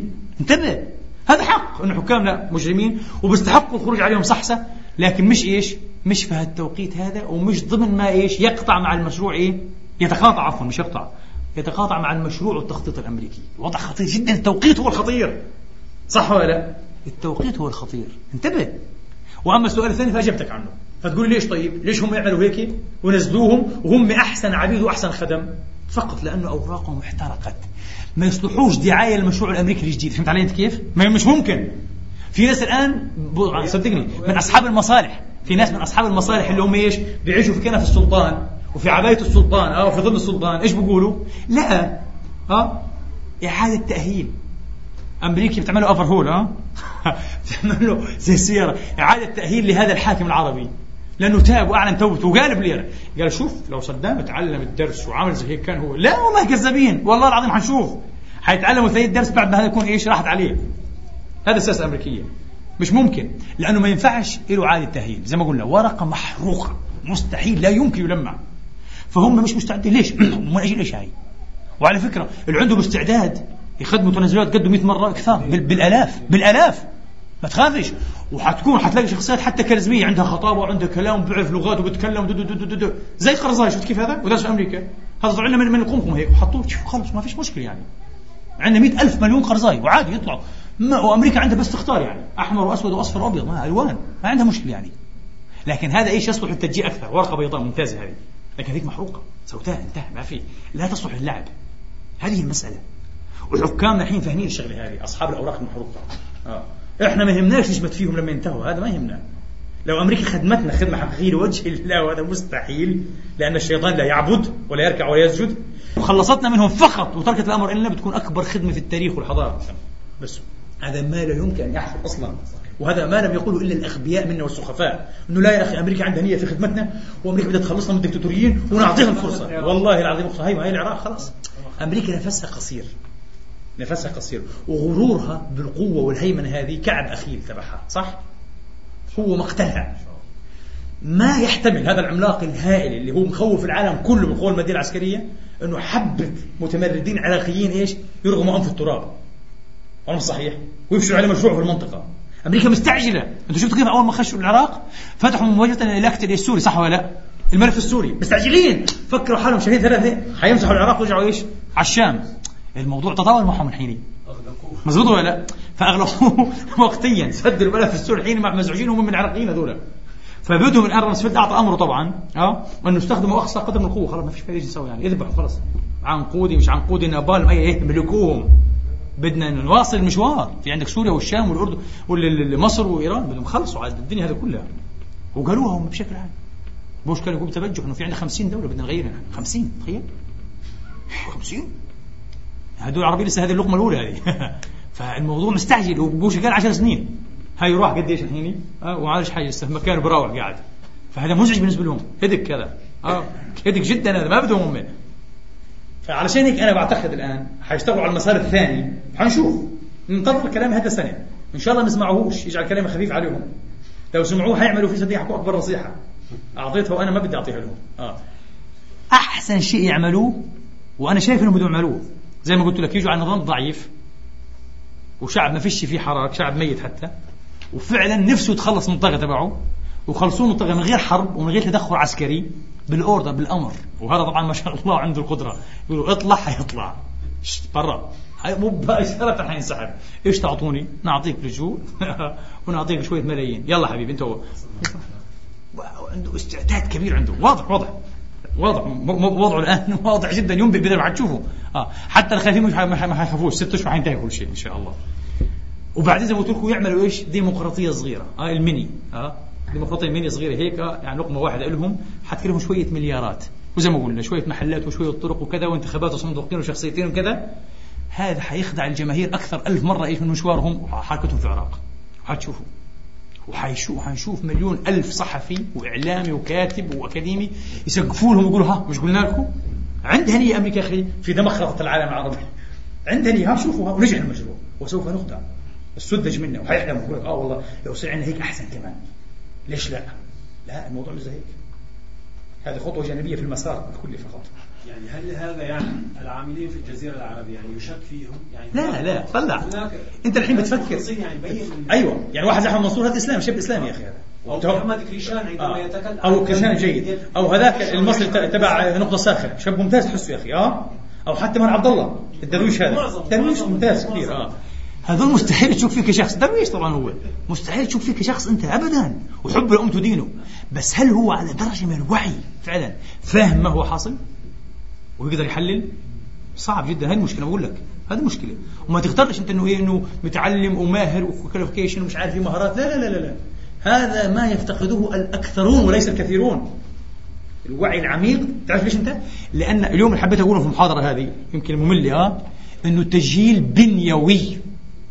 في فرق بين أن يكون التسجيل عرضيا تصور ناشئ بأسباب معينة ممكن التغلب عليها، وبين أن يكون بنيويا.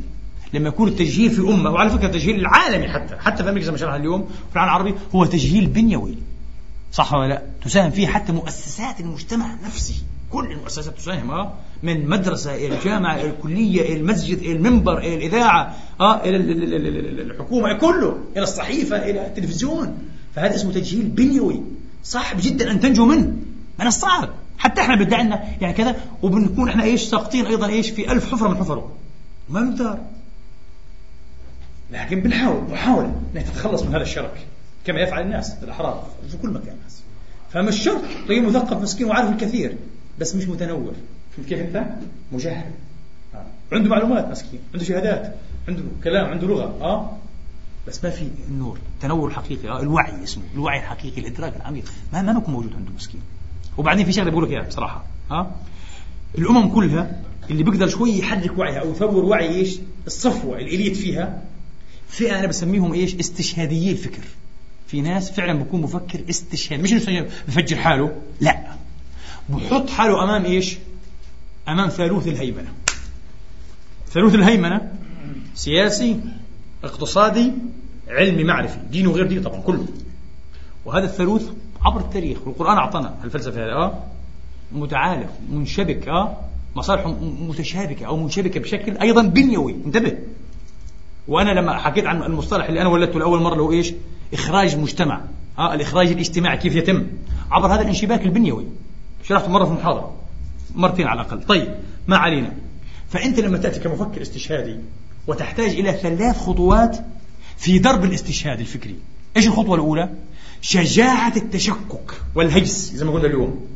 إنه صدقني في ناس والله العظيم يخاف من التساؤل، أقسم بالله هو جبان إلى درجة أنه يخاف يطرح نفسه الأسئلة. لو طرحت أسئلة كذا ممكن تأخذني إلى جواب غير المعطيات، فيورطني في أشياء ثانية، فما بديش أتساءل. فأحسن شيء ما فاز إلا النوم ونضل في النوم. مزبوط ولا لا؟ هذه أدنى، يعني هذه أحقر درجات السلبية والاستسلام. مزبوط ولا لا؟ أن يكون عندك الشجاعة هذه. 2، وأن يكون لديك شجاعة البحث. والأخطر من ذلك إذا وصلت إلى الحقيقة أو بعض ملامح الحقيقة، هنا عاد يبلغ الاستشهاد ذروته وينطبق المعنى الاستشهادي الشهودي، أيضا شهودي على الحقيقة وعلى الواقع وعلى الناس وعلى النفس وعلى مصداقيتي كبشر كباحث عن الحقيقة. أن يكون لديك الشجاعة أن تصدع بما فهمت وبما أدركت. قل، وسوف طبعا ترى نفسك في مياه ساخنة جدا جدا. مظبوط ولا؟ ثيران تحتوجك من كل جانب، قروش تريد أن تلتهمك، أصحاب المصالح المشتبكة، صح؟ المعرفي الاقتصادي والسياسي، كلهم هذول مشتبكين بشكل غير طبيعي. هذا ممكن إن شاء الله بده محاضرة أخرى نقول كيف الآن في العالم المعاصر بالذات كيف اشتبكت هذه المصالح بالذات. هتشوف أنت ضد هؤلاء جميعا، صح؟ وأنت هتقول معركة خاسرة، بس معركة استشهاد، صح؟ بل هل هي خاسرة إذا كانت استشهاد؟ لا إن شاء الله. إذا كانت معك استشهاد فالله قال بل أحياء عند ربهم، إذا معناها فكري سوف يبقى حيا. مظبوط ولا؟ وبالعكس دمائي وموتي حتى في سبيله صور هي التي ستحيي. وفي سبحان الله سر رباني يا أخي، شيء غريب. خاصة عنك مسلمين، إحنا بنشوف أي شخص يسقط شهيدا، وشهيدا بمعنى الشهيد الحقيقة عادة، يعني يموت، يقتل، يعتقل وينتهي في الأخير من أجل فكره وموقفه السليم. شهادته ودماؤه تلقي بألق وبسحر منقطع النظير على على مشواره الفكري. مظبوط ولا؟ بمعنى أنه تتموضع كل فكرة في الأخير، كل كلمة، كل موقف في الموضع اللائق بها بالاستشهاد. وقبل هيك ممكن نعتبره كلام كله، قال كلام مثل أي كلام يعني، صح؟ لا، بالشهادة لا، كل شيء يأخذ مكانته اللائقة به. سر غريب، لأنه هذا على فكرة هذا شيء من فلسفة الشهادة، بل أحياء عند ربهم. مظبوط ولا؟ حي لم يموت. وهو كيف كان حي؟ يعني إذا حي حياة بيولوجية كلنا أحياء، مش هذا المقصود. حي حياة بالمعنى الذي عاشه في حياته، هو عاش المعنى، عاش الحقيقة. مظبوط ولا؟ فسيبقى المعنى والحقيقة عايشين إن شاء الله تعالى، ومش هيموتوا، هيظلوا عايشين. وهذا الشيء ما فيش إيد الإنسان لا تستطيع يده أن تفعل فيه شيئا، يعني يد القدرة الإلهية، هذا شغل ربنا تبارك وتعالى. ولا مش صحيح؟ وحدثكم أكثر مرة لأني فعلا أكون متأثر، لا أدري لماذا، بطريقة غير عادية، بالذات بتجربة الدكتور شريعتي متأثر جدا بترجمة السيد سيد قطب رحمة الله عليه، وفي نفس السياق هي، وحتى ترجمة الشيخ بكر الصدر رحمة الله عليه الشيعي في العراق الفيلسوف. بس شريعتي بالذات ما بعرف له سحر خاص، ما حاولتش أبحث ليش. ممكن لأنه كان الرجل هذا في نظري مغرق أكثر في نظري في خدمة الحقيقة. يعني سيد قطب عاش ومات سني صح، ولم يكن يعاني من معركة من سني بإزاء الشيعة أبدا. سني يريد خدمة أمتي فهذه ما عندوش مشكلة. بكر الصدر شيعي عاش ومات شيعي وما كانش يعاني من هذا الشيء. شريعتي بالذات، وهذا اللي وفره له بصراحة، درس أفكار أخرى غير دينية، الاجتماع والتاريخ، وهذا من أهم الأشياء التي ينبغي أن ننبغ فيها وأن نحسن فيها ونحذق فيها حذقا جيدا. الرجل عاش معاناة خصبة غير خصبة طبعا مؤلمة، بس خصبة غير عادية جعلته شاهدا وشهيدا للحقيقة فعلا بأعلى معانيها. ما كان همه أن يخدم المذهب الشيعي مع إيمانه بالمذهب الشيعي، بس مش هذا همه أنه يشيع المسلمين أو أنه يخدم أو يثبت أن التشيع شيء كويس كثير والسنة مش كويس. ما كان همه أبدا، وما كان همه أن يدين السنة، ولا همه أيضا أن يخترق الشيعة تسننيا، لا هذا ولا هذا. كان همه أكبر من هذه التلوينات، همه على مستوى أمة أدرك أنها أمة واحدة. والآن الصاروخ الأمريكي والرصاص الأمريكي بسألنا لو يميز شيعي ولا سني؟ لا والله لا يميز، أقسم بالله يضرب الشيعي كما السني، ما بسألش سني ولا شيعي، ما في حصد الجميع صح ولا لا. من الذي يميز؟ الأغبياء منا فقط أو المدخولون. ما هو صنفين، أنا عنديش بصراحة، ما تقوليش حتى لو أكبر شيخ أكبر عالم، والله العظيم والله ما في عندي تقسيم ثالث. يا جاهل غبي مش فاهم صح، مخلص بس مش فاهم، مش قادر يفهم، مسكين هو درويش عقله مغلق كثير مغلق مش قادر يفهم، أو مدخول مدفوع الأجر صح ولا لا. اللي بتساءل شيعي أو سني، فإذا سني أنا حتعاطف معه، والشيعي إذا شيعي أنا حتعاطف معه، إذا سني وأنا شيعي لا، إذا شيعي وأنا سني لا. للأسف كارثة. هذا هو الهزيمة الحقيقية الآن في الساعة، هذه الهزيمة الحقيقية التي تحيق بالأمة. شريعتي كان أكبر من ذلك رحمة الله عليه، أدرك سبحان الله أنها أمة واحدة، حقيقة واحدة، تصور تاريخ واحد، مصير واحد، الآن واقع واحد. والحقيقة فعلا في الحقيقة الحقيقة في الحقيقة أعلى من أن تكون شيعية أو سنية صح ولا لا. حقيقة هذه الأمة، حقيقة هذا الدين والرسالة أعلى بكثير وأنبل من أن تكون شيعية أو سنية، أنبل من ذلك بكثير. وصدقوني هذا ما لا يفهمه إلا مفكر عريق وعميق جدا في الشهود على الحقيقة. يعني هو الذي اقترب من الحقيقة صور وبروح استشهادية كما قلت بمراحلها ثلاثة أكثر منا إحنا. لما اقترب منها أدرك أنها أنبل صور وأعظم من أن تكون شيعية أو سنية. حقيقة أمة واحدة، رسالة واحدة، واقع واحد، ومصير واحد. وبعدين كان يدرك الرجل هذا مش كان عنده شجاعة، انتبهوا، وكان عنده إرادة الاستشهاد. قال أنا أعلم أنهم سيعتقلونني وسيذيقونني ويصبون علي العذاب أصنافا، سأحتمل كل أولئك. شوف الجبروت، حتى الجبروت للمعنى يعني ولكن سأخيب أمنيتهم في أن يسمعوا مني كلمة وفعلا هكذا صار في مسكين اعتقل فترة، هو طحن عظمه، لم يسمع منه كلمة لا أتوه. أنا أردت هذا، أنا أردت أن أطحن وأن أسحق من أجل الحقيقة، من أجل أمتي، من أجل ديني، من أجل مصداقيتي الضمائرية والفكرية كمبشر ومثقف وداعية سواء مسلم أو إسلامي. وفي الأخير هم وجدوا أن أفضل شيء أن يدس له السم، دسوا له السم، قتلوا في لندن وانتهى كل شيء. فهذا الأمة تريد هذا الضرب من الاستشهاديين، استشهاديي الفكر في هذه اللحظة المظلمة شديدة الحلكة. وإن شاء الله موجودون بإذن الله تعالى بلا شك، نسأل الله أن يكثرهم فقط. يا ريت نختم بآخر سؤال يا إخوان، يعني أعينا. تفضل. فلنقل افتراضيا أن أمريكا خرجت من العراق، فماذا سيكون وجهة نظر أستاذنا الكبير بالنسبة لمستقبل العراق بعد؟ ولنقل افتراضيا أنها خرجت فعلا، يعني هل أن تكون حرب أهلية أكثر منها مجزرة مما يكون الآن في العراق؟ أي في العراق؟ لا، ليس من شرط.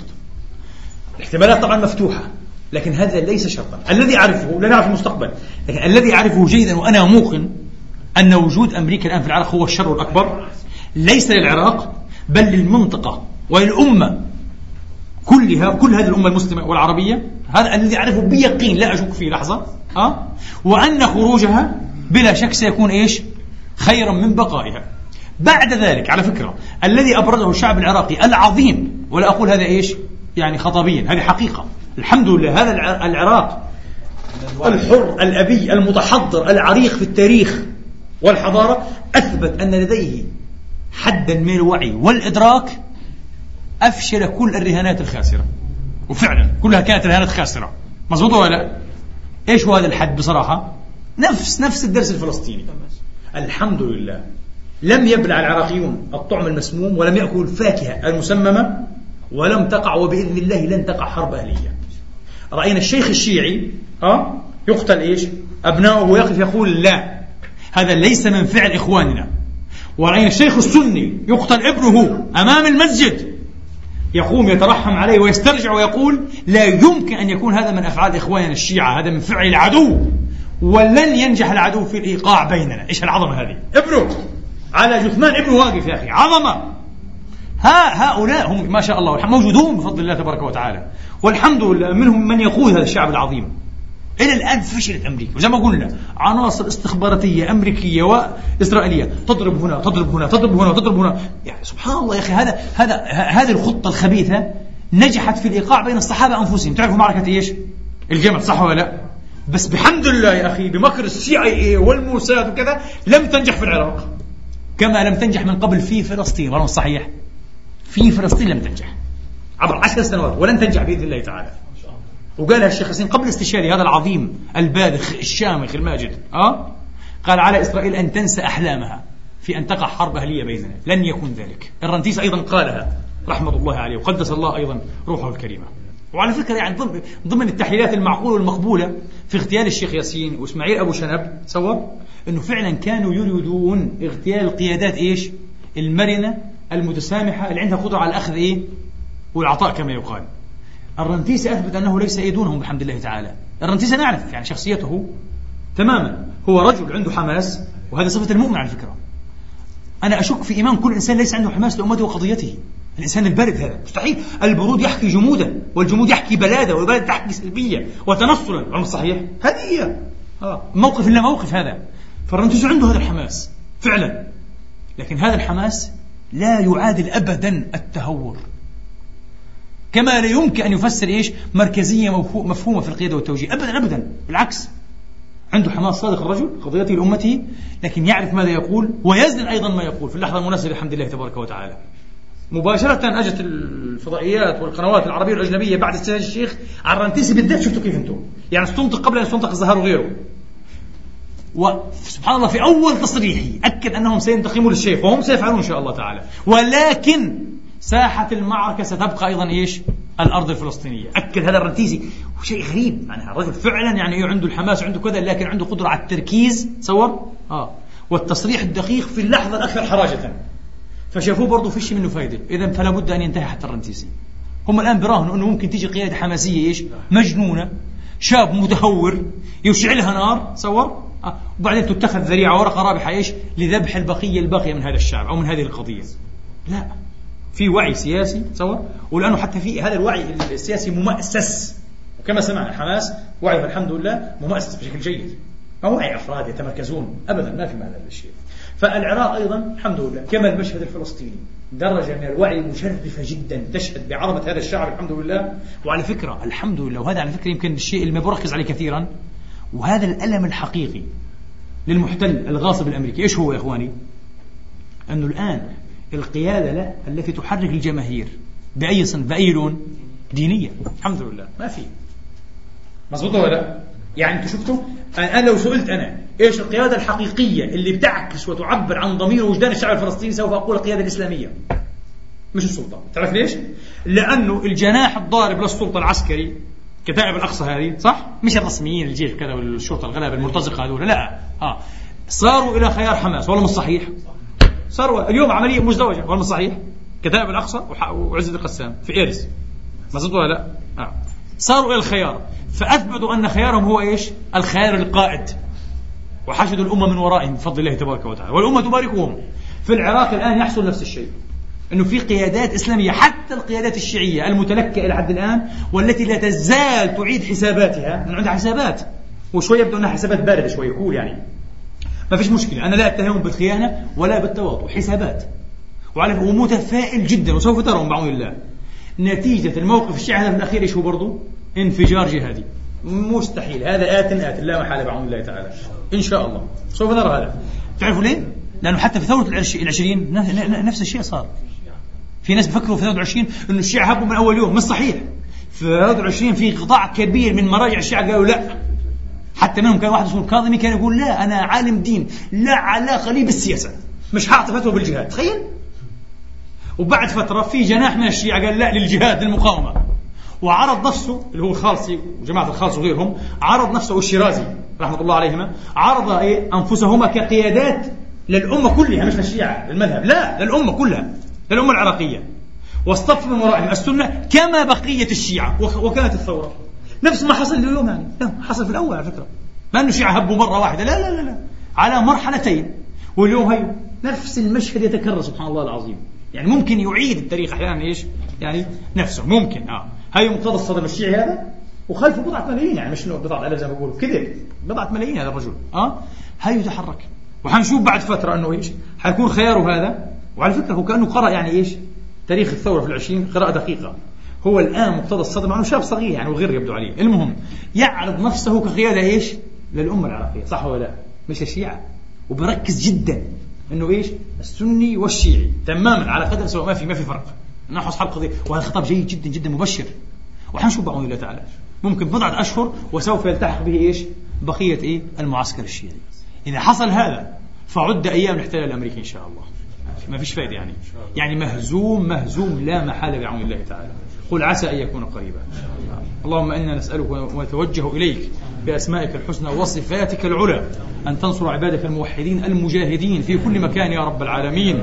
اللهم انصرهم وأظفرهم بأعدائهم وأيدهم وأيد بهم يا رب العالمين، إنك ولي ذلك والقادر عليه. والحمد لله رب العالمين، وآخر دعوانا أن الحمد لله رب العالمين.